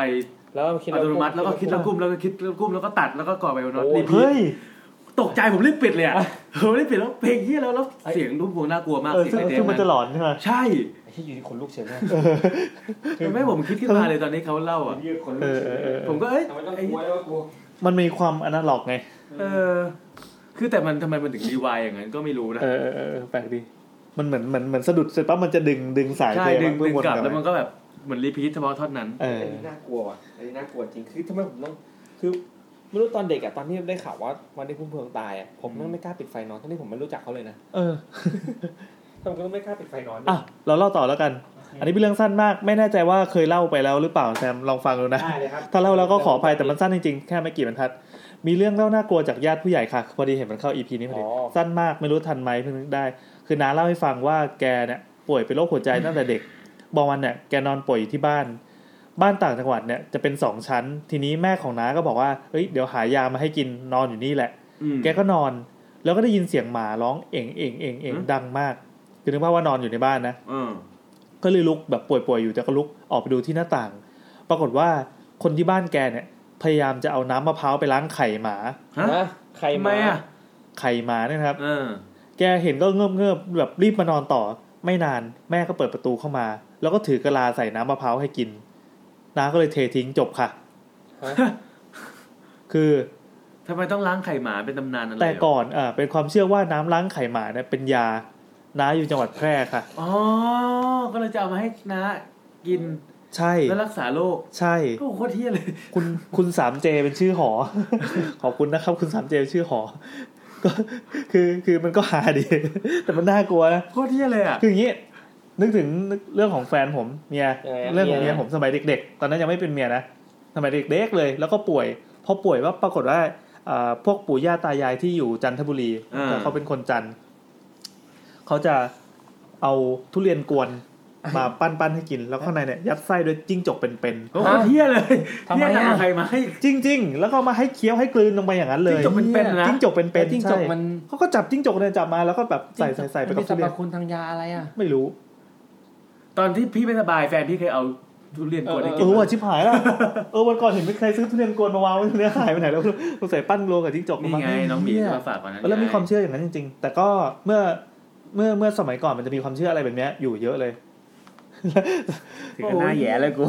ก็เหมือนกับตอนนั้นที่มีข่าวว่าต้องเอากล้วยให้เด็กกินอะไรที่มันมีดำมาจิ้งจกอ่ะจิ้งจกอ่ะใช่จิ้งจกเป็นๆครับแล้วก็เขาก็กินมาแล้วนะครับพี่โบกินมาแล้วด้วยกินมาแล้วครับพี่โบรู้ตัวแล้วกินอะไรไปก็รู้เนี่ยยังทุกวันนี้ยังบ่นกับแม่เลยตอนนั้นเชื่อกันไปได้ยังไงสำหรับกลุ่มอะไรนะจิ้งจกไทยแลนด์แฟนคลับด่าแล้วต้องขอโทษด้วยนะขออภัยด้วยนะครับนี่แล้วอันนี้คุณมิสเตอร์ทีนะครับที่ชอบเอาข้าวน้ำมาส่งให้เราอันนี้วันนั้นเมื่อสัก EP ที่แล้วมั้งวันที่27เดือนที่ผ่านมาเขาบอกว่ามันมีตำนานเล็กๆอยู่แต่ไม่ถึงขั้นเป็นตำนานนะเป็นเรื่องเล่าประจำซอยแล้วกันคือเรามีตำนานหลายสเกลมากมีทั้งระดับโลกระดับชาติระดับเก่าระดับวรรณคดีอะไรเงี้ยอ่ะวันนี้เป็นระดับซอยโอเคเล็กลงมาหน่อยสเกลเล็กคุณนัทนะครับก่อนที่เขาจะเข้ามาอัด YouTube กับเราเนี่ยเขาจะไปแวะกินกาแฟที่ร้านหนึ่งแล้วไม่บอกชื่อไม่บอกตำแหน่งร้านนั้นทีเด็ดยังไงครับพี่ทีเด็ดก็คือในซอยนั้นน่ะจะเป็นบ้านของนักการเมืองหญิงจริงดิซอยนั้นนะเขาว่างๆลองเข้าไปสุดซอยเลยเหรอวันนี้มึงเพิ่งไปกินมาก่อนมาเนี่ยบ้านของนักการเมืองหญิงท่านนั้นน่ะบ้านเขาแค่หลังเดียวเนี่ยขนาดใหญ่เท่าโครงการเนี่ยทั้งโครงผมรู้แล้วผมเคยมาส่งแม่แต่เราไม่บอกว่าใครไม่บอกว่าใครวะพี่ไม่บอกว่าใครนักการเมืองหญิงผู้ทรงอิทธิพลแถวนี้อ่ะแต่ทีนี้พักพอทอแต่ไม่ได้บอกกันเป็นคุณหญิงสดรโอเครู้แล้วสดบเล่เราไม่บอกแล้วกันว่าใครแต่คือก่อนที่จะถึงบ้านคุณหญิงคนนั้นนะด้านซ้ายมันจะมีรถที่จอดทิ้งไว้นานแล้วคุณมิสเตอร์ทีเนี่ยเขามีเพื่อนอยู่ในซอยนั้นพอดีการเข้าไปในซอยนั้นเนี่ยจะต้องขับเข้าไปปั๊บแล้วก็เลี้ยวขวาเพื่อเข้าไปหาเพื่อนก็จะอยู่แบบเป็นทาวน์โฮมอะไรเงี้ยแต่ทีนี้ก่อนนั้นมันจะมีรถอยู่แล้วแถวนั้นจะเป็นที่จอดรถเป็นแนวแบบที่จอดรถทิ้งไว้อ่ะบางคนก็เอาไปจอดพักแต่จะมี2คันที่จอดตายอยู่จอดที่แบบมาที่ไรก็กูว่าเจอคันนี้แหละใช่ผมเล่าเลยแล้วกันเขาบอกว่าเข้าซอยไปประมาณ300เมตรจะจอดอยู่ฝั่งซ้ายมือก่อนถึงแยกเข้าทาวน์เฮาส์ทางขวาคนแรกที่เห็นคือมีเรื่องเล่านะทุกวันนี้รถยังอยู่ป่ะคนยังอยู่คนแรกที่เห็นก็คือจังหวะที่ขับรถออกมาจากซอยบ้านเพื่อนเนี่ยตอนดึกอ่ะจะเป็นจังหวะที่มองกระจกข้างพอดีนึกภาพว่าดึกแล้วนะออกมาจากบ้านจะเลี้ยวเห็นเป็นผู้ชายนั่งอยู่ในรถแต่เนื่องจากสภาพรถและช่วงเวลานั้นนะไม่น่ามีคนอยู่พอบอกคนอื่นที่นั่งอยู่ในรถด้วยกันว่าให้มองดูก็ไม่มีใครเห็นคือปกติแล้วเขาไม่เคยเห็นเป็นผีผู้ใหญ่เห็นแต่กุมารอะไรเงี้ยแต่ก็ไม่เป็นไรไม่เกี่ยวกันแต่ทีนี้อีกเหตุการณ์นึงก็เกิดขึ้นคนละวันกันแล้วก็เกิดขึ้นที่รถคันเดียวกันคือคืนนั้นมีนัดปาร์ตี้บ้านเดิมคนเนี้ยคือเพื่อนคนเนี้ยเขาตามมาทีหลังก็เลยไม่ได้ไปจอดหน้าบ้านเพื่อนเพราะซอยมันแคบไม่เหลือที่จอดแล้วก็ไปถึงซอยว่าเห็นว่าดึกแล้วก็เลยจอดรถไว้ตรงซอยหลักแล้วค่อยเดินไปบ้านเพื่อนพอดีเห็นมีรถจอดอยู่ก็คือเป็นรถเก่านี่แหละก็เลยถอยจอดนะนึกภาพว่ากลางคืนนะเวลาถอยจอดไฟมันก็จะสว่างนะใช่ระหว่างที่ถอยรู้สึกผิดปกติเซ็นเซอร์รถไม่ยอมร้องเตือนปี๊ดแล้วก็ถอยต่อไม่ได้ก็คือเซ็นเซอร์รถไม่ได้ร้องแล้วก็ถอยต่อไม่ได้ก็เลยงงก็มองไปที่กระจกหลังสิ่งที่เขาเห็นก็คือนี่ใช้คำสิ่งที่เขาเห็นก็คือตัวรถเองเนี่ยคือถอยไปจนติดรถคันนี้แล้วคือมันถอยไม่ได้ก็คือชนกันแล้วแหละแต่เซ็นเซอร์ไม่ร้องคือเซ็นเซอร์มันดันไม่ร้องแล้วปรากฏว่าในรถคันนั้นมีคนนั่งอยู่นึกภาพนะครับเอามือวางไว้ตรงพวงมาลัยทั้ง2มือแล้วเอาคางวางเกยไว้บนมือแล้วไฟท้ายก็ส่องหน้าเขาใช่จังหวะนั้นตกใจมากก็เลยรีบลงจากรถจะไปขอโทษแล้วก็พอลงมาปั๊บก็คืออยู่ในรถไม่ค่อยเห็นอะไรเท่าไหร่แต่พอลงปั๊บคราวนี้เห็นสภาพรถแล้วสภาพรถนั้นเก่ามากแบบที่ไม่น่าจะวิ่งได้มองไปทีก็ไม่มีคนอยู่ในรถแล้วคือเพิ่งนี่เขาบอกว่าเพิ่งสัมภาษณ์เพื่อนมาเมื่อกี้เองเห็นเขาบอกว่าคือเห็นมีคน2คนเลยโอเคมันมีคนเห็น2คนเลยจำสลับเรื่องกันโทษทีปกติอีกคนนึงก็คือน้องพลอยน่าจะเป็นน้องพลอยที่รู้จักกันในนั้นนะเขาบอกว่าเห็นผีเป็นประจำอันเนี้ยเห็นจังหวะที่นั่งรถผ่านรถคันนี้พอดีคือมีคนหลายคนที่ผ่านรถคันนี้แล้วก็พอมองไปก็เห็นผู้ชายอยู่ในรถเหมือนกันพี่นัทฝากไปถ่ายรูปจริงๆ YouTube ไปลองดูหน่อยได้ไหมใกล้ๆนี้เองได้ผมมากินกาแฟทุกอาทิตย์ที่มาอัดนี่ก่อนคืนนี้ไปเลยแล้วผมอ่านเรื่องนี้เลยนี่จะบอกเดี๋ยวลองไปดูก็ได้เพราะผมไปมาแล้ว เป็นไงจะไปตอนกลางวันคือตอนนั้นอ่ะคือเขา DM คุยกันไงผมก็ไปพอดีเลยแล้วผมกินก๋วยเตี๋ยวอยู่ก็เลยบอกเขาว่าคันไหนก็ไปแล้วก็เข้าไปในซอยนั้นผมไม่ให้ทางบ้านดูภาพแล้วเพราะมันเป็นการพาดพิงเกินไปดูก่อนก็ดูปั๊บมันมีอยู่2คันคือคันนึงเป็นคันสีทองToyotaคลาวพี่อีกคันนึงเป็นคันสีม่วงๆซึ่งสภาพแบบเละกว่าอันนี้ก็Toyotaอันนี้ไม่มีกระจกครับแล้วเขาชนคันไหนเขาก็เลยไปถามเพื่อนมาปรากฏว่าเป็นคันนี้เชี่ยคันม่วงให้ดูสภาพว่าสภาพนี่คือยางก็ไปแล้วกระจกอะไรก็ไม่มีแล้วถ้าชนในคันเมื่อกี้ยังเป็นไปได้เพราะมันดูสภาพมันจะแค่เอาผ้าไปตากไว้คือไม่เกรงกลัวผีเลยนะไม่คือมันเป็นที่วางเหมือนเป็นวางพรมเช็ดเท้าของคนอื่นโอ้โหหมดกันเป็นสภาพรถที่ไม่เป็นรถแล้วอ่ะเป็นแบบปลูกผักก็ยังได้เนี่ยที่ว่าเขาเลยก็ถามมาวางไว้เลยเผื่อมีคนมาถอยมาชนอันนี้ถอยมาชนน่าชนด้านหน้าปะเพราะว่าเห็นพวงมาลัยเดี๋ยวประมาณนั้นคิดเวลาที่ตะกี้ที่น้าแอนเล่าตอนที่ถอยหลังแล้วจะเห็นไฟอ่ะทุกครั้งที่ผมกลับจาก YouTube ไปแล้วถอยรถกลับบ้านรถผมจะมีกล้อง2หลังเสี่ยวตลอดเลยเว้ย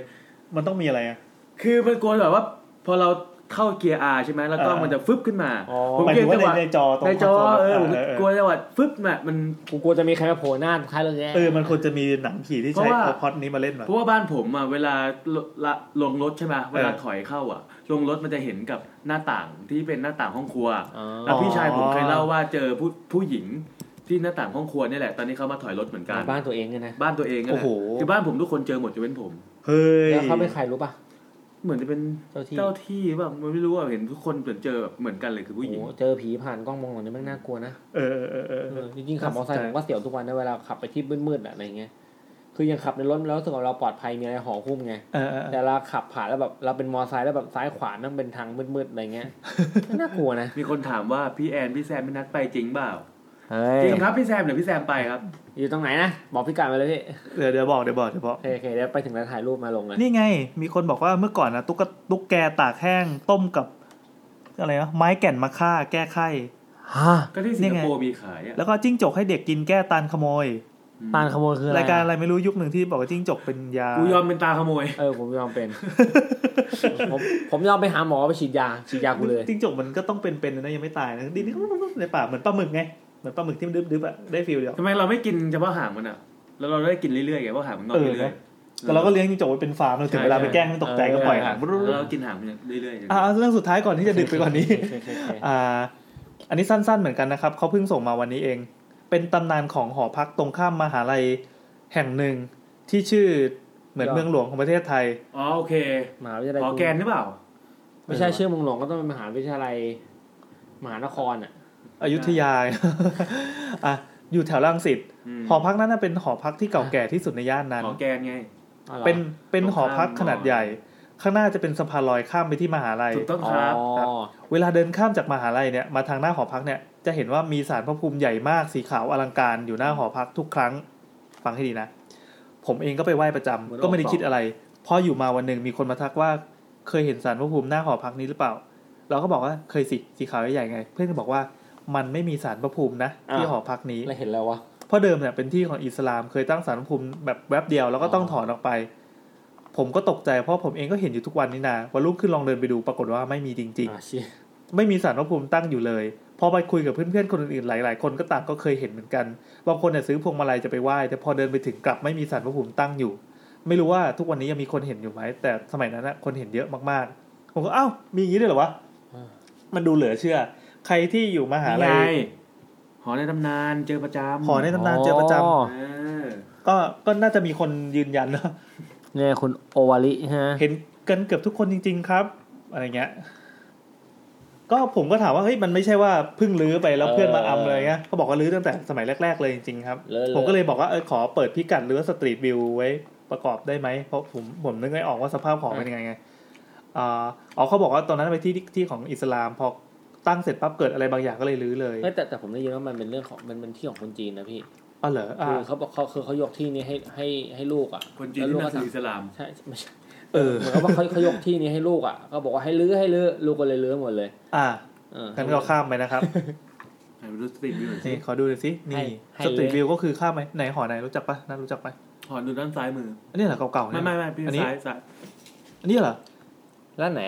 ถ้าสตรีทวิวแล้วเห็นศาลนี่ ไม่มีสารไม่มีอะไรที่ดูหน้าตาเป็นสารได้เลยหอแกนอยู่นี่แล้วสารไม่รู้มันถึงพูดชื่อทำไมโถอ๋อหอแกนตรงนี้แต่ไม่รู้หมายถึงหออะไรโอเคนี่ไงนี่อะไรน่ะหอแกนแล้วสารน่ะเขาบอกว่าไม่เห็นไงก็ไม่เห็นไงมันเป็นหอหน้าศาลเข้าไปในซอยไหมเห็น Google Map ที่เขาปรับมามันอยู่ในซอยอ่ะไม่มีครับอ๋ออยู่ในซอยก็เฮ้ยเดินเข้ามาในนี้สตรีทวิววาร์ปเข้ามาในห้องเลยอ่ะห้องใครเนี่ยเคฟคอนโดอ่ะก็เป็นเรื่องลึกลับแถวนั้นนะถ้าเกิดว่านี่ไงเล่นปักเนี่ยต้องเข้าไปข้างในดิเข้าไปข้างในเฮ้ยมีความเห็นมาขอบคุณประชาชนชาววูฟนะครับที่สารลับแลแฟนเคยเจอเหตุการณ์เหมือนกันเลยยังไงเอ่ยมีคนบอกว่าต้องเอาพวงมาลัยไปไหว้ตรงศาลพระกลางแทนฮะอะไรประมาณนี้เฮ้ยถ้าใครมีข้อมูลเพิ่มเติมมาช่วยบอกเราหน่อยสิพิมพ์มาใน Twitter หรือว่าช่วยเสริมใน SoundCloud ก็ได้นะครับขอบคุณมากๆเลยสวัสดีครับขอแทรกตรงนี้นะครับพอดีมีคุณอนิเมะเนกิมาเล่าเพิ่มใน Twitter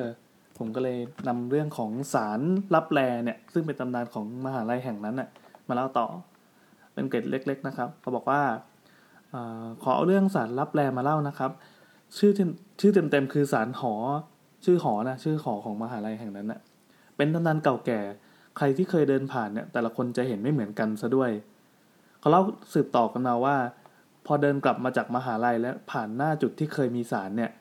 พอเห็นปั๊บจะยิ่งดวงตกหรือมีบุญจากการทำบุญมาแต่ละคนจะได้เจอไม่เหมือนกันบางคนเจอเป็นศาลปูนหรือศาลหินอ่อนมีดอกไม้ธูปพร้อมปักธูปเรียงรายมักจะเป็นช่วงก่อนวันพระหรือว่าในวันพระใหญ่ย้ายมาใหม่ๆเนี่ยก็มักจะถามกันทุกรายบางคนเห็นเป็นศาลไทยโบราณหรือว่ามีคนโบราณนุ่งโจงตัวใหญ่ๆยืนหน้าศาลหรือบางคนก็เรียกว่าผีอิสลามแล้วก็ยิ่งคนที่เตรียมดอกไม้ธูปเทียนมาไหว้เนี่ยพอมาถึงปั๊บอ้าวไม่เจออะไรเลยแล้วก็มารู้ทีหลังว่าไม่มีศาลอยู่ตั้งแต่แรกก็แทบทำตัวไม่ถูกเล่ากันว่าหากเจอแล้วเนี่ยให้ไปทำบุญหรือไปเข้าวัดไหว้พระปัดเสนียดหรือถ้าเป็นเด็กที่มหาลัยธรรมศาสตร์นะครับก็จะไปที่ศาลพระกลางมหาลัยแทนอะไรประมาณนี้ขอบคุณนะครับอนิเมะเนกิแล้วทั้งหมดนี้ก็เป็นเนื้อหากลิ่นทูบและปักทูบในคืนนี้ชอบเรื่องอะไรครับแซมผมชอบเรื่องผียายมียายมีผีหลอกยายมีผีหลอกยายมีนี่สุดยอดน่าจะถือเป็นตัวแทนประจำ EP ไม่ใช่เรื่องผีแต่แบบว่าสุดตีนนะครับเป็นตำนานจริงๆชอบอันนี้ถ้าเป็นมันคือจุดทูบปักทูบกลิ่นทูบมันคืออะไรนะปักทูบใช่ไหมปักทูบชอบผียายมีแต่ว่าถ้าเป็นเดี๋ยวเมื่อกี้คือกลิ่นทูบกลิ่นทูบกินทูบชอบผีไอ้มีผีหลอกแต่ถ้าเป็นปักทูบชอบของคุณออมผีคือชอบของคุณออมหรือชอบคุณออมชอบของคุณออมผีในวรรณคดีเป็นเรื่องซอมบี้ในวรรณคดีนะครับโคตรมันโคตรมันมากคือแบบบันเทิงบันเทิงสัตว์พี่แอนครับก็ขอเลือกเป็นคุณหมาไซเหมือนกันครับคุณหมาไซมีนี่นะครับหมาไซเหมือนกันครับหมาไซเป็นเอกฉันท์ครับในนี้ครับใครชอบใครฮะเพื่อนกับแฟนเพื่อนเห็นสารเนี่ยทำไมมีคนเห็นสารกันเมื่อก่อนเพื่อนที่อยู่บ้านตรงข้ามบอกว่าตอนนั้นไม่มีสารตกลงมันไม่มีใช่ไหมตกลงเป็นสารที่ไม่มีสารเป็นสารที่เปิด invisible mode เป็นคนที่มีบุญเท่านั้นที่ได้เห็นโอ้โหแล้วแซมจะขับรถไปดูวันนี้อีกนะครับหลังจากดูรถคันตะกี้ไปแล้วเดี๋ยวจะขับรถคันเมื่อกี้ไปดูที่ศาลเดี๋ยวซอยนั้นมันมืดปะมืดมืดสิครับฝนตกด้วยครับเนี่ยมืดไม่มากเพราะว่าปากซอยมันมีร้านกาแฟแล้วก็มีบริษัทหนึ่งที่ปิดแล้วถ้าผมมาตอนนี้มันจะเหลืออะไรดิก็เหลือรถคันนั้นให้ดูโดนยามจำได้ใช่ไหมมียามไม่มียามอาจจะโดนยามบ้านสสนั้นยิงไม่ไปแล้วเปลี่ยนใจแล้วคือผีไม่ได้กลัวยามมากกว่าแต่ถนนในซอยมันเปี่ยวคือบ้านนักการเมืองเขาอยู่ท้ายซอยสุดแต่ซอยมันไม่ลึกไงแบบ500 เมตรก็แล้วรถคันนั้นอยู่กลางซอยหรือว่าต้นซอยอยู่กลางผมไม่ได้กลางซอยฝั่งซ้ายมีทางหนีที่ไล่ไปแล้วไปถ่ายรูปมานะแล้วก็ฝั่งอยู่ไกลไหมกับหัวถ่ายนะใช้ iPhone 7s ถ่ายนะตอนนี้กับหัวต้องอย่าบอกว่าจะกับหัวแล้วนะต้องกับหัวเลยแต่พอเรากับหัวถ่ายปั๊บกล้องโทรศัพท์มันก็ฟลิปให้ไม่ใช่เหรอว่ะต้องล็อกได้ไหมได้ว่ะแย่แล้วกล้องโทรศัพท์มันถึงว่าพวกกล้องโทรศัพท์มันเลยถ่ายไม่ค่อยเห็นผีใช่ไหมมันฟลิปให้เองใช่ไม่ดีต่อมีคนโหวตไปดูรถครับขอบคุณมากครับ แล้วทั้งหมดนี้ก็คือ YouTube ประจำคืน EP นี้ EP หน้า EP หน้าเรื่องอะไรผีโรงเรียนนะเอาจริงผมมาคิดมาก่อนหน้านั้นแต่มันน่าจะแคบมากเลยผมอยากฟังผีที่เจอในเฉพาะสถานที่อย่างเช่นสถานที่ที่อย่างเช่นสวนสนุกอควาเรียมคือเฉพาะสถานที่แบบไปเที่ยวแล้วเจออะไรอย่างเงี้ยมันไม่ได้ผีเที่ยวไทยนะผีแบบเจอในสถานที่นั้นๆเช่นแบบเจอผีในป่านะนับไหมหรือบางคนเคยทำงานที่สวนสนุกมาก็เคยเจอผีอะไรมาบ้างอะไรอย่างเงี้ยโอ้แล้วนิยามยากกว่าเราไม่สามารถสรุปได้ในทวีตเดียวแต่ถ้าไปโรงเรียนนับไหมโรงเรียนก็ถือเป็นหนึ่งในสถานที่พวกนั้นปะมันสถานที่มันจะเพราะเราเป็นสถานที่ที่เราไม่ได้ไปประจำผีอาจจะไปผีที่เจอในที่แปลกๆอะไรผีเจอที่แปลกก็ได้นะคือจริงอยากฟังเรื่องผีในสวนสนุกตอนเด็กๆผมไม่รู้เป็นอะไรตอนนี้ก็ยังไปคิดอยู่คือเหมือนสวนสนุกอ่ะกลางคืนมันต้องมีผีไม่รู้เป็นอะไรใช่ผมก็คิดอันนี้กลางวันนะผมก็คิดทำไมถึงคิดอย่างเงี้ยแต่ผมคงว่าคนที่ฟังเราไม่ใช่คนที่ทำงานในสวนสนุกคือถ้าไปเที่ยวกลางวันไงมันไม่ได้เจอหรอกทำไมรู้สึกสวนสนุกมันต้องกลางคืนมันต้องวังเวงมากคือเคยคิดว่าอยากจะไปเดินรีเวอร์ตอนแบบเที่ยงคืนเลยมันจะเป็นยังไงวะนึกภาพมันต้องมีเสียงหัวเราะเคยไปแต่สวนสยามตอนดึกๆเพราะแต่ก่อนสวนสยามเปิดถึงกลางคืนเนี่ยตอนนี้ก็ยังเปิดถึงตอนกลางคืนเป็นไงบ้างพี่น่ากลัวบางโซนที่มันไม่เปิดเครื่องเล่นมันปิดไปแล้วมันน่ากลัวมากคือมันน่ากลัวแบบเราเหมือนเราดู Silent Hill ได้อยู่ฉากสนุกหรือเพราะว่าตอนเด็กเราดูหนังที่แบบว่าหนังตัวตลกที่เป็นผีแล้วแบบมันต้องเหตุการณ์ต้องเกิดในสวนสนุกอะไรเงี้ยเราจะมีความกลัวมันคงคล้ายกับห้างอ่ะกลางวันเราเห็นอย่างที่เราคุยใน EP แรกๆมันมีสัญญาณชีพของคนอยู่เยอะมากพอกลางคืนปั๊บเฮ้ยกลิ่นของคนมันยังอยู่อ่ะแต่ว่าสถานที่มันไม่มีใครไม่มีอะไรเลยนึกว่าเสียงหัวเราะตอนนี้ก็ยังอยู่อะไรเงี้ยมันก็จะหลอนน่ากลัวนะเนี่ยพออย่างเงี้ยแต่เรื่องผีมันต้องหายากมากแน่เลยผมว่าถ้าเราเอา EP ตอนเนี้ยไม่มีเปลี่ยน EP กลางคันแน่เลยอยากฟังเรื่องผีในสวนสนุกผีหลอกกลางวันมีไหม EP แบบนี้มันคืออังกอร์ไม่มีครับอังกอร์มีแน่นอนการตั้งเป็น EP สัก EP มันต้องมีเรื่องสะสมไว้พอสมควรอย่างอันนี้ขอบคุณมากเลยมันมีเรื่องที่เราขออนุญาตคัดออกไปช่วงปักทูบก็มีเพราะมีคนส่งมาเยอะเลยขอบคุณนะครับมีแฟนประจำหลายท่านที่ผมไม่ได้เอ่ยชื่อต้องขอบคุณไว้ก่อนมาที่อังกอร์ยังไม่ตกลงเลยสรุปไปโรงเรียนก่อนแล้วกันเพราะโรงเรียนเรามีสต็อกไว้พอสมควรแต่แล้วถ้าเกิดว่าใครมีที่เจอตามสถานที่แปลกๆหรือว่าอะไรเงี้ยแบบส่งมาตุนไม่ได้นะเราอยากฟังเรื่องผีในสวนสนุกอ่ะเราอยากสะสมอยากฟังผีในสวนสนุกอ่ะแบบว่าผีในสถานที่ที่บอกแม่งดูบันเทิงอ่ะแต่กลางคืนไปเรื่องผีในสวนสนุกผีในบ้านผีสิงผีในบ้านผีสิงผีในบ้านผีสิงผีสวนสนุกผีในห้างผีในสถานบันเทิงต่างๆผีในที่แบบว่ากลางวันมันคือบันเทิงแต่กลางคืนต้องแบบว่าโอ้ถ้ามีก็ส่งมาแต่ EP หน้าเราคือผีโรงเรียนนะครับสมมติก่อนเราจะได้มีเรื่องตุนจะได้แบบว่าเป็น EP ต่อไปถ้าสะสมได้แล้วเราจะเปิด EP ใหม่ให้คุณเซนนี่ก็บอกว่าเคยไปค่ายลูกเสือที่ข้างสวนสยามมามีเรื่องสั้นเพียบนั่นแหละค่ายลูกเสือนั้นผมก็เคยไปส่งมาผี MRT ผี BTS อะไรเงี้ยอยากฟังได้มาดีขอบคุณความเห็นนะครับเหมือนไฟดูดเลยและสุดท้ายคืนนี้เป็นอังกอร์นะครับเงินทองฟ้าวิปริตแปรปรวนอังกอร์ต้องอังกอร์ภาคอะไรวะอังกอร์วันนี้ก็ไม่นานไหม1 ใน 3ของเรื่องที่หยดพี่ต้องเลื่อนมากลางๆวะต้องตรงไหนวะ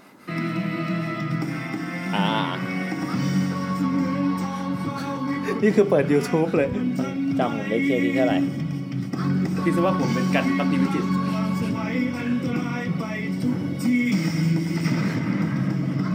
นี่ถึงขั้นใช้โทรศัพท์จอแตกนะครับเพื่อมาเปิดสคริปต์ดูใช่แล้วมันจะขยันนึกทุกทีคือวันนี้ก่อนที่นัดจะมาที่เนี้ยไปร้านกาแฟเว้ยไปตั้งแต่ร้านนั้นแหละตั้งแต่เย็นเลยป่ะ 6:30 ไปนั่งเพื่อไปเปิดแบบนั่งพิมพ์สคริปต์เพื่อเตรียมไว้แสดงว่าวันนี้ต้องเรื่องต้องสุดยอดนะครับจะไม่ได้ครับพอแล้วเราหมดเอาแค่ท่อนฮุกอย่างเดียวมาครับสุดท้ายครับพานกอครับชอบนี่มากเลยเดี๋ยววิ่งไปฉีดแป๊บนึงโอเคมาเลยครับก็เรื่องก็วันนี้ก็จะหยิบเรื่องจากพันทิปมาเหมือนเดิมพันทิปเราเคยเล่าเรื่องที่หยดเรื่องเดียวใช่ไหมแล้วเรื่องวันนี้มีเหมือนกับว่ามีคนรวมค่ายด้วยครับมีคนแบบว่าส่งมาเยอะพอสมควรว่าเฮ้ยอยากฟังเรื่องนี้อะไรอย่างเงี้ยพอผมไปอ่านแล้วผมก็แบบว่ามันก็เล่าได้นะแต่เราต้องเรียบเรียงใหม่เพราะฉะนั้นเนี่ยถ้าเอาเรื่องที่ผมไปเล่าเรื่องที่ผมเล่ากับไปอ่านเองเนี่ยอาจจะมองว่ามันอาจจะไม่ค่อยเหมือนกันเพราะว่าผมมาเรียงสลับซีเควนซ์ใหม่นิดนึงโอเคให้มันน่าสนุกขึ้นคิดเอาเองว่ามันน่าจะสนุกขึ้นมีติมหรือไม่พี่ไอติมเหรอไม่รู้เหมือนกันไม่ได้เปิดดูโอเคครับพันทิปที่ว่าก็คือเรื่องบ้านคือวิมานของเรานะฮะมาเลยครับcover ชื่อเรื่องอะไรครับบ้านคือวิมานของเราครับไอติมหมดยังพี่บ้านไอติมหมดแล้ว บ้านคือวิมานทีนี้ ใช่โพล่าสล็อตนะครับถ้าเกิดว่าฟังอยู่นะครับไอติมหมดแล้วครับใช่วิมานเนี่ยเหมือนเขาใช้รอเรือสะกดเขาใช้รอเรือสะกดไม่รู้ว่าตั้งใจหรือสะกดผิดแต่คือในที่เขาพิมพ์มาก็มีสะกดผิดเยอะเหมือนกันโอเคก็เลยไม่แน่ใจผมว่าเขาสะกดผิดแต่เห็นวิมานไปรอเรือแล้วดูมีอะไรดีนะใช่ใช่ยังไงครับก็ตั้งใจก็ได้พี่แอนบ้านที่พี่แอนสร้างใหม่เนี่ยเป็นที่เก่าบ้านเก่าแล้วมารีโนเวทหรือว่าพี่ไปปลูกใหม่เลยในพื้นที่ปลูกใหม่อ๋อโอเคงั้นก็แต่ก็มีบ้านที่ทำอยู่อีกหลังนึงเนี่ยเป็นบ้านรีโนเวทนี่คือยังไงจะทำไม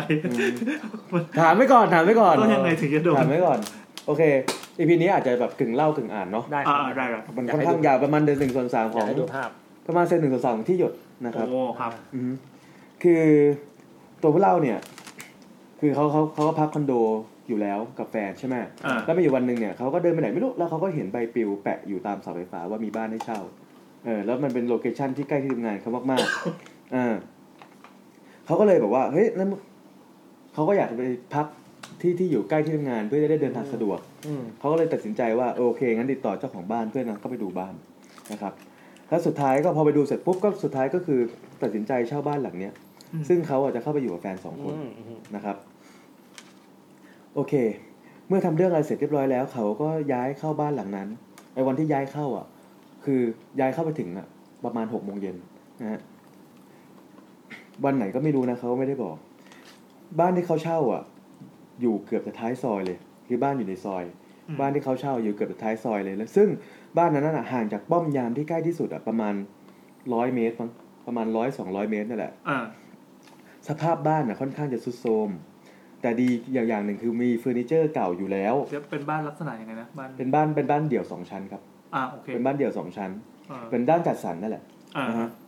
คือบ้านเหมือนกับว่ามันค่อนข้างเก่าทรุดโทรมแต่ดีอย่างหนึ่งคือว่ามันมีเฟอร์นิเจอร์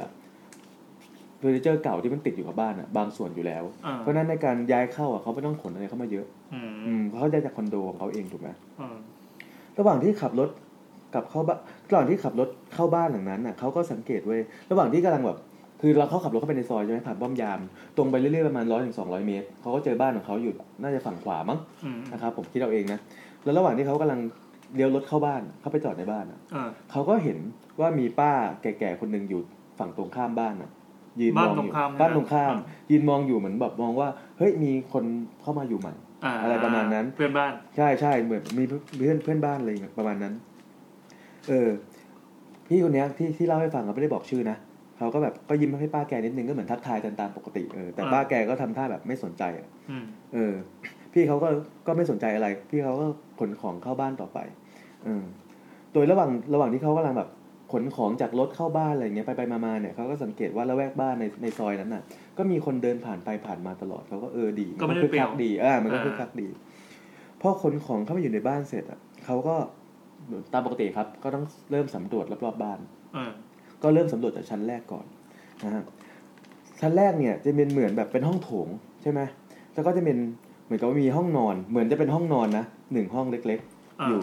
นะซึ่งห้องนอนมันไม่มีประตูที่เปิดคอนเนคไปที่ห้องน้ำห้องนอนกับห้องน้ำแยกกันถ้าปวดฉี่ต้องเดินต้องเดินออกมาข้างนอกแล้วก็เข้าห้องน้ำออกมาห้องนอกโถงนะไม่ใช่นอกบ้านถัดจากห้องนอนตรงนั้นก็จะเป็นห้องน้ำแล้วก็จะเป็นห้องครัวโอเคนะครับซึ่งไอห้องนอนนั้นที่เขาคิดว่าเป็นห้องนอนเพราะว่ามันเป็นห้องเล็กๆแต่มันไม่มีเฟอร์นิเจอร์ไม่มีเตียงนอนอะไรให้เห็นว่าเป็นห้องนอนนะแต่มันเหมือนกับว่าเป็นห้องเล็กๆอยู่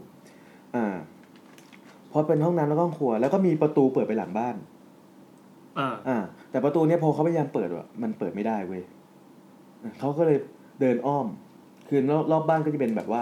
บ้านมันเดินรอบได้มันมีพื้นที่ข้างนอกเขาเลยเดินอ้อมไปด้านหลังบ้านเพื่อไปดูว่าห้องมันเป็นห้องอะไรปรากฏว่าเฮ้ยพอเดินอ้อมไปหลังบ้านมันมีประตูจากหลังบ้านที่เปิดเข้าห้องนั้นได้อีกแสดงว่าห้องนั้นมีประตู2 บานมีทางเข้าทางออกใช่คือว่ามีทางเข้าที่เข้าจากในบ้านกับทางเข้าที่เข้าจากนอกบ้านพอเปิดประตูเข้าไปก็พบว่าเป็นห้องเปล่าขนาดใหญ่เปิดจากหลังบ้านเข้ามาได้ใช่โอเคใช่เพราะว่ามันเป็นห้องเปล่าขนาดใหญ่เว้ยแต่หน้าต่างถูกปิดทึบหมดเลยแล้วเขาก็พบว่าสาเหตุที่เปิดประตูบานนั้นไม่ได้เพราะว่าเหมือนตรงพื้นประตูนั้นมันมีการเทปูนที่สูงกว่าพื้นปกติอย่างเช่นห้องน้ำอย่างนี้ใช่ไหมพี่พื้น ปูนเนี่ยมันมีการเทปูนที่แบบทำให้มันสูงกว่าพื้นปกติทำให้เวลาเราเปิดประตูเข้าอ่ะมันติดปูนตรงนั้นแล้วก็เลยเปิดดันเข้าไปไม่ได้ฮะแล้วซึ่งในเวลานั้นน่ะก็คือว่าตอนนี้เขาสำรวจบ้านเวลานั้นเขามาถึงประมาณ 6:00 นใช่ไหมกว่าจะขนของแล้วสำรวจบ้านน่ะมันก็เริ่มค่อนข้างมืดละนี่คือเขามาอยู่เลยเหรอเขามาอยู่เลยจะมาอยู่เขามาอยู่เลยใช่แล้วก่อนอันนี้เขาไม่ได้เป็นสำรวจเลยคือเขามาแค่ดูบ้านเฉยแต่ไม่ได้สำรวจละเอียดโอเคก็ว่าโอเคหลังนี้แหละใช่หลังนี้แหละด้วยความที่มันใกล้ที่ทำงานไงแล้วราคาถูกระหว่างที่อยู่ในห้องนั้นอ่ะคือเป็นห้องที่แบบปิดหน้าต่างทึบแล้วก็ประตูเปิดไม่ได้อะไรเงี้ยแล้วเวลานั้นก็แบบค่อนข้างที่จะค่ำละเขาก็เลยรู้สึกแบบวังเวงนิดนึงเขาก็เลยออกมาจากห้องนั้นดีกว่าประมาณนั้นนะครับพอออกมาจากห้องนั้นเขาก็เดินไปขึ้นไปสำรวจที่ชั้น2ต่อโดยที่ชั้น2อ่ะก็จะมีโถงนั่งเล่นชั้น2มีโถงนั่งเล่นนะปั๊บเจอโถงใช่แล้วก็มีห้องนอนด้านหน้าเป็นห้องใหญ่แล้วก็ห้องนอนแล้วมีห้องน้ำแล้วก็มีห้องนอนด้านหลัง2ห้องเป็นห้องเล็กๆเฮ้ยไม่ห้องเยอะจังวะบ้านมันใหญ่นะนี่คืออยู่กี่คนเนี่ยนี่ตอนเนี้ยคือบ้านมันเป็นบ้านหลังใหญ่แต่ที่เขาเช่าอ่ะเขาอยู่แค่2คนแต่ตอนนี้ที่มานี่คือมาคนเดียวปะมา2คนครับมากับแฟนมากับแฟน2คนตัวชั้นบนน่ะก็คือคิดภาพว่าเป็นห้องโถงห้องโถงนั่งเล่นเนาะแล้วก็เป็นห้องนอนใหญ่ที่อยู่ติดเป็นด้านหน้าฮะแล้วก็ถัดไปเป็นห้องน้ำแล้วก็เป็นห้องนอนเล็กๆ2ห้องเหมือนเป็นห้องนอนลูกอ่ะห้องนอนลูกกับห้องนอนแม่อะไรอย่างนั้นน่ะแล้วก็ถัดไปก็จะเป็นประตูที่ออกไปสู่ระเบียงด้านหลังบ้านนี่คือชั้น2โอเคถ้าใครงงนะครับย้อนกลับไปฟังใหม่ เป็นผังบ้านนึกภาพว่าผังบ้าน2ชั้นทั่วไปแต่รู้สึกว่าที่มันมีแปลกอยู่อย่างก็คือห้องชั้นล่างที่มันอยู่มันมีห้องนึงที่เปิดเข้าจากในบ้านก็ได้นอกบ้านก็ได้ใช่แปลกๆอันนั้นแปลกๆโอเคก็ซึ่งบริเวณแบบว่าบนชั้น2อ่ะมันก็มีฝุ่นจับอยู่ที่พื้นเยอะแยะมากมายก็คือดูเหมือนกับว่าไม่มีคนมาอยู่มานานพอสมควรเขาก็เลยตัดสินใจว่าเนื่องจากว่าเขาเป็นเจ้าของบ้านเป็นคนมาเช่าแล้วอยู่2คนเขาก็เลยเลือกห้องนอนใหญ่ด้านหน้าเป็นห้องนอนก็คือก็นอนแค่ห้องเดียวแหละหลังจากนั้นการสำรวจอะไรเสร็จเรียบร้อยเขากับแฟนน่ะก็คือจัดแจงปัดกวาดเช็ดถูอยู่พักนึงอ่ะจนเหนื่อยทั้งคู่แล้วก็ดูนาฬิกาเฮ้ย 20:00 นละยังไม่ได้กินข้าวเลยก็ตัดสินใจว่าลงมากินข้าวดีกว่าก่อนที่จะแบบว่าจะทำอะไรต่ออะไรเงี้ยพอลงมาข้างล่างแฟนเขาอ่ะก็เข้าไปห้องครัวเพื่อจัดเตรียมอาหารที่ซื้อมาก็คือซื้อกับข้าวมาไม่ได้ทำเองไปที่ห้องครัวเลยใช่ไหมเขาก็ต้องแฟนเขาก็แยกไปที่ห้องครัวเพื่อไปแกะถุงแกะถึงใส่จานเลยให้เรียบร้อยอะไรอย่างเงี้ยส่วนตัวเขาอ่ะก็ออกไปเปิดไฟหน้าบ้านพอเปิดประตูออกไปหน้าบ้านอ่ะก็มองไปเห็นเสาไฟส่วนกลางหน้าบ้านคือเสาไฟถนนในหมู่บ้านอ่ะมันติดดับแป๊บอยู่ตลอดแล้วบ้านรอบๆบ้านเขาอ่ะไม่มีบ้านไหนที่เปิดไฟหน้าบ้านเลยปิดกันหมดโดยเฉพาะไอ้บ้านตรงข้ามที่มีคุณป้าอยู่อ่ะนั่นไม่ได้เปิดนั่นคือปิดไฟทั้งไฟหน้าบ้านกับปิดไฟในบ้านเลยนะมึงมืดมากเลยเขาก็แปลกใจเว้ยเขาก็แปลกใจว่าเอ้ยทำไมคนแถวนี้มันไม่ยอมเปิดไฟบ้านกันแต่อันนี้ผมเข้าใจเพราะว่าข้างบ้านผมมันก็ไม่ยอมเปิดไฟหน้าบ้านบางเหตุผลคือมันเปลืองไฟบ้านเขาคิดว่ามีไฟหมู่บ้านอยู่แล้วใช่แสดงว่าหมู่บ้านก็ระบบความปลอดภัยอาจจะดีก็มียามอ่ะมีป้อมยามบ้านนี้ก็ไม่เปิดหน้าบ้านซึ่งเขาก็สงสัยก็คุยกับแฟนไว้ก็คือตามภาษาคนที่มาอยู่ใหม่วันแรกๆใช่ไหมแฟนเขาก็บอกว่าสงสัยรอบๆบ้านก็ยังไม่ต้องปรับตัวตามวัฒนธรรมหมู่บ้านนิดนึงหรือแม้ก็อาจจะยังไม่ได้กลับมาจากที่ทำงานมั้งก็เลยไม่ได้เข้ามาเปิดไฟอะไรอย่างเงี้ยระหว่างที่นั่งกินข้าวกันอยู่สักพักก็คือนั่งกินข้าวไปก็พูดคุยกันไปนะเขาก็ได้ยินเสียงกริ่งจักรยานไว้ดังปิ๊งๆอยู่หน้าบ้านก็คือมีรปภอ่ะครับปั่นจักรยานผ่าน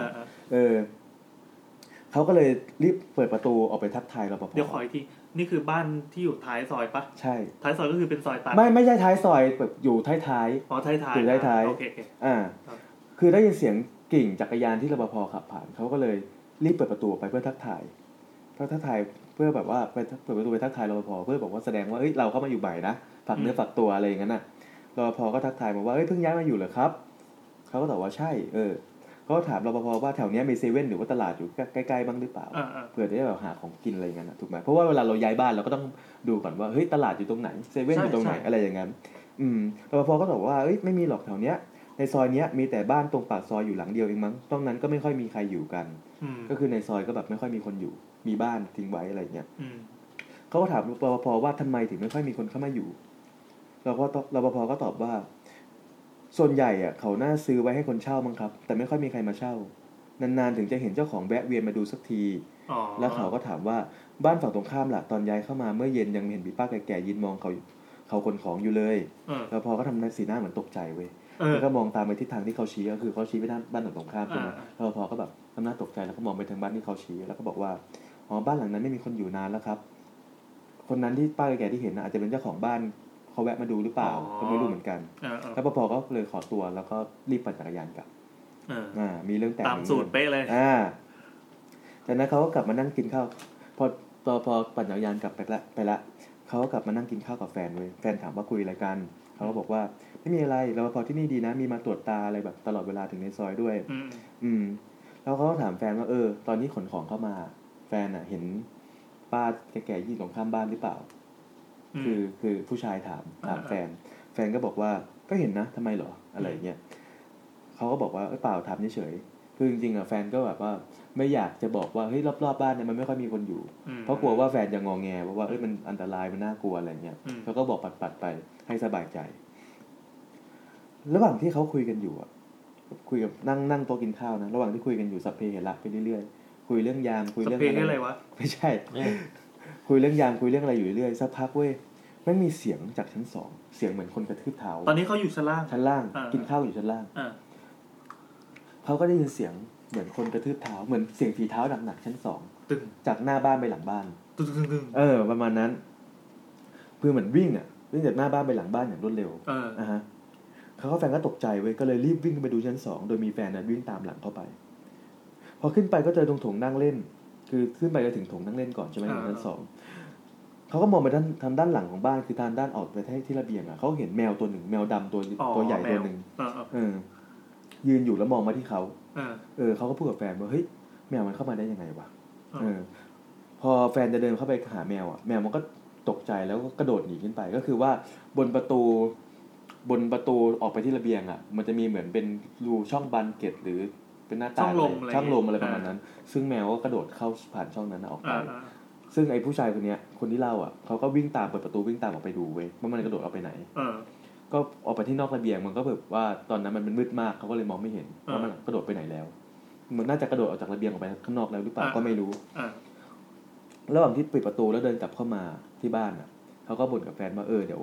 วันหลังจะหาไม้มาปิดไอ้ช่องบดลมข้างบนแมวจะได้ไม่กระโดดเข้ามาอีกหลังจากนั้นเขาทั้งสองคนก็เดินลงมาข้างล่างมาแล้วก็มาที่โต๊ะกินข้าวเขากินข้าวกันเสร็จแล้วก็มาเก็บโต๊ะกินข้าวแต่เก็บข้าวของกันเสร็จก็พากันคือกินข้าวใช่ไหมทวนนะกินข้าวคุยกันเจอยามกลับมาคุยกันต่อเจอเสียงแมววิ่งขึ้นไปดูแมวแมวกระโดดหายไปก็เดินกลับลงมาที่โต๊ะกินข้าวใหม่อีกรอบนึงก็มาเก็บจานชามเข้าไปที่ห้องครัวเพื่อเก็บถูกไหมล้างเลื้องอะไรเสร็จเรียบร้อยก็กลับมานั่งพักที่ห้องโถงด้านล่างนั่งพักที่โซฟานั่งพักกันสักพักก็ขึ้นมาจัดข้าวของกันต่อที่ห้องนอนแต่ข้าวของไม่ได้สักพักนึงแฟนก็ขอตัวไปอาบน้ำก็คือก็เข้าห้องน้ำชั้นบนมีห้องน้ำ2ห้องใช่ไหมชั้นบนกับชั้นล่างก็เข้าน้ำชั้นบนพอเข้าไปเสร็จปุ๊บแฟนก็บอกว่าเฮ้ยน้ำฝักบัวไม่ไหลน้ำห้องน้ำข้างบนฝักบัวไม่ไหลแต่น้ำก๊อกกับชักโครกยังใช้ได้อยู่นะอะไรเงี้ยตัวเขาเองก็เลยลงมาดูที่ห้องน้ำชั้นล่างว่ามันไหลไหมปรากฏว่าชั้นล่างไหลตามปกติตัวเขาเองก็เลยบอกแฟนว่างั้นในเมื่อลงมาแล้วเดี๋ยวขออาบน้ำก่อนละกันอาบข้างล่างคือแฟนตอนแรกแฟนเขาจะอาบแต่น้ำไม่ไหลไอ้คนเล่าก็เลยอาสาลงมาดูห้องน้ำข้างล่างแทนก็พบว่าน้ำไหลตามปกติอาบน้ำได้เขาเลยบอกว่างั้นกูอาบก่อนละกันส่วนแฟนรอไปอะไรประมาณนั้นแล้วถ้าจำแผนของด้านล่างได้มีเป็นห้องโถงห้องนอนเล็กห้องน้ำห้องครัวแล้วห้องใหญ่ถูกป่ะซึ่งห้องน้ำเนี่ยตอนนี้เขาอาบน้ำเสร็จเขาเปิดประตูออกมาเขาเปิดประตูออกมาเนี่ยสายตาเขามุมสายตาเขาก็จะเห็นห้องนอนเล็กอยู่ด้านเยื้องๆกับห้องน้ำห้องนอนเล็กสิ่งที่เขาเห็นก็คือว่าประตูห้องนอนเล็กที่มันปิดอยู่ตอนนี้เขาเปิดประตูออกมามันเห็นว่ามันแง้มเปิดอยู่เว้ยแง้มเปิดเล็กๆอยู่แง้มมันไม่เท่าไหร่พ พอเขาเห็นเสร็จปุ๊บประตูมันปิดขึ้นมาเองปึ้งแล้วครับประตูมันปิดเองมันวังเวงนะเว้ยมันเป็นบ้านที่แบบเราไม่คุ้นเคยอ่ะบ้านที่เราเข้าไปอยู่ครั้งแรกอ่ะหรือว่าปิดออกมาปิดเสร็จปุ๊บเขาก็ตกใจมากว่าเฮ้ยอะไรวะเขาก็ค่อยๆตั้งสติแล้วก็ค่อยๆเดินย่องๆไปที่หน้าประตูแล้วก็คือในใจตอนนั้นเขาไม่คิดว่าเป็นผีหรอกคิดว่าเป็นคนเขาค่อยๆย่องแล้วรีบเปิดประตูแบบอย่างรวดเร็วอ่ะให้คนข้างในมันแบบมันไม่ทันสังเกตตั้งตัวไม่ทันพอเปิดประตูเข้าไปอย่างรวดเร็วเสร็จปุ๊บปึ้งก็พบว่ามันเป็นห้องเปล่าๆโล่งๆที่ไม่มีอะไรเลยแล้วก็มืดๆแล้วก็เปิดไฟดูก็พบว่ามันไม่มีอะไรไม่มีใครอยู่เพราะว่าห้องเปล่าไม่มีซอกไม่มีอะไรเขาบอกเฮ้ยเกิดอะไรขึ้นวะเขาก็ยืนงงเว้ยแล้วแบบเขาก็สงสัยว่าประตูมันแง้มออกมาแล้วปิดเองได้ยังไงเขาก็ลองทดลองว่าลองเปิดประตูเบาๆแล้วใช้มือแตะๆให้มันปิดเองอ่ะแบบมันมีแรงสักนิดนึงอ่ะมันจะปิดได้ไหมมันก็ไม่ปิดเข้าใจป่ะคือเขาลองว่าถ้าเป็นลมเนี่ยมันจะปิดเองหรือเปล่าหรืออะไรอย่างเงี้ยเขาก็เลยลองใช้มือแตะๆอย่างเงี้ยมันก็ไม่ปิดเองเหมือนอย่างที่เขาเห็นอ่ะที่เขาเห็นมันคือมันปิดด้วยแรงไงประมาณนั้นมันอาจจะเหมือนห้องนี้บางที่สมมติว่าถ้าห้องมันเป็นสุญญากาศมันเป็นอากาศมันปิดใช่ป่ะแต่ถ้ามีคนเปิดประตูบานนึงปั๊บอีกบานนึงมันเยอะออกมาใช่เขาอาจจะเป็นไปได้อันนั้นเขาก็ได้แต่สงสัยไปสุดท้ายเขาก็ขึ้นไปแต่งตัวข้างบนพอแฟนเห็นว่าเขาอาบน้ำเสร็จแล้วอ่ะก็เลยลงไปอาบน้ำต่อจากเขาแซมยังอยู่นะครับยังอยู่ครับแซมไม่หลับครับคือพอเขาขึ้นไปข้างบนแฟนเขาก็ต้องลงมาอาบน้ำข้างล่างต่อคิวถูกไหมระหว่างที่แฟนเขาอาบน้ำอยู่ข้างล่างอ่ะเขาก็นั่งอ่านหนังสือรออยู่ห้องชั้นบนเว้ยระหว่างที่นั่งอ่านหนังสืออยู่นั้นอยู่ๆเขาก็ได้ยินเสียงแฟนกรี๊ดดังมากจากห้องน้ำด้านล่างใช่เขาก็เลยแบบรีบทิ้งหนังสือแล้วรีบวิ่งมาดูแฟนลงไปก็เห็นแฟนน่ะยืนปิดตาอยู่ที่ห้องน้ำยืนปิดตาในห้องน้ำแล้วก็กรี๊ดไว้แบบไม่เป็นภาษาเขาก็เข้าไปแตะตัวแฟนเบาๆแล้วถามว่าเป็นไรอะไรอย่างเงี้ยแฟนเขาก็ชี้ไปที่ประตูห้องนอนที่เขาเห็นมันเปิดแล้วปิดเองเขาบอกว่าแฟนชี้ไปที่ประตูตรงนั้นอ่ะแล้วก็บอกว่าพี่มีคนอยู่ในห้องนั้นหนูเห็นมันแง้มประตูออกมาดูแล้วก็ปิดไปตามสูตรเหมือนที่เขาเห็นเว้ยเขาก็พยายามจะปลอบแฟนว่าตาฝาดหรือเปล่าคือเขาไม่อยากให้แฟนกลัวไงกูนี่แหละเจอแฟนก็บอกว่าไม่ฝาดหนูเห็นมันคือเขาเห็นแค่ประตูมันเปิดปิดแต่แฟนอ่ะเห็นว่าตอนที่ประตูเปิดอ่ะเห็นลูกตาของมีลูกตาสิ่งหนึ่งคู่หนึ่งอ่ะมองผ่านออกมาจากมุมมืดจากไอช่องที่แง้มอยู่ในความมืดในของห้องนั้นน่ะบอกหนูว่าเห็นตามันด้วยเห็นแววตามันด้วยอะไรอย่างเงี้ยเขาก็เลยแบบว่างั้นเขาก็เลยแบบเดินไปหยิบไม้กวาดมาไว้เพื่อจะไปป้องกันตัวแล้วก็ค่อยๆเดินไปเปิดประตูห้องนั้นพอเปิดออกมาเปิดไฟในห้องก็ปรากฏว่าทุกอย่างว่างเปล่าเหมือนเดิมอะไรอย่างเงี้ยก็เหมือนที่เขาดูตอนแรกแต่แฟนก็คือร้องไห้แล้วก็ยืนยันว่าเห็นจริงๆเห็นประกายตามันแบบสะท้อนออกมาจากความมืดอ่ะแล้วมันก็รีบปิดประตูทันทีคือแฟนเล่าอย่างนี้นะคือเห็นแบบเห็นแววตาแล้วมันเขาก็ต้องเชื่อแน่นอนเพราะตัวเองก็เพิ่งเจอประตูเปิดปิดมาใช่เพราะว่าเขาก็แบบรู้สึกขนลุกเว้ยเพราะว่าคิดว่าแฟนเขาคงไม่ได้แบบตาฝาดไปแน่ๆเนื่องจากว่าเขาก็เห็นเหมือนกันแต่ตอนนั้นก็ไม่เห็นลูกตาไงใช่แต่ทำไงได้อะพอเข้ามาดูในห้องแล้วมันไม่มีอะไรอะเขาก็เลยไม่รู้จะพูดยังไงต่อจะบอกว่ามีผีเนี่ยมันก็ไม่ใช่เรื่องอะไรเงี้ยก็เลยบอกแฟนว่าสงสัยว่าเป็นลมมั้งเป็นลมมาพัดอะไรอย่างงี้มั้งอะไรเงี้ยเลยทำให้ประตูมันเปิดปิดเองได้ถ้ากลัวก็เปิดไฟห้องนี้ค้างทิ้งไว้แล้วกันหมายถึงไฟในห้องนะไฟในห้องแต่ไฟข้างนอกปิดหมดแล้วก็น่ากลัวกว่าเดิมอีกพอเขาก็เลยเปิดไฟในห้องเนี้ยทิ้งไว้แล้วก็ปิดไฟข้างล่างหมดแล้วก็พากันเดินขึ้นไปข้างบนตื่นเช้ามาแฟนบอกว่าเมื่อคืนน่ะนอนไม่ค่อยหลับเลยนี่คือผ่านวันแรกไปแล้วนะนี่ผ่านวันแรกแล้วนะวันมันจะต่อกันนะเรื่องเนี้ยคืนแรกก็เจอเหตุการณ์นี้พอผ่านวันแรกไปแล้ววันที่2ตื่นเช้ามาแฟนบอกว่าเมื่อคืนนอนไม่ค่อยหลับเลยสงสัยจะต่างที่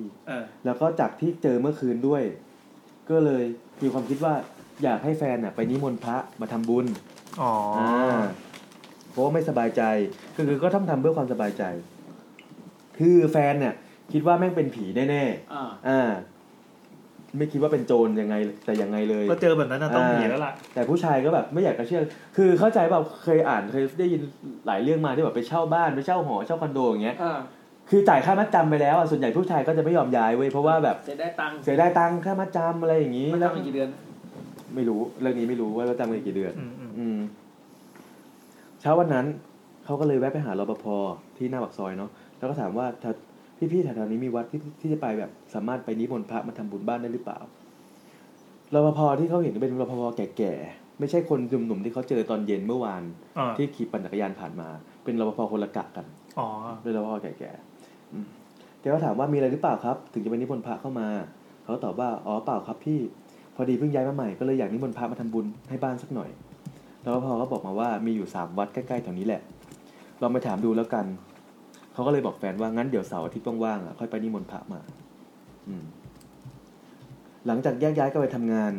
วันนั้นช่วงบ่ายๆแฟนก็โทรมาบอกว่าแฟนอะรู้สึกกังวลและอยู่กัน2 คนแฟนก็เลยบอกว่าเดี๋ยวเขาจะชวนน้าของแฟนนะน้ากับหลานมาอยู่เป็นเพื่อนซึ่ง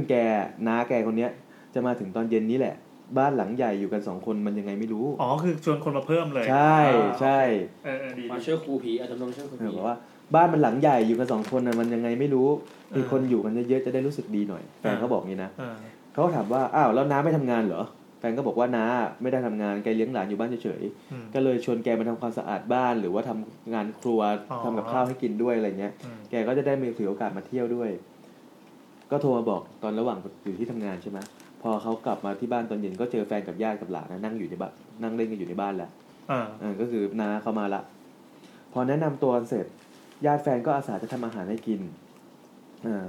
ก็คือ2 คนนี้ไม่ทำกับข้าวเองส่วนใหญ่ก็จะซื้อข้าวเข้ามากินพอมีน้าคนนี้เข้ามาก็เลยโอเคหุงข้าวเขาบอกว่าน้าคนนี้ทำข้าวอร่อยด้วยก็คือได้ใช้ครัวแล้วได้ใช้ครัวแล้วหลังจากกินข้าวเสร็จแฟนเขาก็เข้าไปแฟนของเขาก็เข้าไปล้างจานอยู่ในครัวส่วนน้าก็เอาขยะต่างๆที่หลังจากกินข้าวไปทิ้งนอกบ้านเขาก็นั่งคุยกันสักพักเว้ยน้ากับหลานก็ขอตัวขึ้นไปพักผ่อนที่ห้องนอนเล็กชั้นบนนอนชั้น2กันหมดเลยนอนชั้น2ที่อยู่เป็นห้องนอนเล็กด้านหลังชั้นบนเขาก็เลยบอกน้าไปว่าถ้าจะอาบน้ำนะให้มาอาบชั้นล่างเนื่องจากห้องน้ำข้างบนฝักบัวน้ำไม่ไหลแต่ถ้าจะทำอย่างอื่นก๊อกน้ำอ่างล้างหน้าชักโครกใช้งานได้ไม่มีปัญหาสามารถขี้ข้างบนได้โอเคคืนที่2ผ่านไปก็คือว่าคืนที่2มีตัวละครมาเพิ่มเนาะวันต่อมาวันที่3เนื่องจากว่าคนเล่าเนี่ยกลับมาจากที่ทำงานเร็วพอเข้ามาในบ้านก็ได้ยินเสียงน้ากับหลานเล่นกันอยู่ชั้นบนเขาก็ทำนู่นทำนี่อยู่ชั้นล่างก็คือมันก็เป็นเหตุการณ์ปกติเขาก็แบบน้าอยู่ชั้นบนเว้ยเขาก็ทำนู่นทำนี่อยู่ชั้นล่างตามปกติเพื่อรอแฟนกลับมาบ้านแต่ตอนนั้นแฟนยังไม่กลับมานะเขาบอกคือแบบพี่แอนกลับเข้ามาในบ้านเสร็จปุ๊บก็เห็นได้ยินเสียงลูกพี่เล่นอยู่ข้างบนถูกไหมพี่แอนก็ไม่สนใจอะไรมันก็เป็นเรื่องปกติอยู่แล้วก็ทำนู่นทำนี่อยู่ล่างแต่ระหว่างนั้นเขากลับได้ยินเสียงน้าหัวเราะกับหลานหลายรอบเว้ยหัวเราะเล่นกับเด็กหลายรอบมากๆซึ่งในเสียงหัวเราะนั้นมันเป็นเสียงเด็กที่แจมเข้ามาออกมาเว้ยเสียงเด็กที่ไม่ใช่เสียงหลานที่เห็นเมื่อวานก็คือมีเด็กมาอีกคนมันไม่เด็กมาหลายคนไม่ใช่เด็กคนเดียวนี่ขนลุกเลยได้ไหมคือมีเสียงหัวเราะของเด็กไม่ต่ำกว่า 4-5 คนแน่ๆก็เลยสงสัยว่าน้าเอาเด็กที่ไหนมาเล่นเยอะแยะก็เลยเดินขึ้นไปชั้น2เว้ยเดินไปชั้น2แล้วก็ฟังให้แน่ใจว่าที่เขาได้ยินคือเสียงเด็กหัวเราะหลายคนจริงๆเขาไปหยุดอยู่ตรงหน้าประตูห้องนอนเล็กที่น้ากับหลานอยู่ได้ยินเสียงน้าหยอกล้อกับหลานแล้วก็ได้ยินเหมือนมีเสียงเด็กคนอื่นหัวเราะอยู่ด้วยเหมือนกันเหมือนกับที่ได้ยินที่ชั้นล่างเขาก็แบบค่อนข้างมั่นใจแล้วว่าเด็กน่าอยู่หลายคนจริงๆเขาเลยตัดสินใจเคาะประตูหลังจากนั้นเสียงหัวเราะก็เงียบไปก็เหมือนหยุดเล่นกันแล้วน้าก็เปิดประตูห้องออกมาเห็นเขาก็ถามว่าอ้าวกลับมาแล้วเหรอหิวเปล่าเดี๋ยวน้าจะลงไปทำกับข้าวให้กินพอดีวันเนี้ยคือน้าคือเขาเคาะประตูใช่ไหมแล้วน้าเปิดประตูออกมาก็เห็นว่าเขาคนที่เล่ากลับบ้านมาเร็วกว่าปกติก็เลยถามว่าหิวไหม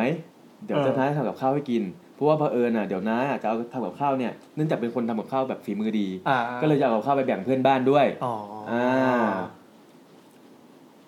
เขาก็เลยบอกว่าเขาก็เลยเข้าใจว่าน้าไปรู้จักคนแถวนี้มาก็คือระหว่างที่เขาทำงานน้าอาจจะแบบจ๊อกแจ๊กไปโซเชียลแล้วก็เลยเอาลูกของคนอื่นมาเล่นด้วยกับหลานโอเคก็เลยถามว่าไม่มีเด็กๆมาเล่นด้วยหรือครับอะไรอย่างเงี้ยน้าก็ทำหน้างงๆบอกว่าเด็กไหนไม่มี เด็กที่ไหนไม่มีนะมีแต่เจ้าตัวเล็กเนี่ยอยู่กับน้าตัวเดียวก็คือน้าก็จะบอกว่าเฮ้ยเด็กไหนมึงพูดถึงเด็กไหนกูก็อยู่กับหลานของกู2คนอะไรประมาณนั้นพอน้าพูดจบหลานก็โผล่หน้าออกมาเว้ยมองเขาตาแป๋วเลยเขาก็งงหลานนี่เด็กปะเด็กน่าจะประมาณ 4-5 ขวบมั้งเขาก็งงสงสัยฟังผิดก็เลยกบเกินไปว่าอ๋อถามดูเฉยๆไม่มีอะไรจากนั้นน้าก็เลยลงมาทำกับข้าวสักพักแฟนเขาก็กลับมาจากที่ทำงานตอนนั้นก็เริ่มประมาณ 6:00 นแล้วแต่ฟ้าก็ยังสว่างอยู่ฟ้าสว่างตอน 6:00 นนั่นประมาณผีจากพระอ้อมนะน้าก็ยกแกงส้มออกมาจากในครัวแล้วก็บอกว่าเดี๋ยวขอเอาไปให้ข้างบ้านชิมก่อนก็เหมือนที่ไปโซเชียลมาที่บอกน้าแกหายไปสักพักนึงเว้ยแล้วก็กลับมาพร้อมกับถ้วยเปล่าก็คือเอาแกงส้มใส่ถ้วยไปกลับมาก็เหลือแต่ถ้วยเปล่าแล้วแฟนเขาก็ถามว่า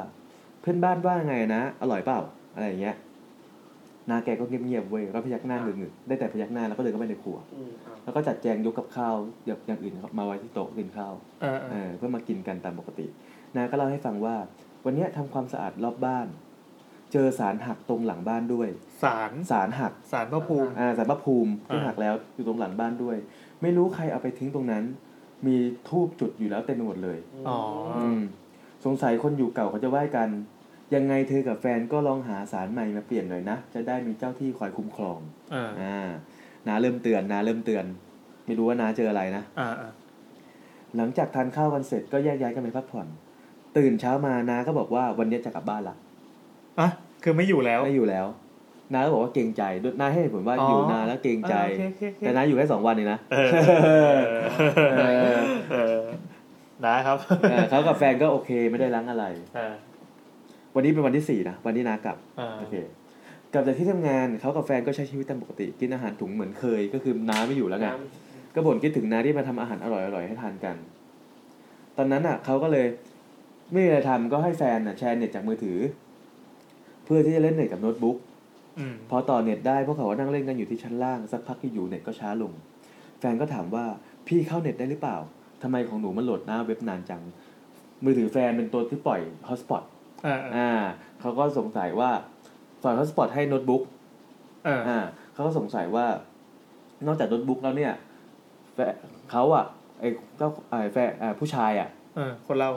ล่าได้เปิด Wi-Fi เพื่อต่อฮอตสปอตของเครื่องของแฟนเขาหรือเปล่าเพราะเครื่องของแฟนเขาเน็ตช้าลง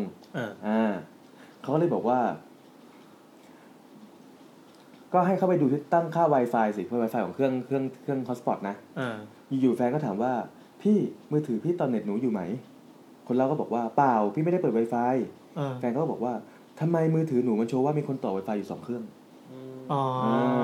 เขาก็เลยปิดโน้ตบุ๊กของเขาแฟนก็บอกว่าพอเขาปิดโน้ตบุ๊กที่ต่อเน็ตเขาบอกว่าเนี่ยเหลือเครื่องเดียวละเป็นเครื่องใครไม่รู้เป็นเครื่องที่ไม่รู้จักใช่แล้วมาเนียนใช้ Wi-Fi แล้วอีกเครื่องของใครตอนนั้นทั้ง2 คนก็พากันงงเว้ยพยายามนึกว่ามีอุปกรณ์อะไรที่ต่อเน็ตได้อีกหรือเปล่าแต่ก็นึกไม่ออกหรือน้าจะลืมมือถือเอาไว้แต่ทั้ง2คนก็หาเท่าไหร่ก็หาไม่เจอหามือถือของน้าไม่เจอสักพักแฟนก็บอกว่าอ้าวหายไปแล้วสัญญาณที่เชื่อมต่อหายไปแล้วก็เหลือ0 device ไม่มีใครเชื่อมต่อแฟนก็ได้แต่พูดว่าแปลกจังของใครมาแอบต่อเน็ตบ้านเรานะสงสัยคนข้างบ้านเพื่อนบ้านครับอันนี้ก็ไม่มีอะไรนี่คือคืนที่4นะครับหลังจากที่เกิดเหตุการณ์มีคนมารอบใช้เน็ตคืนนั้นหลังจากเข้านอนกลางดึกอยู่ๆเขาก็รู้สึกตัวขึ้นมาคนเล่านะก็รู้สึกตัวขึ้นมาเพราะว่าได้ยินเสียงผู้หญิงสะอื้นอยู่ข้างๆในห้องนอนคืนที่4นะในห้องนอนเขาก็ตื่นมาขึ้นมาไว้ได้ยินเสียงสะอื้นอยู่ข้างๆเขานอนหันหลังให้แฟนพอจะหันไปดูแฟนเขาก็ผวาใจแห่วาบเลยเพราะว่าสิ่งที่เขาเห็นก็คือแฟนนั่งพับเพียบอยู่บนเตียงก้มหน้าร้องไห้สะอื้นอยู่ท่ามกลางความมืดเขารีบลุกขึ้นมาจับตัวแฟนแล้วเขาเขย่าแล้วถามว่าเฮ้ยเป็นอะไรร้องไห้ทำไมอะไรอย่างเงี้ยแต่แฟนก็ไม่ตอบเว้ยเขาก็เลยก้มมองดูหน้าแฟนก็เห็นว่าแฟนหลับอยู่อ้าวละเมอร้องไห้เขาบอกว่าเขาก็เลยแบบตัดสินใจเขย่าตัวแฟนแรงๆให้แฟนตื่นพอแฟนสะดุ้งตื่นเสร็จปุ๊บก็มองหน้าเขาถามว่าอะไรมีอะไรปลุกเขาทำไมอะไรอย่างเงี้ยเขาก็เลยถามแฟนว่าละเมอหรือเปล่าลุกมานั่งทำอะไรแฟนก็บอกว่าอ้าวหนูละเมอเหรอแล้วก็ด้วยความง่วงแฟนก็แบบไม่สนใจก็เลยลงไปนอนต่อปล่อยให้ผู้ชายก็แบบไอ้เหี้ยมึงมาละเมอมาร้องไห้ตอนกลางดึกคือเหี้ยอะไรเข้าใจป่ะ คนละเมอร้องไห้ที่ท่ากลัวสุดตื่นเช้ามาวันที่5เขาไม่ได้เล่าเรื่องที่แฟนนอนละเมอให้ฟังวันนี้เป็นวันเสาร์ละแสดงว่าเขาย้ายเข้ามาวันอังคารนะแล้ววันนี้เป็นวันเสาร์ละแฟนต้องกลับบ้านต่างจังหวัดเธอก็เลยจึงดูยุ่งอยู่กับการเตรียมกระเป๋าเดินทางจนแทบไม่ได้คุยอะไรกันมากนักแต่ได้กำชับคนเล่าไปว่าอย่าลืมไปนิมนต์พระมานะวันนี้เดี๋ยวสายๆเธอจะออกไปต่างจังหวัดโอเคประมาณช่วง 4:00 นวันเดียวกันนี่เขาอยู่คนเดียวแล้วแฟนเขาออกไปต่างจังหวัดแล้วนะแฟนโทรมาหาเขาบอกว่าพี่อยู่คนเดียวได้ใช่ป่ะเขาเลยสงสัยว่าทำไมแฟนถึงเขาถึงถามแบบนี้เว้ยแฟนเขาบอกว่าพี่หนูไม่อยากพูดให้พี่กลัวนะนี่ขึ้นต้นมาเลยนะ พี่ไม่อยากพูดให้พี่กลัวนะแต่อยากให้พี่ระวังตัวไว้หน่อยก็ดีจากนั้นคนเล่าเขายิ่งสงสัยเว้ยว่ามันเรื่องอะไรแฟนเขาก็เลยเล่าต่อว่าตอนที่กลับไปที่บ้านน่ะก็เจอน้าคนที่มาพักที่บ้าน2 วันแรกอ่ะน้ามาหาที่บ้านแม่พอดีแล้วก็เจอแฟนเราไปอยู่ที่บ้านน้าก็เลยมาเล่าให้ฟังว่าอย่าอยู่เลยบ้านหลังนั้นน่ะผีเยอะน้าบอกเองเลยน้าที่เอามาเลี้ยงหลานน่ะอย่าอยู่เลยบ้านหลังนั้นน่ะผีเยอะน้าแกก็บอกว่าวันแรกตอนเอาถังขยะไปทิ้งหน้าบ้านจำได้ไหม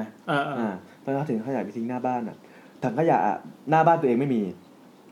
มันอยู่หน้าบ้านฝั่งตรงข้ามคือบ้านป้าคนนั้นน้าก็เลยต้องเดินข้ามถนนไปเพื่อจะเอาถังขยะไปทิ้งอยู่ๆก็มีป้าที่อยู่บ้านหลังตรงข้ามยืนเกาะรั้วอยู่เว้ยที่ไม่มีคนอยู่นะที่เขาเห็นตอนที่ย้ายเข้ามาไงที่มีป้าทักทายที่มีป้าคนนั้นแหละใช่คือน้าเหมือนน้าแอนเอาขยะไปทิ้งฝั่งตรงข้ามพอเงยหน้ามาก็เห็นมีคนเกาะรั้วบ้านหลังนั้นอยู่ด้านในบ้านนะเกาะรั้วออกมาดูว่าทำอะไรกินเหรอกลิ่นหอมมากเลยพูดด้วยใช่ไหมพูดกับเขาทำอะไรกินเหรอกลิ่นหอมมากเลยอะไรเงี้ยน้าก็เลยยิ้มทักทายไปแล้วบอกว่าเดี๋ยวพรุ่งนี้หนูจะทำมาให้กินนะป้าแล้ววันต่อมาน้าก็เลยทำแกงส้มออกไปให้ป้าเขากินวันที่น้าเอาแกงส้มไปให้ป้าเขาก็เดินไปเรียกป้าก็ไม่ออกมาเผอิญเห็นประตูไม่ได้ล็อกน้าก็เลยถือวิสาสะเดินเข้าไปในบริเวณบ้านเขาก็เห็นด้านนอกบ้านก็ดูเป็นบ้านดูสะอาดดีคือด้านหน้าบ้านบริเวณภายนอกเหมือนเป็นบ้านปกติ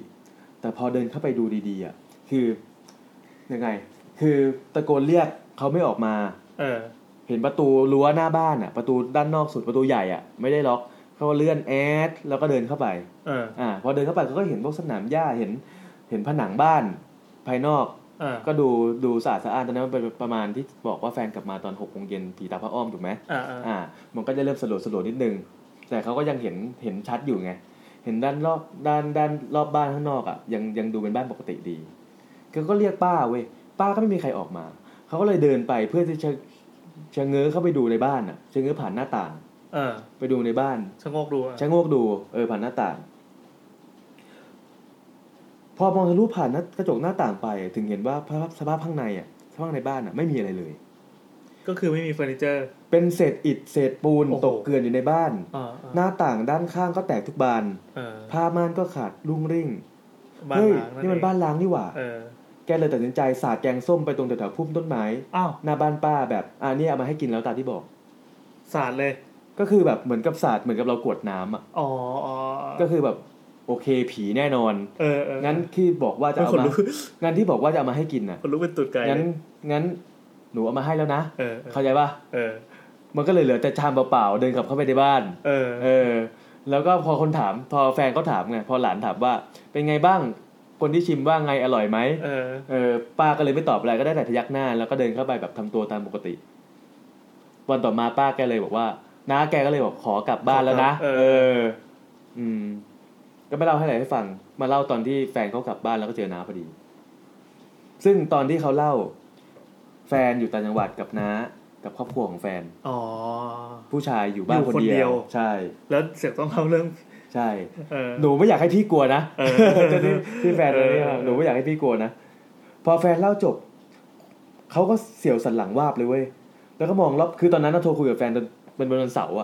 เขาอยู่ที่บ้านไงเขาอยู่ที่บ้านหลังนั้นแล้วก็โทรคุยกับแฟนตามปกตินั่งเล่นโทรคุยกับแฟนแล้วพอแฟนเล่าเสร็จปุ๊บ เขาเสียวสันหลังวาบเลยเว้ยแล้วมองรอบบ้านคราวนี้บ้านที่เขาอยู่มา 4-5 วันอ่ะแม่งกลับดูวังเวงขึ้นทันทีอ่ะแน่นอนคราวนี้อยู่ตัวคนเดียวด้วยพอวางสายกับแฟนได้เขาก็สงสัยว่าน้าพูดจริงหรือเปล่าก็เลยเดินออกไปดูบ้านตรงข้ามอยากเห็นอีกพอไปถึงหน้าบ้านสภาพบ้านถ้าไม่สังเกตอะไรก็เหมือนบ้านปกตินี่แหละแต่พออ้อมไปดูด้านข้างของบ้านจะเห็นว่าไม่นี่เขาเดินไปดูหรือว่าดูจากชั้น2เฉยๆเดินข้ามไปดูเดินข้ามแบบถนนหน้าบ้านเหมือนไปดูบ้านพระพิฆเนศอ่ะดูจากหน้าบ้านเป็นปกติแต่พอเขาเดินไปด้านข้างของบ้านก็จะมีมุมที่เห็นผ่านกระจกเข้าไป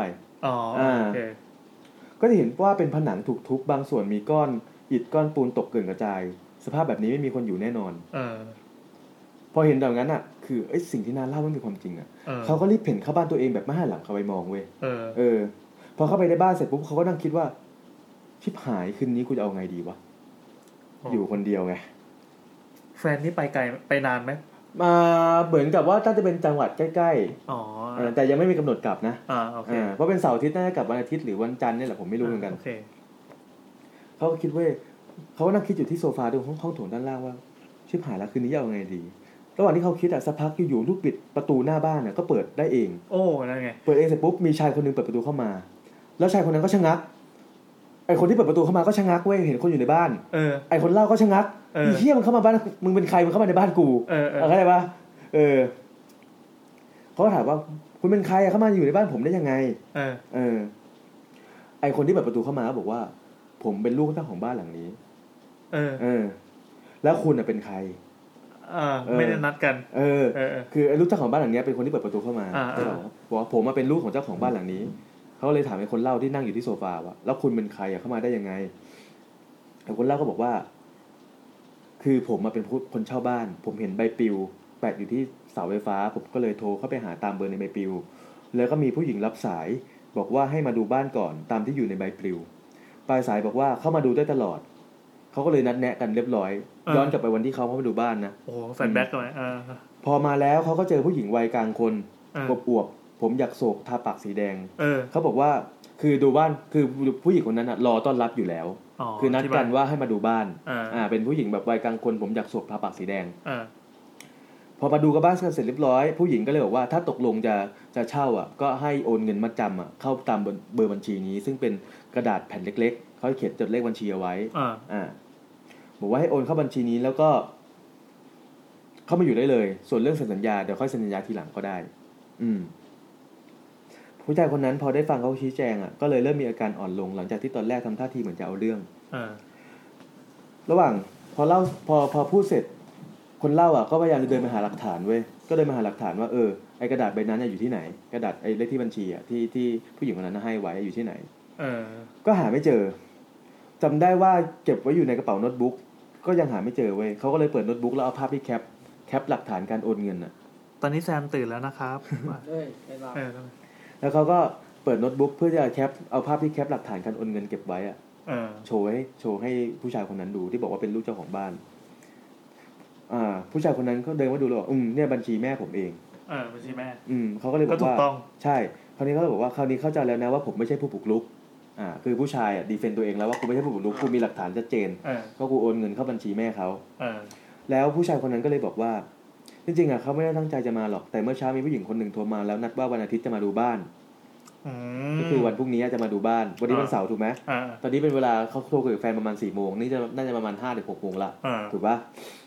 บอกว่าวันพรุ่งนี้จะมีผู้หญิงมาดูบ้านเขาก็เลยพาลูกน้องมาตรวจดูความเรียบร้อยก่อนที่จะมีคนเข้ามาดูบ้านแต่ถ้าคุณตกลงกับแม่ผมแล้วผมก็คงต้องปฏิเสธรายนั้นไปแล้วจากนั้นลูกชายเจ้าของบ้านก็เลยถามว่าแล้วมาอยู่ได้กี่วันแล้วมีอะไรให้เขาช่วยหรือเปล่าหรือมีอะไรให้เขาซ่อมไหมเพราะว่าบ้านทิ้งไว้นานแล้วไม่ได้เข้ามาดูเขาเลยบอกว่าถึงว่าสภาพแย่ใช่เขาเลยบอกว่าเนี่ยมีฝักบัวบนห้องน้ำข้างบนไม่ไหลช่วยขึ้นไปดูให้หน่อยอะไรอย่างเงี้ยไอ้ลูกชายเจ้าของบ้านก็เลยเรียกช่างที่ยืนรออยู่หน้าบ้าน2 คนเข้ามาในบ้านเขาเตรียมจะมาทำพอดีใช่ผู้ชาย2 คนนั้นท่าทางแต่งตัวมอมแมมก็คือเหมือนช่างปกติท่าทางแต่งตัวมอมแมมแต่ยังวัยรุ่นทั้งคู่นะลูกชายเจ้าของบ้านคนนั้นก็สั่ง2 คนนั้นให้ขึ้นไปดูตรวจดูว่าน้ำข้างบนทำไมถึงไม่ไหล2 คนนั้นก็ยักหน้าแล้วก็เดินดุยขึ้นไปข้างบนคนหนึ่งก็ถือบันไดคนหนึ่งถือกล่องเครื่องมือขึ้นไปส่วนตัวลูกชายเจ้าของบ้านเองก็ขอตัวไปทำธุระเดี๋ยวนึงแล้วจะกลับมารับลูกน้องอีกทีนึงตอนนั้นก็เย็นละ ตอนเย็นแล้วประมาณ 6:00 นแล้วมั้งคือตอนนี้ก็คือสถานการณ์ก็คือว่ามีช่างขึ้นไปดูห้องน้ำอยู่ชั้น2คนไอตัวลูกชายเจ้าของบ้านนี่ก็ออกไปทำธุระข้างนอกพอลูกชายเจ้าของบ้านออกไปทำธุระข้างนอกไอคนเล่าเนี่ยก็เลยขึ้นไปดูช่างทั้ง2คนซ่อมห้องน้ำอยู่ชั้น2นะก็เลยเดินตามขึ้นไปดูก็เห็นช่างก้มๆเงยๆอยู่สักพักนึงแล้วก็บอกว่าน้ำก็ไหลนี่ครับคนเล่าก็บอกว่าชักโครกกับก๊อกอ่างล้างหน้ามันไหลแต่ฝักบัวไม่ไหลช่างก็ลองเปิดดูก็ไม่ไหลจริงๆช่างก็เลยหันมาบอกผมว่าสงสัยต้องเปิดฝ้าดูแล้วแหละเขาก็เลยเอาเปิดฝ้าเพดานข้างบนดูแล้วแหละเพราะมันเป็นท่อเป็นวาล์วน้ำอะไรพวกนี้ไงช่างก็เลยเอาบันไดมากางแล้วก็ปีนขึ้นไปเปิดฝ้าดูเห็นเอาไฟฉายส่องดูอยู่สักพักเขาก็ลงไปข้างล่างคือเขาขึ้นไปดูว่าช่างทำอะไรดูช่างซ่อมห้องน้ำใช่ไหมเขาก็บอกอาการนู่นนี่ช่างก็บอกว่าต้องเปิดฝ้าช่างก็เลยกางบันไดแล้วก็ปีนขึ้นไปเพื่อเปิดฝ้าให้ดูพอระหว่างที่เปิดฝ้าแล้วไฟฉายส่องอะไรเงี้ยไอผู้ชายคนนี้คนที่เล่าอ่ะเขาก็ไม่สนใจอะไรเขาก็เดินลงมาข้างล่างเดินมาทำนู่นทำนี่ตามปกติก็เลยปล่อยให้ช่างซ่อมไปอยู่ข้างบนนั่งเล่นโน้ตบุ๊กรอไปไม่ถึงนาทีอยู่ๆช่างก็เดินถือบันไดลงมาหน้าตาเลิกลักดูรีบๆไม่สงบเสงี่ยมเหมือนตอนแรกเขาก็เลยถามไปว่าอ้าวซ่อมเสร็จแล้วเหรอช่างทั้ง2คนพยักหน้าพร้อมกันแล้วก็มีคนหนึ่งพูดว่าที่น้ำไม่ไหลเพราะว่าวาล์วบนฝ้าตัวหนึ่งมันปิดอยู่ครับไม่รู้ว่าใครไปปิดไว้ระหว่างที่คนหนึ่งอ่ะมันมีช่าง2คนระหว่างคนหนึ่งกำลังอธิบายอีกคนหนึ่งก็ไม่พูดทำเพลงก็เดินก้มหน้าออกไปเลยกึ่งวิ่งกึ่งเดินออกไปใช่ไอ้ช่างคนนี้พออธิบายเสร็จไม่ทันขาดคำก็เดินตามออกไปอีกเหมือนกันดูมีพิรุธแปลกๆเขาก็ไม่ได้สนใจแล้วมั้งนักก็เลยเดินขึ้นไปดูความเรียบร้อยที่ห้องน้ำชั้นบนพอเปิดประตูเข้าไปก็ถึงกับอารมณ์เสียช่างทิ้งเศษอะไรไว้เต็มห้องน้ำไปหมดไม่เก็บงานแล้วฝ้าก็ไม่ปิดฝ้าคือไม่ปิดให้อ่ะแต่พอลองเปิดก๊อกน้ำฝักบัวก็ปรากฏว่าน้ำไหลแล้วน้ำใช้ได้แล้วก็คือช่างซ่อมให้แล้วเขาก็เลยลงไปเอาไม้กวาดมาเก็บกวาดขยะในห้องน้ำให้เรียบร้อยอยู่คนเดียวด้วยอยู่คนเดียวพอเก็บขยะเสร็จแล้วก็มองไปที่แผ่นฝ้าที่เปิดอยู่ไม่มีบันไดแล้วจะขึ้นไปได้ยังไงเขาก็เลยต้องเดินลงมาข้างล่างหยิบเก้าอี้ตรงโต๊ะทานข้าวแล้วแบกเก้าอี้เดินขึ้นไปข้างบนเพื่อที่จะปีนเก้าอี้ขึ้นไปปิดฝ้าพอปีนเก้าอี้ขึ้นไปคือแผ่นฝ้าเวลาเขาเปิดเขาจะเปิดแล้วเขาก็วางซ้อนไปอีกอันหนึ่งใช่ไหมวางซ้อนไว้ข้างๆใช่ไหมพอเขาดึงแผ่นฝ้าที่วางซ้อนออกมาเพื่อที่จะปิดเหมือนเดิมมันก็เหมือนมีผ้าสีแดงเว้ยตกลงมาคือพอดึงแผ่นผ้าเสร็จปุ๊บเหมือนกับว่ามันกวาดไปดึงผ้ามันกวาดผ้าสีแดงตกลงมาที่พื้นเขาก็เลยลงจากบันไดแล้วก็ก้มหยิบแผ่นฝ้านั้นมาดูปรากฏว่าเป็นผ้าคล้ายๆผ้ายันสีแดงลงอักขระต่างๆม้วนๆอยู่แล้วก็มีสายสิญจน์พันไว้โดยสายสิญจน์นั้นน่ะมันลากยาวขึ้นไปข้างบนฝ้าเข้าใจป่ะพอดึงฝ้ามันซ้อนอยู่ข้างบนใช่ไหมพอดึงฝ้าเสร็จปุ๊บมันเหมือนกับว่ากลิ้งลงมาใช่มันเหมือนกลิ้งลงมาแล้วก็แบบเหมือนเราทิชชู่มันแล้วไอ้ปลายด้านหนึ่งของสายสิญจน์น่ะมันก็ยังอยู่ข้างบนเขาไม่สนใจเว้ยเขาดึงสายสิญจน์จนขาดแล้วก็ม้วนส่วนที่เหลือส่วนที่แบบเหลือที่มันห้อยจากข้างบนน่ะม้วนแล้วก็โยนขึ้นไปเก็บที่ฝ้าเหมือนเดิมแล้วเขาก็ปิดฝ้าคนแข็งแล้วก็ปิดฝ้าไปตามปกติส่วนผ้ายันสีแดงเขาก็เอาไปทิ้งลงในถังขยะรวมกับเศษขยะอื่นหลังจากเก็บกวาดเสร็จแล้วก็รู้สึกหิวประกอบกับที่เริ่มค่ำแล้วด้วยเขาก็เลยแต่งตัวออกไปนอกบ้านเพื่อไปหาอะไรทานเกือบ 20:00 นกว่าเขาก็กลับมาบ้านทีนี้กลับมาบ้านใน 20:00 นกว่าภาคกลางคืนละพอถึงหน้าบ้านเขาก็รู้สึกแปลกใจเล็กน้อยเว้ยเพราะว่าก่อนออกไปกูก็ปิดไฟทำไมตอนเข้ามาไฟในบ้านยังเปิดอยู่วะแล้วไฟเปิดลูกชายเจ้าของเขามาเขาจะแปลกใจไงแต่ลูกชายเจ้าของไม่รู้นะเขาก็แปลกใจว่าทำไมไฟในบ้านยังเปิดอยู่เปิดทั้งบ้านเลยนะซึ่งพอเขามองไปที่หน้าต่างชั้นบนเว้ยตรงห้องนอนด้านหน้าของเขาที่เป็นห้องนอนของเขากับแฟนก็เห็นมีเงาคนเดินไปเดินมาเขาก็อ้าวทำไมแฟนเรากลับมาแล้วไม่ยอมบอกพอเข้าไปในบ้านเขาก็ตะโกนขึ้นไปข้างบนว่าพี่กลับมาแล้วนะซื้อขนมมาด้วยให้ลงมากินที่ตะโกนขึ้นมาข้างบนให้แบบว่าเรียกแฟนลงมากินตะโกนเสร็จเขาก็ไม่ฟังเสียงตอบอะไรเขาก็เดินดุยเข้าไปห้องครัวเพื่อจะหาจานชามมาใส่ของที่กินที่ซื้อมาได้ยินแต่เสียงดังตึงตังอยู่ข้างบนเดี๋ยวก็มีของตกเดี๋ยวก็มีเสียงเดินมีเสียงคนอยู่ข้างบนแหละแต่เขาก็นึกว่าเป็นแฟนไงพอเอาของกินใส่จานเสร็จก็เรียกแฟนลงมากินอีกที แต่ก็ไม่มีเสียงตอบกลับมาเว้ยเขาก็ยกของกินมาที่โต๊ะหมดแล้วทุกจานเสร็จแล้วก็ยังไม่เห็นแฟนลงมาสักทีก็เลยจะเดินขึ้นไปดูว่าแฟนทำอะไรอยู่ก็คือจะเดินขึ้นไปดูแล้วว่ากูเรียกแล้วทำไมไม่ลงมาสักทีอะไรเงี้ยระหว่างที่กำลังจะเดินขึ้นไปนั้นคือระหว่างที่กำลังจะเดินขึ้นบันไดขึ้นไปเสียงโทรศัพท์ของเขาก็ดังขึ้นปรากฏว่าเป็นแฟนของเขาเองที่โทรมาเขาก็เลยรับพร้อมพูดว่าอ้าวโทรมาทำไมนี่อยู่ข้างล่างเรียกตั้งนานทำไมไม่ได้ยินแฟนถามกลับว่าข้างล่างไหนนี่หนูยังอยู่บ้านแม่อยู่เลยเขาก็บอกว่าอ่ะอย่ามาอำกันก็ได้ยินเสียงเราเดินตึงตังอยู่ข้างบนถ้าเรายังไม่กลับมาแล้วใครมาเปิดไฟไว้ทั้งบ้านล่ะแฟนเขาก็บอกว่าแฟนเขาก็ตะคอกกลับมาเลยนะบอกว่าบ้าแล้วพี่ไม่เชื่อพี่หรอกไม่เชื่อพี่ลองไปดูไม่เชื่อนะพี่ลองไปดูรองเท้าหนูที่อยู่หน้าบ้านสิเขาก็ช่างมาแป๊บๆนึงเว้ยก่อนที่จะค่อยๆเดินไปชะโงกดูตรงประตูหน้าบ้านเฮ้ยจริงๆด้วยไม่มีรองเท้าแฟนอยู่มีแต่รองเท้าของเขาคนเดียวแล้วใครอยู่ข้างบนจากนั้นเขาก็เริ่มใจวิวๆเอาไงดีวะประกอบกับเรื่องที่แฟนเล่าเมื่อช่วงกลางวันด้วยเงาที่เห็นอยู่ข้างบนนั้นไม่รู้ว่าผีหรือโจรละเขาเนี้ยเขาตัดสินใจเดินไปหยิบมีดอยู่ในครัวค่อยๆย่องขึ้นบันไดไปตอนนั้นใจเต้นแรงมากพอถึงหน้าห้องนอนใหญ่ชั้นบนเขาก็ตะโกนถามว่านั่นใครแต่ก็ไม่มีเสียงอะไรตอบกลับมาเขารีบผลักประตูเข้าไปอย่างแรงเสียงประตูกระทบผนังดังปังเขารีบมองไปรอบห้องก็พบกับความว่างเปล่าไม่มีใครอยู่ในห้องนั้นเลยตอนนี้เขาเสียวสันหลังว่าขึ้นมาทันทีไว้ไม่รู้ว่าอะไรน่ากลัวกับกันระหว่างโจรกับผีถ้าเป็นโจรถ้ามันจะดักทำร้ายเราจากข้างหลังหรือเปล่าเขาก็เลยรีบหันหลังกลับไปมองตรงโถงนั้นเลยก็ไม่มีใครจากนั้นเขาก็สำรวจทุกห้องชั้นบนห้องเล็กทั้ง2ห้องระเบียงปรากฏว่าไม่มีใครเลยตอนนั้นก็ได้แต่ปลอบใจตัวเองว่าหรือว่าตอนที่เราเข้ามาแล้วได้ยินเสียงตึงตังมันอาจจะเป็นเสียงแมวเข้ามาวิ่งเล่นอีกก็ได้แต่เงานั้นเงาอะไรว่ะทุกอย่างอยู่ในปริศนาหมดผู้ชายนั้นจะนอนหลับยังไงวะเนี่ยตอนนั้น20:00 นแล้วบ้านหลังใหญ่นะอยู่คนเดียวต้องอย่าลืมว่าบ้านเขาหลังใหญ่มากนะพอไม่เจออะไรเขาก็อาบน้ำเข้านอนตามปกติตอนนั้นก็คือนอนไม่หลับก็มีแฟนโทรมาคุยเป็นเพื่อนอยู่พักใหญ่ๆจนเกือบจะเที่ยงคืนก็วางหูไปแต่พอวางสายจากแฟนเสร็จจะนอนก็นอนไม่หลับและรอบๆข้างเหมือนเงียบมากๆเงียบจนน่ากลัวเขาคือคิดสภาพแล้วแฟนโทรมาเล่าตอน 4:00 นว่าบ้านตรงข้ามก็เป็นผีบิวไว้เบอร์นึงแล้วบิวไว้เบอร์นึงแล้วแล้วก็ตอนกลับมาไฟปริศนาเสียงปริศนาเงาปริศนาแล้วตอนนอนหลับกูจะทำยังไงเปิดไฟเขาก็เลยเอาโน้ตบุ๊กมาเปิดเพลงคอเบาโอเคแต่พอเปิดเพลงได้ไม่นานอยู่ๆก็ได้ยินเสียงดังปังดังมาจากข้างล่างโอ้โหเขาก็ตกใจเสียงอะไรอีกวะเอียงหูฟังอย่างตั้งใจสักพักก็ได้ยินเสียงเหมือนคนเดินลากเท้าไปมาเขาก็เลยปิดเพลงที่คออยู่เพื่อฟังให้มันชัดขึ้น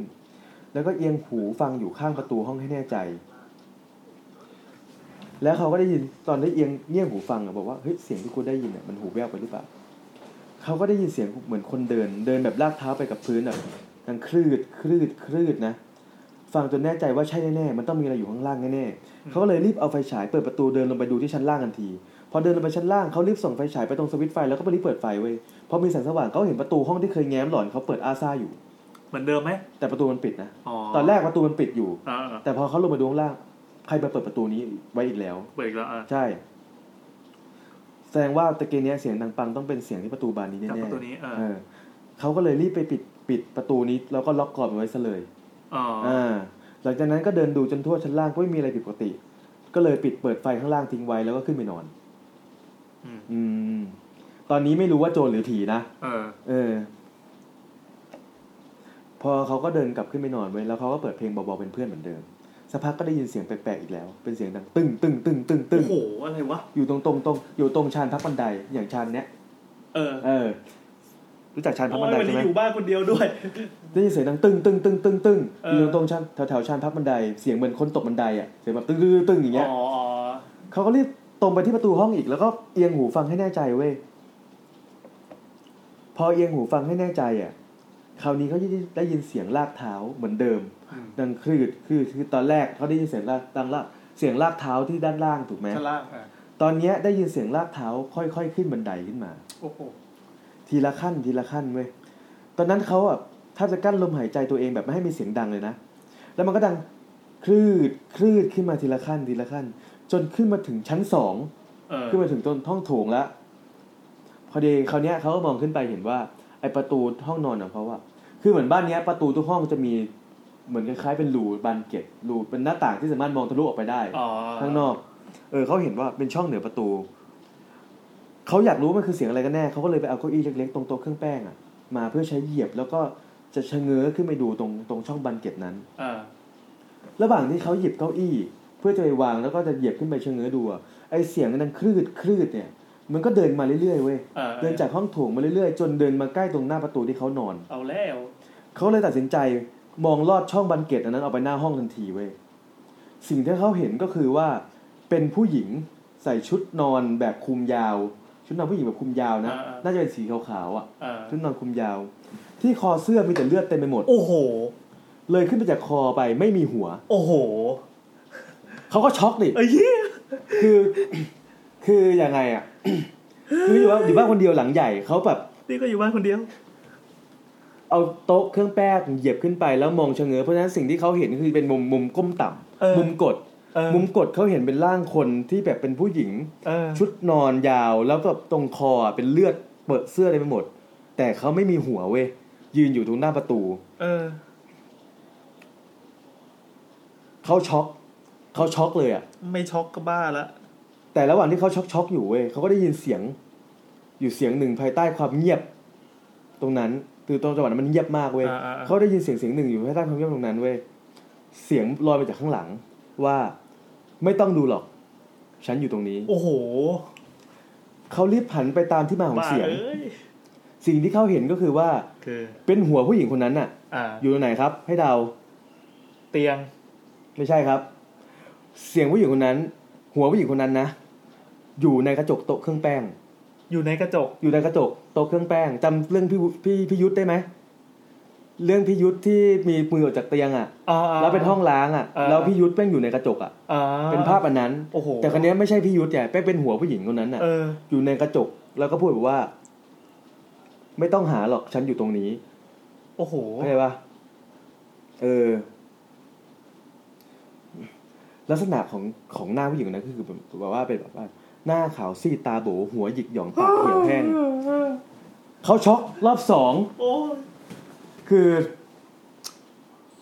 เกาะประตูชะเง้อดูอย่างนี้เห็นมุมกดไอ้เหี้ยแค่นี้ก็เหี้ยแล้วนะเหี้ยแล้วก็แบบช็อกแค่นี้ก็เหี้ยวแตกตรงนั้นเขาช็อกแบบอากาศรอบตัวมันเย็นไปหมดเลยช็อกเสร็จปุ๊บระหว่างที่เขาคิดว่าแบบคอขาดนี่หว่าแล้วก็แบบมีเสียงลอยจากข้างหลังว่าไม่ต้องหาหรอกฉันอยู่ตรงนี้เขาก็แบบวูบแบบฮึบแล้วค่อยๆหันไปดูแล้วก็เห็นอยู่เป็นโต๊ะเครื่องแป้งเป็นที่เป็นกระจกก็คืออยู่ข้างในกระจกเป็นหัวของผู้หญิงนะลอยอยู่กลางกระจกเลยเขาก็ช็อกรอบที่2เว้ยเย็นสั่งหลังวาบแบบไม่กล้าขยับตัวไปไหนเลย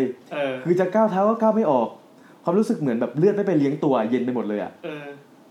พยายามรวบรวมสติได้สักพักนึงเขาก็รีบเดินลงจากเก้าอี้เปิดประตูคนนี้รีบลงจากเก้าอี้ไม่หันไปมองกันนะเปิดประตูไปเขาไม่สนใจแล้วว่าไอ้ร่างที่แบบไม่มีหัวนั้นอยู่ตรงไหนเขารีบเดินก้มหน้าเว้ยไม่มองข้างไม่มองหลังไม่มองที่อะไรมองแต่พื้นมองรีบเดินก้มหน้าเพื่อเดินลงบันไดไปชั้นล่างจะเดินออกจากบ้านแต่ไม่มองรอบๆกูมองพื้นอย่างเดียวแล้วคราวเนี้ยแต่มองพื้นสายตาคนเราแม่ง180องศาไม่ใช่200กว่าองศามันกว้างระหว่างที่มองพื้นแล้วเดินออกไปข้างล่างเขาเปิดไฟทิ้งไว้ถูกป่ะเพราะว่าตอนแรกเขาเห็นว่าเป็นโจรใช่ตอนลงไปแล้วแบบระหว่างที่มองพื้นแล้วกำลังจะเดินไปที่ประตูมุมตาทั้งสองข้างเขาเห็นมีคนเยอะเลยที่ยืนอยู่แบบยืนล้อมเขาอยู่ยืนอยู่ข้างๆล้อมด้วยซึ่งเขาไม่หันไปดูเว้ยเขาเห็นแค่จากหางตาว่ามีคนยืนอยู่เยอะแยะมากมายเขาก็แบบเขาไม่มองเขารีบเดินออกจากบ้านพอพ้นประตูบ้านได้เขาก็ใส่เกียร์หมาจ้ำอ้าวมุ่งมาตรงไปที่ตรงปากซอยระหว่างทางใช่มันมีที่พึ่งที่เดียวคือป้อมยาม2ข้างแต่พี่คิดดูนะพี่ออกจากบ้านพี่ต้องเจอไอ้บ้านตรงข้ามอีกใช่พี่ไม่รู้หรอกว่าอีป้านั้นจะออกมาเมื่อไหร่ถูกป่ะกูไม่รู้แหละกูมองพื้นรีบจ้ำอ้าวออกไปที่ป้อมยาม2ข้างทางมืดสนิทเขามองไม่เห็นอะไรทั้งนั้นเขาไม่ใช่เขามองไม่เห็นอะไรทั้งนั้นเขาไม่มองอะไรทั้งนั้นเขารีบจ้ำอ้าวออกไปไว้เห็นแต่แสงไฟตรงป้อมยามไกลๆตรงปากซอยพอวิ่งไปถึงก็เห็นแล้วว่าพอแก่ๆ นอนหลับอยู่ตรงป้อมยามก็คือรปภที่ตอนเช้าอ๋อรปภกะดึกกลางวันเป็นเด็กวัยรุ่นเห็นรปภแก่ๆนอนหลับอยู่ตรงป้อมยามเขาก็อยากตัวรปภเว้ยบอกว่าลุงช่วยผมด้วยผมโดนผีหลอกไอ้ลุงก็หลับอยู่เว้ยคือลุงก็หลับไอ้นี่ก็แบบลุงช่วยผมด้วยผมโดนผีหลอกเขาก็พูดไปหอบไปด้วยความเหนื่อยลุงยามตกใจตื่นมองหน้าเขาแล้วก็พูดว่าเป็นไรกันเป็นอะไรพอยามพูดมาเสร็จปุ๊บกลิ่นเหล้าโชยมาเลยคือยามแม่งแดกเหล้าเมาเขาเลยถามว่าลุงเมาหรือเปล่าเนี่ยลุงบอกเปล่าลุงไม่ได้เมาลุงแค่กินย้อมใจไปงั้นแหละว่าแต่คุณไปเจออะไรมาถึงได้หอบแขกแบบนี้ผีลุงผีผู้หญิงไม่มีหัวเขาก็เขย่าแขนลุงไว้บอกว่าลุงช่วยผมด้วยลุงแกก็สะบัดแขนออกเฮ้ยเจอผีไม่บอกพระสิไปบอกลุงช่วยอะไรได้เลยไอ้เจ๊ก็แบบคนเล่าแบบโหลุงพูดไปเล่นไปดึกป่านนี้ที่ไหนมีพระล่ะลุงแกก็หัวเราะหึในลำคองั้นก็รออยู่ตรงนี้แหละอยู่กับลุงจนถึงเช้าแล้วกันเดี๋ยวพระมาก็ค่อยบอกพระตอนเช้าแล้วกันอะไรเงี้ยพูดจบแกก็หลับต่อเว้ยลุงแกก็หลับต่อไม่สนใจเป็นยามได้ไงวะเขาก็ไม่รู้จะทำยังไงเขาก็ไม่รู้จะทำยังไงเขาก็เลยล้วงกระเป๋ากางเกงดูมีตังค์อยู่แบงค์100อยู่พอดีลุงมีเหล้าเปล่าผมขอซื้อหน่อยเอาไป100 นึงเลยอะไรลุงแกลืมตามาดูก็เฮ้ยลุงไม่ขายหรอกแต่แบ่งให้จิตย้อมใจได้นิดหน่อยนะมันมีจำนวนจำกัดคิดภาพลุงขี้เมาที่แบบว่าแดกเหล้าเป็นเป๊กๆอ่ะพูดจบแกก็ล้วงขวดเหล้าขาวออกจากโต๊ะที่แกนั่งเขาก็มาซดไป1 ทีคือคนเหล้าก็เอามาซดไป1 ทีตอนระหว่างซดลุงยันก็มองตามเหมือนกลัวจะเสียงของเหมือนตัวมันจะกินเยอะไปหรือเปล่าอะไรเงี้ยเพราะจิตนึกว่าเหมือนกี้แย่งขนมเปิดมาหันมาตาขวางเพราะจิตไปอีกหนึ่งก็รู้สึกเหมือนท้องไส้ที่ปั่นป่วนเมื่อสักครู่เริ่มรู้สึกอุ่นๆอ๋อโอเคเหมือนแบบได้สติลุงจับขวดเหล้าไปกระดกอีกทีนึงก่อนที่จะเอาขวดไปเก็บที่เดิมเขาถามว่าลุงผมถามจริงเถอะลุงอยู่ตรงนี้มานานหรือยังแกก็ตอบว่าก็นานพอดูคนเล่าก็เลยถามว่าแล้วลุงรู้จักผู้หญิงเจ้าของบ้านที่ผมเช่าอยู่ไหมลุงเหมือนเป็น NPC นะเป็นบอทแล้วลุงรู้จักผู้หญิงเจ้าของบ้านที่ผมเช่าอยู่ไหมลุงยามมองหน้าเขาเขม็งรู้จักสิยายคุณนายเจ้าของบ้านที่ชอบทาปากแดงๆใช่ไหมเขาก็พยักหน้าใช่ลุงก็บอกว่ายายคนนั้นน่ะเสียชีวิตไปตั้งแต่ปีที่แล้วแต่มันเป็นคนเดียวกับที่เขามาเซ็นสัญญาเมื่อ5 วันที่แล้วนะเขาก็ตกใจลุงว่าไงนะตอนนั้นคือมาคุยเป็นล็อกเป็นเวรเลยนะใช่บอกลุงว่ายังไงนะอะไรเงี้ยลุงก็บอกว่าก็ยายคนนั้นน่ะเสียไปตั้งแต่ปีที่แล้วเขาถูกคนที่มาเช่าคนก่อนแทงตายในบ้านหลังนั้นแหละโอ้โห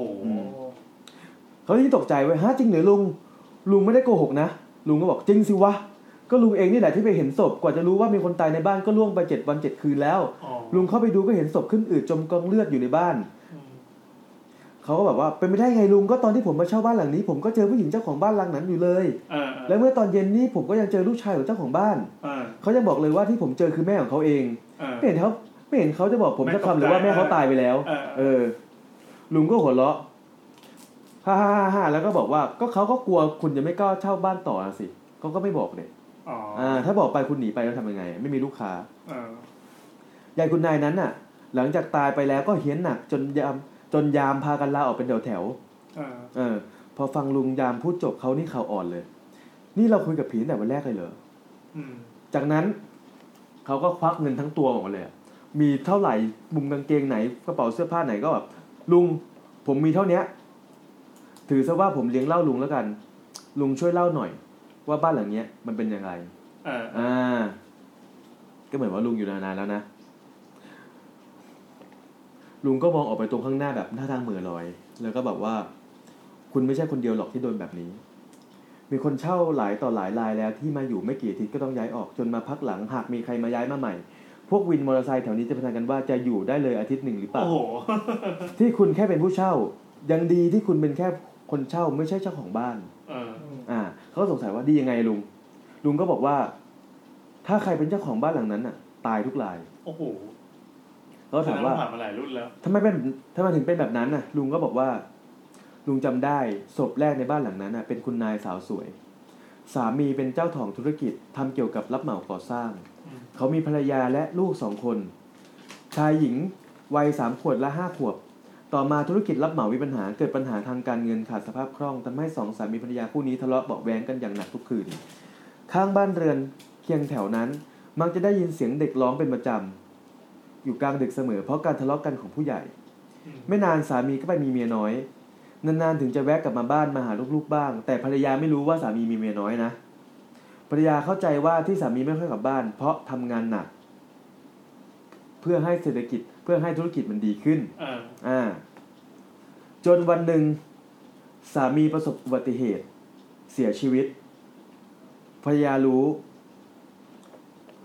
ว่าสามีประสบอุบัติเหตุคือขับรถชนแต่สิ่งที่ภรรยารู้เพิ่มก็คือว่าผัวเขาไม่ได้เสียแค่คนเดียวที่ไปด้วยก็คือไปกับเมียน้อยใช่เมียน้อยเสียอยู่ข้างๆด้วยคือตอนแรกไม่รู้ว่าเป็นเมียน้อยเว้ยรู้ว่ามีผู้หญิงเสียอยู่ข้างๆด้วยแล้วก็มาทราบภายหลังจากจัดงานศพเสร็จแล้วว่าผู้หญิงคนนั้นคือเมียน้อย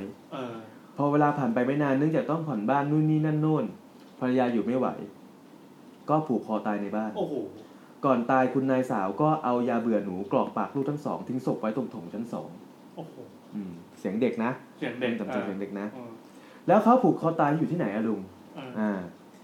ก็ที่ห้องเล็กชั้นล่างติดกับบันไดทางขึ้นนั่นแหละห้องนอนเล็กห้องที่มีเปิดประตูเปิดปิด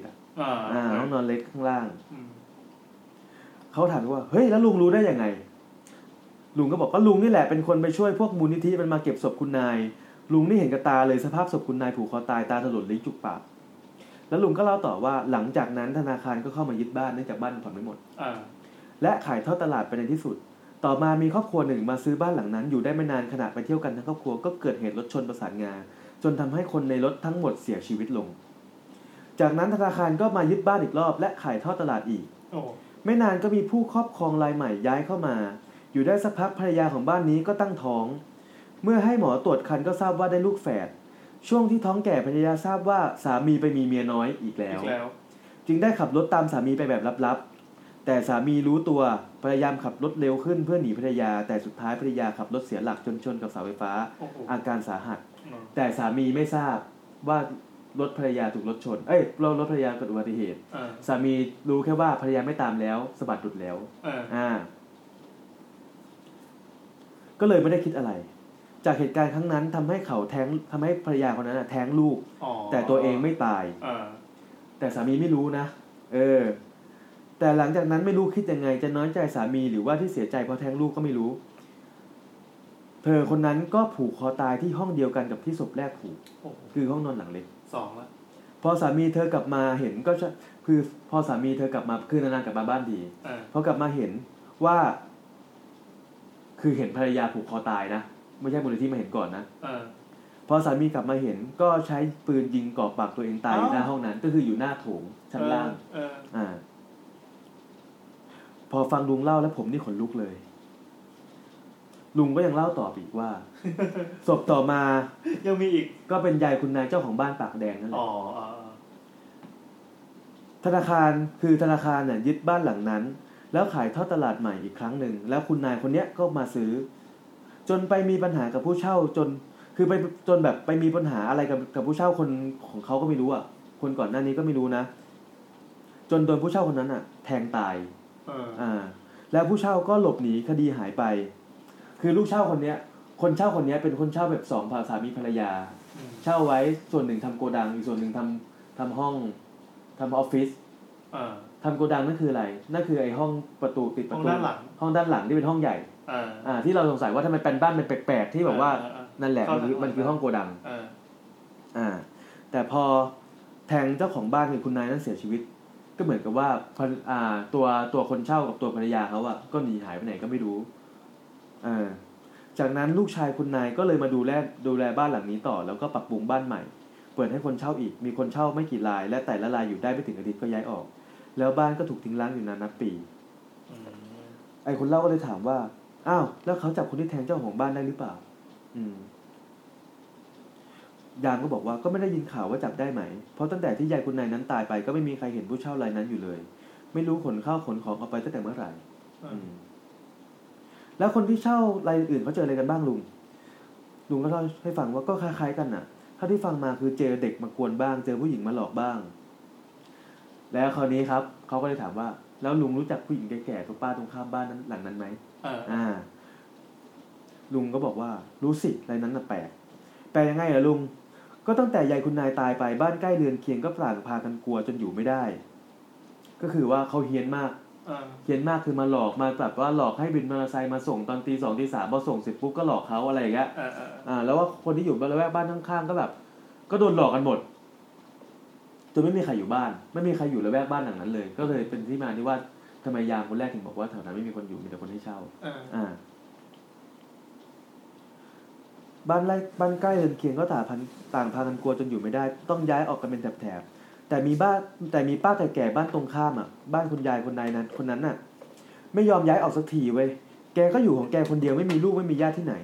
จนวันหนึ่งแกก็ตกบันไดจากชั้น2ลงมาคอหักตายอยู่ในบ้านก็ตายอีกไม่มีใครไปเจอ3 วัน 3 คืนรปภถึงไปเจอศพก็แจ้งให้ญาติมาจัดแจงทุกอย่างบ้านก็ถูกทิ้งร้างอยู่ได้สักพักอยู่ๆก็มีคนในบ้านเขานั่นแหละเฮโลกันมาขนข้าวขนของออกจากบ้านป้าไปทั้งหมดเห็นเขาเล่ากันว่าป้าแกมีพินัยกรรมซ่อนไว้ในบ้านญาติเลยพากันหากันใหญ่หาไม่เจอก็พากันทุบกำแพงทุบผนังทุบหน้าต่างหาพินัยกรรมกันจนบ้านเป็นสภาพอย่างที่เห็นแล้วก็ทิ้งร้างไว้อย่างนั้นจนถึงทุกวันนี้แล้วก็อยู่ๆลุงก็พูดขึ้นมาว่าแต่เรื่องผีหัวขาดที่คุณบอกเนี่ยที่คุณเจอลุงไม่เคยได้ยินมาก่อนเลยนะเป็นผีตัวใหม่พอคุยกันไปสักพักเว้ยไอ้คนเล่าก็ไม่รู้ว่างีบกลับไปเมื่อไหร่ไม่รู้ตัวอีกทีคือว่าตอนมีคนมาสะกิดเรียกพี่พอเขาลืมตาขึ้นมาก็เห็นรปภหนุ่มที่เขาเจอวันแรกกำลังเรียกเขาอยู่เขาก็มองไปรอบๆเห็นตัวเองนั่งอยู่ที่ป้อมยามก็งงว่าเอ้ยเรามานั่งตรงนี้ได้ยังไงนั่งดิ้งอยู่แป๊บนึงก็ก็เมื่อคืนก็คุยอยู่กับลุงรปภคนนั้นนี่หว่าแล้วลุงยามหายไปไหนแล้ววะอย่าบอกนะไม่หักมุมขนาดนั้นแล้วรปภคนนั้นก็เลยชี้ไปที่ถนนโน่นแกปั่นจักรยานกลับบ้านไปแล้วไปเขาก็เลยถามว่านี่มันกี่โมงแล้วรปภก็เลยตอบว่า 7:00 นกว่าแล้วเขาเลยถามว่าแล้วน้องไม่เข้าเวรกะกลางคืนแล้วเหรอรปภหนุ่มคนนั้นก็เลยใส่หัวเราะบอกว่าไม่พี่ของผมดึกสุดก็ 19:00 นตอนนั้นลุงแกก็อยู่ยันเช้าเขาก็เอามือสำรวจไปตามกระเป๋ากางเกงไว้ไม่มีกระเป๋าตังค์ไม่มีมือถือก็เลยนึกขึ้นได้ว่าเมื่อคืนวิ่งออกมาจากบ้านไม่ได้เอาอะไรติดตัวมันสักอย่างเขาเลยวานรปภให้ช่วยเดินไปที่บ้านเป็นเพื่อนหน่อยพอถึงประตูหน้าบ้านรปภก็บอกว่าผมรออยู่นี่นะครับ เขาก็หันไปมองรปภเฮ้ยมาด้วยกันดินี่ขนาดกลางวันนะแค่ก้าวเท้าเข้าไปในบ้านก็ยังขนลุกแล้วเขาเดินไปดึงมือรปภเว้ยให้เดินตามเข้ามาเลยบอกว่ามึงอย่ารอมึงเข้ามาในบ้านกับกูเขาก็เดินนำขึ้นไปชั้น2มีรปภเดินตามมาติดๆตอนจะก้าวขึ้นบันไดก็อดใจไม่ได้ที่จะเหลือบมองประตูห้องนอนชั้นล่างเปิดไหมแค่เห็นไม่เปิดแต่เห็นแค่บานประตูก็แทบจะเข้าขาไม่ออกแล้วก็คือรู้แล้วว่าให้ห้องเนี้ยมันผูกคอตายมา2 ศพแล้วถูกแต่ตอนนี้ล็อกไว้นี่ใช่ขึ้นมาถึงชั้นบนได้เขาก็รีบเข้าไปในห้องนอนหยิบเอากระเป๋าตังค์กับมือถือแล้วรีบวิ่งลงมาชั้นล่างอย่างรวดเร็วลงไม่รอแบบวิ่งลงมาแบบไม่รอรปภเว้ยอยู่ก็วิ่งรปภก็ตกใจก็เลยรีบวิ่งตามเขาลงมาด้วยพอออกมาจากบ้านได้ก็ขอบใจรปภหนุ่มที่อุตส่าห์มาเป็นเพื่อนแล้วเขาก็เดินไปหน้าองค์การโทรหาแฟนรับสายแล้วถามว่ามีอะไรโทรมาแต่เช้าเลยเขาก็เลยบอกแฟนไปว่าเราต้องหาที่อยู่กันใหม่แล้วล่ะแฟนได้ยินก็เหมือนดีใจก็รู้สึกเสียดายเงินมัดจำแต่เขาบอกว่าไม่ต้องเสียดายหรอกคิดซะว่าทำบุญแฟนถามว่าแล้วพี่จะย้ายวันไหนเขาบอกว่าวันนี้เลยเธอกลับมาจากบ้านได้แล้วมาช่วยกันเก็บของแฟนรับปากว่าโอเคนะมาถึงวันนี้นะอาจจะถึงบ่ายๆหน่อยส่วนเขาก็เลยออกไปจองห้องเช่าใหม่ก็คงแถวเดิมที่เคยพักหลังจากวางหูเสร็จเขาก็ขึ้นแท็กซี่ไปหาคอนโดที่เขาคือกลับไปอยู่คอนโดที่ตัวเองย้ายออกมาแหละหลังจากจัดแจงเงินมัดจำและได้ห้องพักแล้วเขาก็เผลอเงียบอยู่ที่คอนโดนั่นแหละด้วยความเพลียมันรู้สึกตัวอีกทีนึงตอนมีสายเข้าดูนาฬิกาก็ราวๆประมาณ 2:00 กว่าแฟนโทรมาบอกว่าใกล้ถึงบ้านเช่าหลังนั้นแล้วเขาเลยรีบนั่งแท็กซี่ออกไปเจอแฟนที่บ้านหลังนั้นทันทีทั้ง2คนมาถึงบ้านเขาเวลาไล่เลี่ยงกันประมาณ 3:00 เศษนะพอเข้าบ้านได้ก็รีบขึ้นไปที่ห้องนอนใหญ่จัดแจงเก็บเสื้อผ้าสิ่งของเครื่องใช้ต่างๆทันที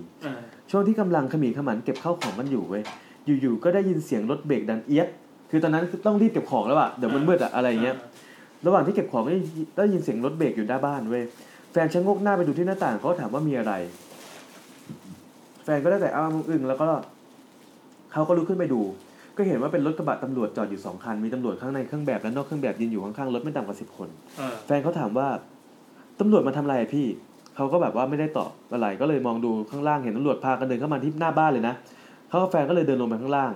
เปิดประตูบ้านออกไปก็เห็นตำรวจยืนรออยู่หน้าบ้านเขาถามว่ามีอะไรกันคุณตำรวจตำรวจนายหนึ่งถามว่าคุณเป็นเจ้าของบ้านหรือเปล่าคนเล่าก็เลยบอกว่าเฮ้ยเปล่าผมไม่ใช่ผมเป็นเจ้าของบ้านผมเป็นคนแค่คนมาเช่าพูดยังไม่ทันจบเจ้าหน้าที่ก็ชี้มือกันไปทางที่ทางหน้าบ้านบอกว่าโน่นเจ้าของบ้านมาแล้วก็คือลูกชายของคุณนายคนนั้นเดินมาเขาก็เริ่มไอ้คนเช่าไอ้คนเล่าก็เริ่มงงว่ามันเกิดอะไรขึ้น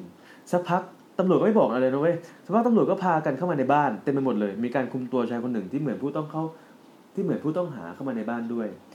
เขายืนดูไปมาอยู่สักพักแล้วเลยถามเจ้าหน้าที่คนหนึ่งได้ใจความว่าเมื่อคืนประมาณ 02:00 อยู่ๆผู้ต้องหารายเนี้ยก็วิ่งแบบหน้าตาตื่นเข้ามาที่สถานีตำรวจบอกว่ามามอบตัวตำรวจซักไซได้เรียงจนได้ใจความว่ามามอบตัวคดีแทงเจ้าของบ้านตายคุณนายไอ้ที่คนเช่าคนก่อนเนี่ยที่หนีไปตำรวจจึงมาส่งที่สน.ในพื้นที่ที่เกิดเหตุช่วงควบคุมคนร้ายไว้คนร้ายเอาแต่พร่ำเพ้อว่าในที่สน.เมื่อคืนนะคนร้ายเอาแต่พร่ำเพ้อว่าแบบยอมแล้วกลัวแล้วยอมรับแล้วอย่าทำฉันเลยบางทีเงียบๆอยู่ก็ร้องโวยวายออกมาที่ห้องขังเหมือนหลอนน่ะมีการสั่นกลัวตลอดเวลาหลังจากสอบสวนคนร้ายก็รับสารภาพว่าเขาได้ฆ่าภรรยาของเขาเองเขาอ้างว่าเขาเมายาบ้าเห็นภรรยาเป็นผีที่มาบีบคอเขาก็เลยชกภรรยาจนสลบแล้วก็เอามีดปังตอฟันคอภรรยาไปหลายทีจนคอขาดผีคอขาดนะตำรวจก็เลยถามต่อว่าทำไมถึงต้องฆ่าเจ้าของบ้านด้วยคือฆ่าภรรยาแล้วทำไมต้องฆ่าเจ้าของบ้านด้วยอะไรเจ้าของบ้านมาเกี่ยวอะไรผู้ร้ายก็เลยตอบว่าเจ้าของบ้านตอนมาหาทีไรก็ชอบมาถามถึงแล้วว่าแฟนไปไหนด้วยความระแวงว่าเจ้าของบ้านจะรู้เรื่องที่ตัวเองเป็นคนฆ่าภรรยาก็เลยใช้มีดแทงเจ้าของบ้านจนตายแล้วก็หนีออกมาทางตำรวจก็เลยถามว่าแล้วทำไมตั้งนานเพิ่งมามอบตัวผู้ร้ายตอบว่าวันอื่นๆมันไม่เคยมาหาผมเลยอยู่เมื่อคืนมันก็มาหาผมเล่นซะเอาผมไม่ได้หลับไม่ได้นอนกันเลยตำรวจก็ถามว่ามันไหนมาหาภรรยาหรือเจ้าของบ้านคนร้ายก็บอกว่าภรรยาที่มาหาเป็นภรรยาที่มาหาเขาจากนั้นก็ทำแผนกันในบ้านใช่ไหมไอ้คนเล่าก็ยืนดูตำรวจทำแผนกันในบ้านอยู่ตำรวจถามว่าพอฆ่าภรรยาแล้วเอาศพไปที่ไหนคนร้ายก็เลยพาไปชี้ตรงประตูหลังบ้านที่ติดตายที่เปิดประตูไม่ได้จริงๆก็คือว่าจริงๆมันไม่ได้ปิดตายถูกไหมมันถูกปูนเทขึ้นมาขวางประตูอยู่ถูกปะที่ผมเล่าไปตอนแรกก็คือว่าที่ปูนมันขึ้นมาตรงนั้นเพราะว่าเขาเอาศพภรรยาไปฝังไว้ตรงนั้นแล้วก็บอกปูนข้างบนใช่เพราะเขาเห็นพื้นปูนตรงห้องนั้นตรงห้องโกดังนั้นมันแตกๆอยู่ง่ายทุบง่ายเขาก็เลยทุบพื้นตรงนั้นพอทุบแล้วเปิดออกมามันก็เป็นโพรงพอดีก็เลยส่งภรรยาใส่เข้าไปแล้วพอโบกปูนทับเสร็จปุ๊บมันผูกโบกไม่เสมอกันมันก็เลยนูนขึ้นมาทำให้เปิดประตูไม่ได้ตำรวจก็เลยถามว่าพอแบบว่าเขาก็เลยแบบว่าก็มาทุบดูก็บอกว่าก็เห็นศพอยู่นะแต่ไม่มีหัวตำรวจก็ถามว่าแล้วหัวเอาไปไว้ที่ไหนไม่ได้โบกปูนก็ไว้ด้วยกันเหรออะไรอย่างเงี้ยผู้ต้องหาสายหน้าแล้วบอกว่าแล้วก็พาเดินขึ้นไปที่ห้องน้ำชั้นบนคนก็รีบกูกันตามขึ้นไปพอไปถึงห้องน้ำชั้นบนผู้ต้องหาก็ชี้ขึ้นไปบนฝ้าบอกว่าผมเอาหัวไว้ข้างบนนั้นตำรวจก็ถามย้ำว่าหัวน่ะเก็บไว้ตรงนี้เหรอ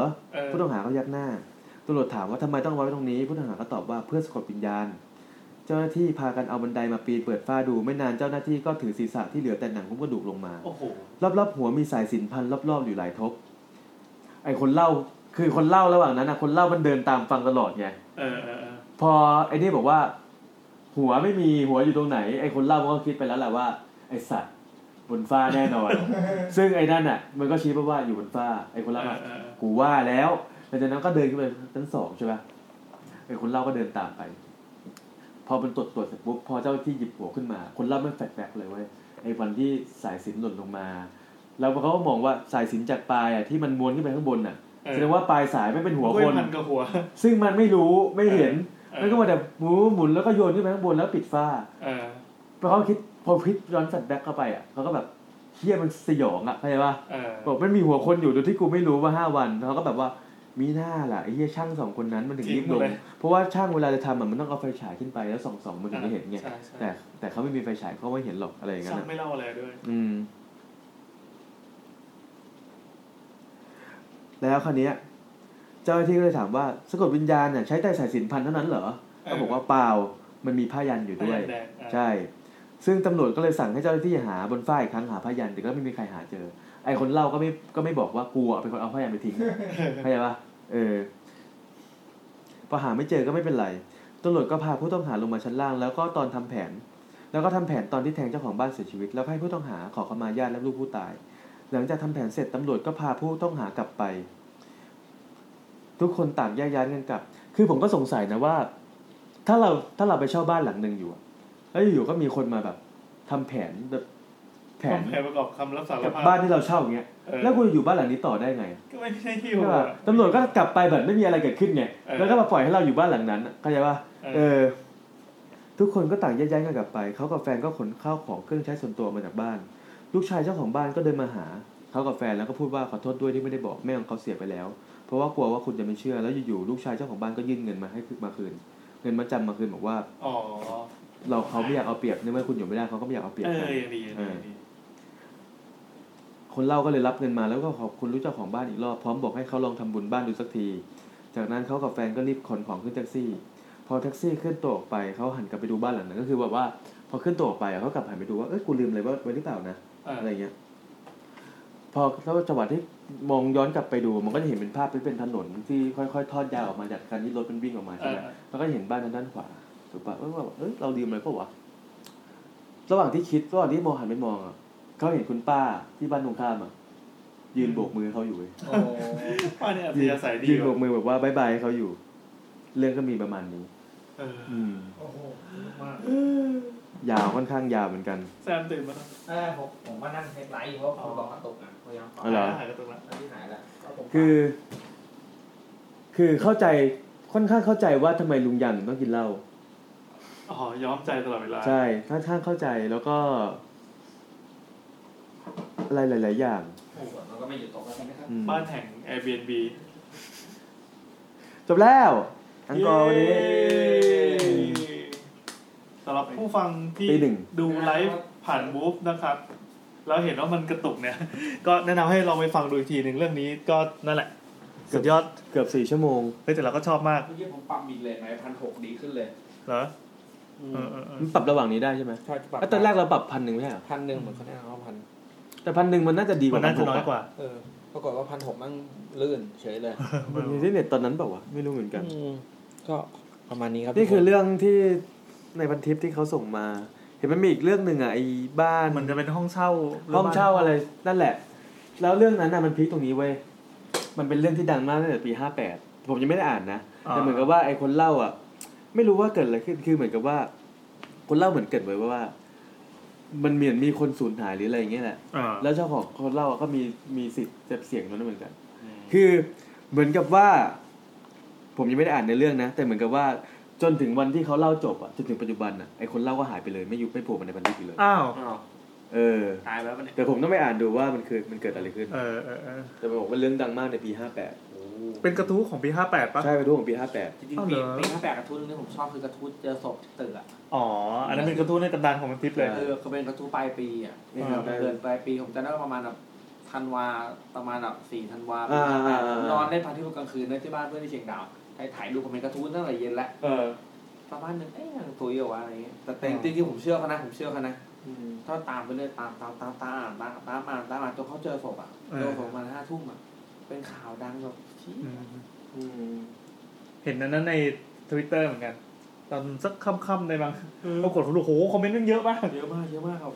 อะไรวะเนี่ยอันที่เขาบอกอันนี้เป็นหนึ่งในตำนานของวันทิพย์ที่มันเรียวไงมันเรียวมันแบบมันอัปทูเดตตลอดเวลานี่ก็เรียวมากคือฝนตกตอนนี้ก็ล่อไป 1:00 กว่านะครับก็ขอบคุณไหนบอกจะเที่ยงคืนไงพี่ขอบคุณที่ทนฟังครับผมมาจนจบนะครับวันนี้ก็ประมาณนี้ขอบคุณทุกคนมากครับลงซาคาเร็วนะพี่แอนคิดว่าเดี๋ยวถ้าแซมทำเทคมาให้เราแล้วน่าจะลงตอนสักบ่ายด้วยเดี๋ยวนี้ขยับมาบ่ายแล้วโอเคกลางคืนจะได้ไม่ต้องเสียเวลากังวลทำอันนี้โอเคแล้วก็สำหรับใครที่มีเรื่องเล่านะครับก็ส่งมาได้ EP หน้าเราเป็นเรื่องผีโรงเรียนอีกครั้งนึง ครับผม แล้วก็หลังๆเราเริ่มมีคนที่ไปเจอเรื่องผีที่น่ากลัวแล้วก็ส่งมาอังกอร์เพื่อว่าอยากฟังแบบเวอร์ชันนัด cover ให้อะไรเงี้ยก็ดีเหมือนกันเมื่อวานนี้ได้ฟังทีโยดจริงอาจารย์คือตอนขับรถจากหัวหินน่ะจำได้ว่าเปิดทีโยดตอนประมาณดูหัวหินคือออกหัวหินใช่จนถึงมาจบตอนเหนือถนนบรรทัดทองอ่ะโอ้โหแม่งเกือบ2 ชั่วโมงไงถึงถนนบรรทัดทองจะเลี้ยวขวาเข้าเพชรบุรีแล้วอ่ะแต่แบบจะถึงคอนโดแล้วอ่ะไม่พอไปเรื่องพันทิปแล้วมันยาวๆละเอียดเยอะมันต้องมานั่งถึงอ่านถึงนี่มันนั่งย่อยใช่มันไม่เหมือนแบบเราฟัง The Ghost หรือ The Shock Radio มามันสรุปใจความได้ง่ายกว่าจริงไม่มีเวลาทำกันบ้านด้วยแหละอันนี้ก็ทำในหน้าร้านกาแฟนั่นแหละดีโอเคครับสำหรับวันนี้ก็3 ชั่วโมง 57 นาทีลาไปก่อนเดี๋ยวแซมจะไปดูรถคันนั้นไปแล้วมีฝนตกไปไม่ได้แล้วกลับบ้านไปดูก็ได้ลุงเขาเปียกๆไปช่วยเดี๋ยวเปียกโอเคสวัสดีครับสวัสดีครับ